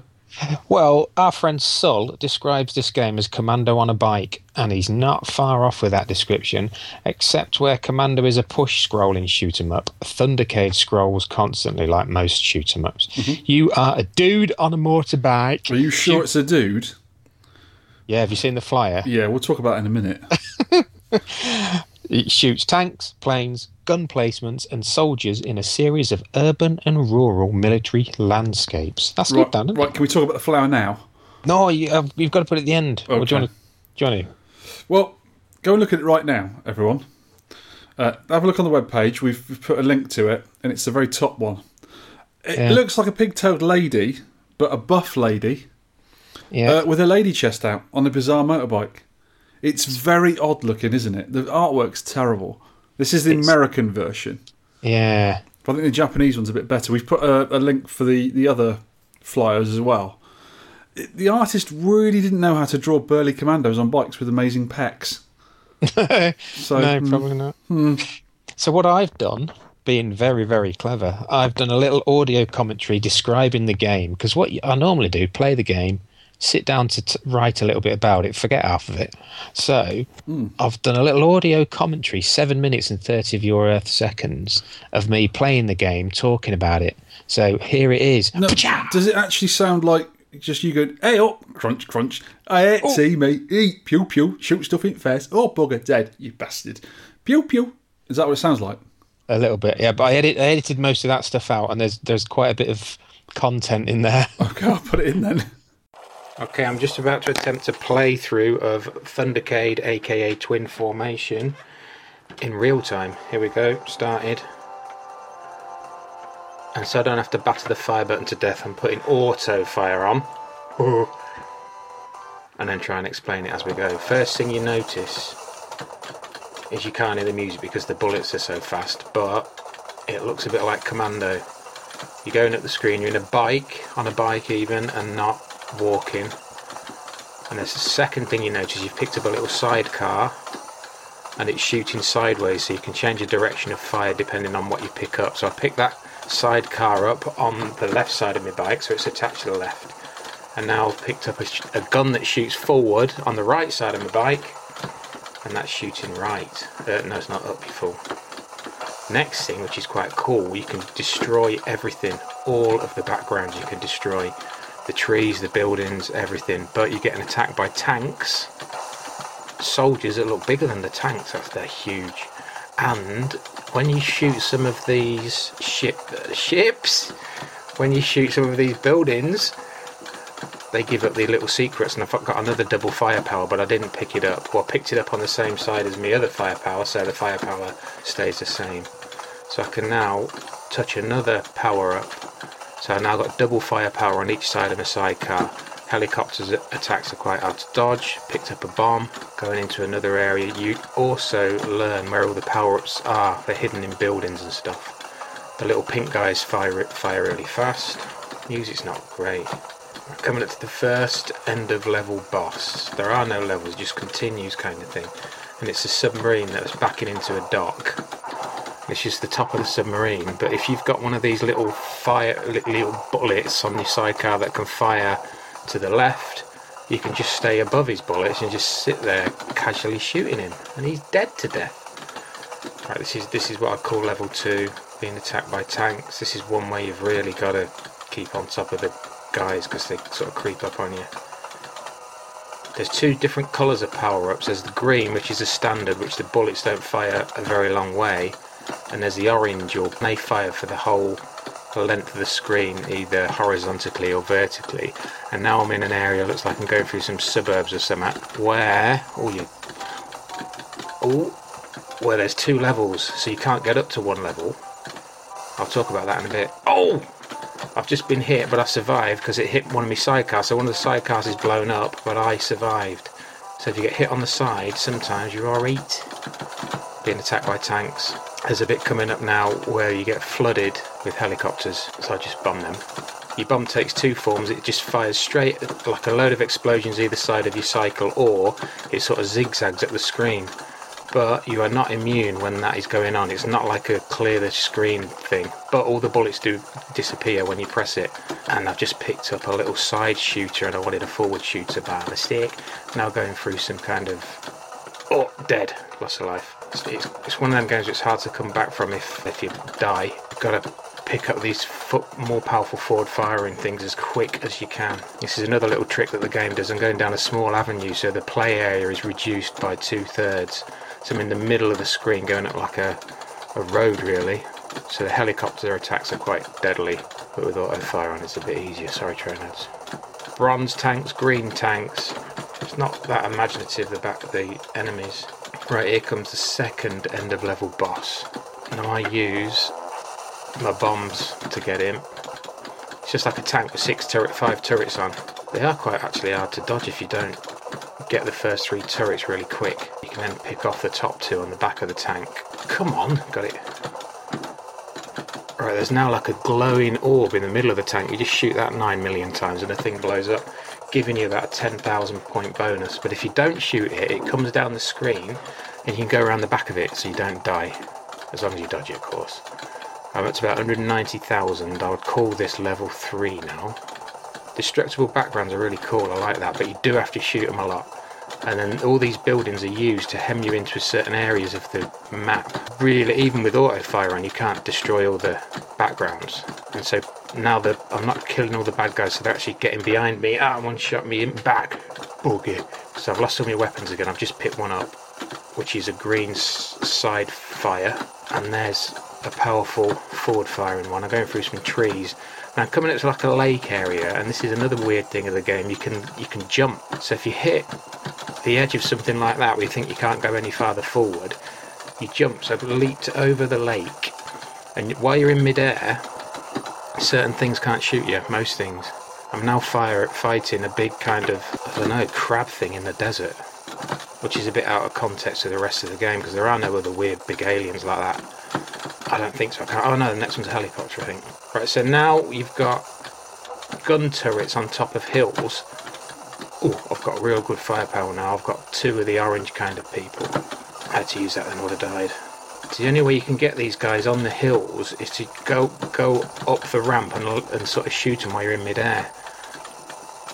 But I'm coming up to an area where there's loads of sort of rocky cliffs, and this ramp idea gets a bit weird because you can get stuck and you can't jump back off them. There's only certain points you can get back off them. It's so much easier if you clear the screen with massive firepower. If you don't have the firepower, you're really struggling. I've just picked up a side shooting thing by mistake. Now being attacked by stealth ships or whatever they are. It's another area where you can choose to go up the ramp, and die. And I'm just trying to dodge everything, so I don't have enough firepower to kill everything.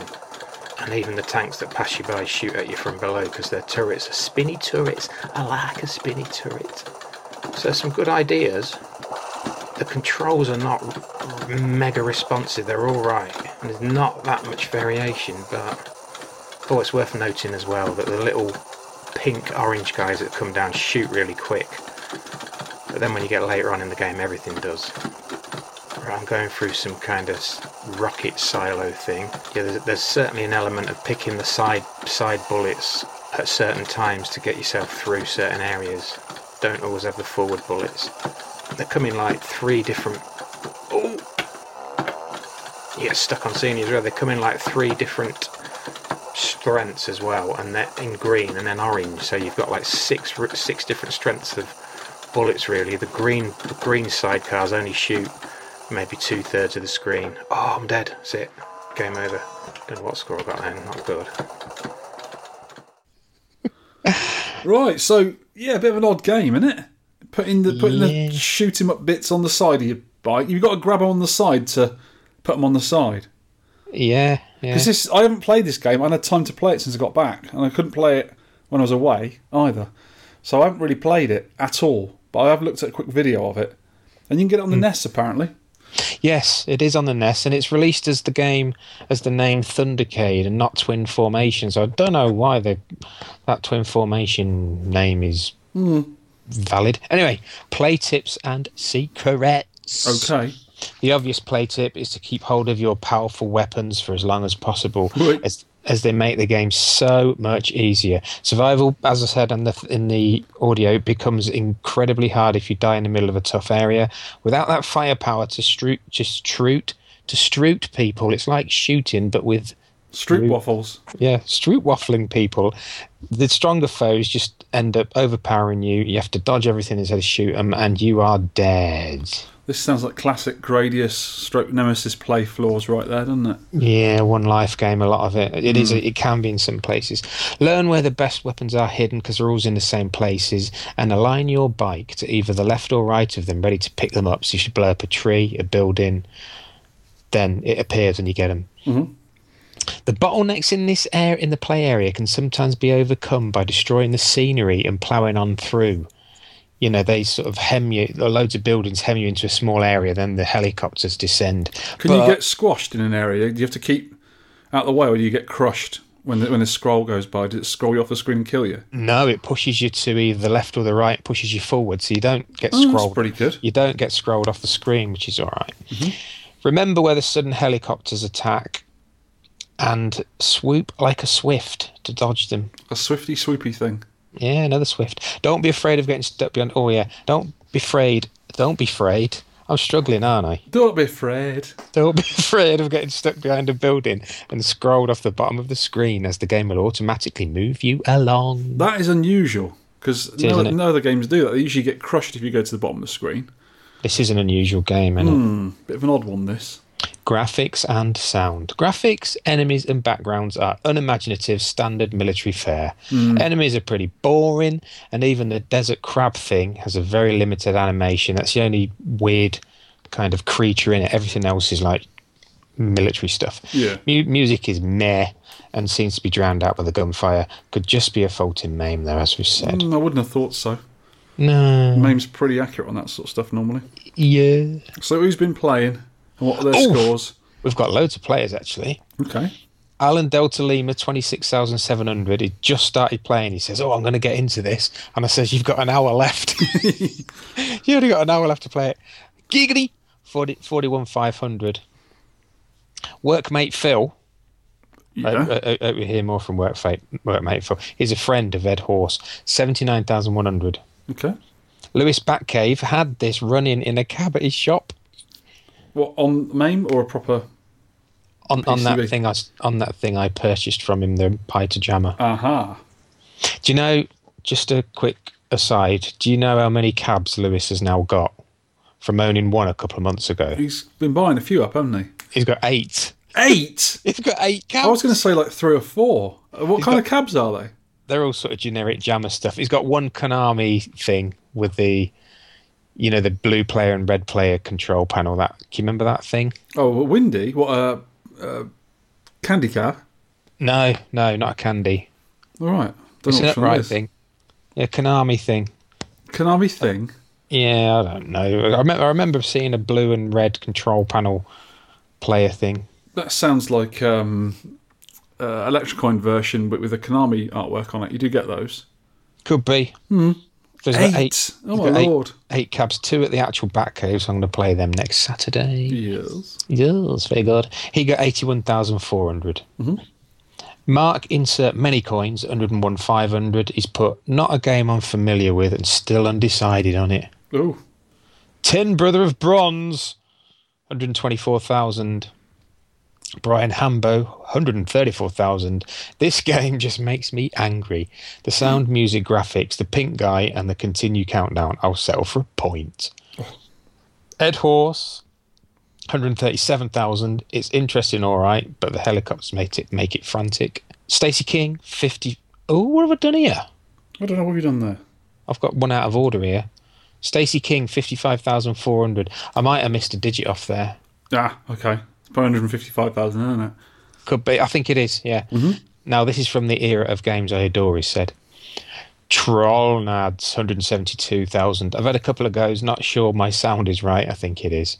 On the fence with this one so far. Yes. Mick Orwell, 173. Mark Happy Dude, 185. Arcade Hand, or rather Arcade Forearm. It only took 2 games to kick in, thanks to the Aussies, he said. Yeah, I think Darren Daz picked this more than Tagster. Yeah. Yeah, he had quite a few comments about Arcade Hand, and the auto fire is, you've got to batter the button on this, even more than Space Area. Sal Bugliarassi, 193. He is Jimmy, 204. Not loving this. Maybe better as 2-player. Got past second boss, and that will do. Enough is enough. It is. Paul McCasty, 205. First go on this. Weird game. Seems to be quite easy at the start and then gets a bit crazy. Ross, 206,300. Good fun when you have the power-ups, not fun when you don't. Can I add Get the Game Paradise to the list of featured games? What is that? I don't know. I think it's a shooter with a number of shooty games on it. Right. I'll have to put that one on. Steve Tyke, 206,600. My Arm Hurts. Ian Cullen, 218. Daz Domination, 222,600. I'm done. Wrist is killing me. I might have suggested this game, but I'm crap at it. Okay. Chris Moon Cresta Bootleg. Done with this one. Did the graphics remind anyone else of Cannon Fodder? I think I had a look at this because first impressions, I thought this looks just like an Amiga game, and Cannon Fodder's an Amiga game. Yes. So I looked up the hardware. It's not really made from bits of a deep fat fryer, but it's not Amiga hardware. But I thought it could have been. Is it 68,000 hardware? It is, yeah. Ah, that's probably a similar thing then, I suppose, to the Amiga. Matthew Bridge, 226,000. Sol, 232,500. Commando on a bike, he says. Retro Rick from RGDS, thank you for playing. 244,800. Ah, goddamn, my hand hurts. Coin Ops hand. Neil, 20-5, 245,000. First few goes, and my hand aches already. I think my bike is magnetic, attracting all the bullets towards it. Yeah, that does happen sometimes. And in third place is me. Third place of flipping Gen. Well, 547,700. Wow. You doubled the one below you. Yeah. Tagster has beaten me again. Oh, the swine. This is getting to be very embarrassing. Tagster has got 656,200, which is a very good score. And if me and Tagster put our scores together, we still would be short of Charlie Farr's score of 1.2 million. Never heard of this game before, he's put. Now I know why. It's not awful, but there's no shortage of better shooters to play instead. Exactly. Can I also say I did beat Tagster, but I put auto fire on. And I got 881,000 with auto fire on. You know who's not going to accept that, don't you? Troll nads, yeah. Yep. So I'm going to... Mr. Charlie got 1.2 million in the end. Yeah. Oh, my Lord. I'm going to have to go with my 547 with no auto fire. Oh, nice one. So, what do you reckon well of done, what do you reckon of the artwork on the game? Because there is like a kit made up, I think. I don't think it was an actual machine. It was just a kit from Romstar. It's not that dreadful flyer, is it? So it's not bad, I think. Yeah, there's nothing to do with that flyer on there, luckily enough. Yeah, it looks all right. Yeah, not too bad. Put a picture on the web notes. Yeah. I've got some Trivia. Trivia from Trivial Trev. Yeah, this is from MAME Info. The Japanese name is Togutsuyu Butai Uag. UAG stands for Unattached Grenadier. Okay. He's unattached. I think he's single. I think he's looking for ladies. Oh, yeah. On his bike, cruising through the desert with his flowing locks and manly chest. Maybe not. Right, in MAME Info, right, it says you can get an auto fire repeatedly pressing firing button for a couple of seconds, then hold the button. Right. This doesn't work. You have a slow auto fire anyway.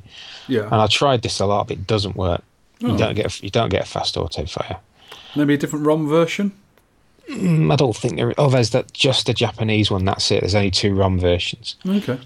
If you defeat the giant tank boss with only default single shot weapon, you will get the laser power up. That's nice, isn't it? I don't know. Is it a lazy power up or a laser power up? Laser power. You get. It's a lazy one. It just shoots off every now and again. They sort of go up in power, and you get like a pea shooter, then you get a double shot, then you get a laser, then you get a double laser, then you get something like a big cannon. I don't think peas would be very effective against tanks. No, it's terrible. Just ping off. Pew, pew, ping, ping, pew, pew. Do you know what I do on some games, and this one as well? Because you know the buttons, the fire buttons are quite large, aren't they? Is it 30mm diameter, or is it more than that? It's the 30mm hole they go in, so they're a bit bigger than that.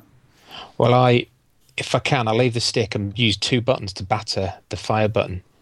And I do that on this game. So I sort of move to the right when I know there's a power-up right. There's a power-up right at the beginning, which gives you one of the pinky colour. Is it pinky orange colour? So I batter the fire button really fast. Just move the joystick to dodge stuff. So that enables me to destroy a building to get the power-up. So it's like a track and field thing I do sometimes. I do that on the button sometimes. Give them a sort of strum when you want to get them going. That's the one. There's also another bizarre bit of trivia. By using your bomb attack when the score reads 777,000, you get 7 power-ups. Oh, right. 7 lives. 7-up power-up, yeah. Oh, wow. I wonder if Mr. Charlie Farr did that, because he's the only one who got that far. Yeah. Maybe he did. Cheating cat. He didn't 1cc at the time of recording. He got right to the last boss, which is like a big kind of industrial factory thing with windows. Right, and windows are dangerous, yeah. 20 guys shooting out of the windows. Okay. And also, about 5 or 6 minutes into the game, there's this skyscraper, and it's the only one with writing on it. Got some and the writing is Tel Rococo, TELROCOCO. I reckon it's some kind of in-game joke. But if you shoot that, you've got to have auto fire for this, I think. If you shoot that a lot, the top of the skyscraper blows up, and there's a little man sat in there. He looks like he's like one of them old bandits, you know, with a black and white striped jersey. Yeah. And he's like sat there. Like a robber. You can't shoot him. Yeah. But you get 10,000 bonus for that. Okay. Odd little thing to put in there. Yeah. Seta went on to produce other shooters such as Twin Eagle, Revenge Joe's brother. That's a great name, that. Poor old Joe. Revenge Joe's brother. Very similar looking hardware. And Twin Eagle 2, Rescue Mission. They also did Arbalester, Metafox. And hopefully there are better games in this one. I also, because this came out in October 87 when shooters were getting near their peak of popularity, I had a look at the other shooters that were out in October 87. Time Soldiers by Alpha Denshi, Gemini Wing by Tecmo. I've played that one. The Mighty Kuyoku Tiger, which we know as Twin Cobra, by Taito Toaplan. That was out October 87, which will wipe the floor with this. Yeah. Super Real Darwin by Data East, not fake Darwin. It's super real, dude. Super Real Darwin, and Wonder Planet by Data East. All these vertical shooters. Ports, sequels, and Legacy. A NES version was released in 1989. That's about it, though, isn't it? Yeah, can't find anything else. That's because it was a bit dull. I think you're right. Overall thoughts and improvements. Apart from introducing a reverse shot, because they creep up behind you, I'd start again from scratch. Make the game faster, smoother, more responsive, with more varied and imaginative enemies and power-ups. This type of game has been done so much better with the likes of Commando, Ikari Warriors, Gunsmoke, etc. However, the jumping in the air and the destructible scenery do add a bit of novelty value to the game. I'm glad we've played a vertical shooter, Mr. Marlin, but it's not a particularly good one in my book. I'm glad I didn't pay it. Yeah, it's not great. Doesn't sound brilliant, does it? Sorry, Daz. No one's actually said it's really good. They just sort of said, "Oh, I'm into it," or "This is a bit like a game I like," or "This is not very good," or "I've got a sore hand." Yeah, that's the main comment, wasn't it? Yeah. Ow, my hand. My hand, it kills. What? My finger was in there. Ron crushed my finger. I think it might be broken. Are you a female bird? So, let's get on to the last bit and find out what we're playing next time. Next show's game. And it's going to be my pick. And it is Pleiades. Pleiades! I knew you were going to pick this at some point. By Tekan. Standard settings, 3 lives, extra life at 3 and 30. I think it is. You've got to do well to get to 30 on this. Yeah. I know why you've picked this. Why is that? Because the 2 times we've played it, you've beat me both times. Maybe. I do like it, though. It's a good game. And it's sort of the sequel to Phoenix. Right. Settings are lives 3, bonus life at 3k and 30k, and that is it. There are no settings. It's easy enough, isn't it? Yeah, but play the Tekken version and not the Century version, because the Century version has a hyperspace feature. I don't think I've ever played that version. No, whenever I've played it on a cab, usually James RGP's little cab. Yeah. I've never played it. I did have a PCB of it in my Phoenix, because it's pin compatible with Phoenix, and that had the barrier button, and it didn't work on that either, because I always thought it was a barrier for some reason, but the one we play is just a fire button. Yeah, and also the Century one, you can fire 2 shots at once instead of 1, so it's a lot easier. Oh, okay. So we're playing the Tekken one, which I think is the standard one. And I've got to beat you now. No chance, son. Absolutely no chance. But I will see you in 2 weeks' time. I'll actually see you in 2 weeks' time. Or no, whenever the Play Manchester thing and the UK VAC party at Arcade Club is going to be on. Yep. So I'll see you soon, son, and we'll talk to everyone later on. Thanks for listening, and goodbye. Yes, thank you for listening. Goodbye. You can download or play the podcast, read all the show notes, and leave feedback at www.tenpencearcade.co.uk. You can email me at vertvic@tenpencearcade.co.uk. You can also reach us on our Facebook page. You can tweet me at tenpencearcade, and you can tweet Sean at Sean Holly. We'd love to hear from you. For game suggestions, arcade pickups and stories, or any of your personal thoughts on anything we may have covered.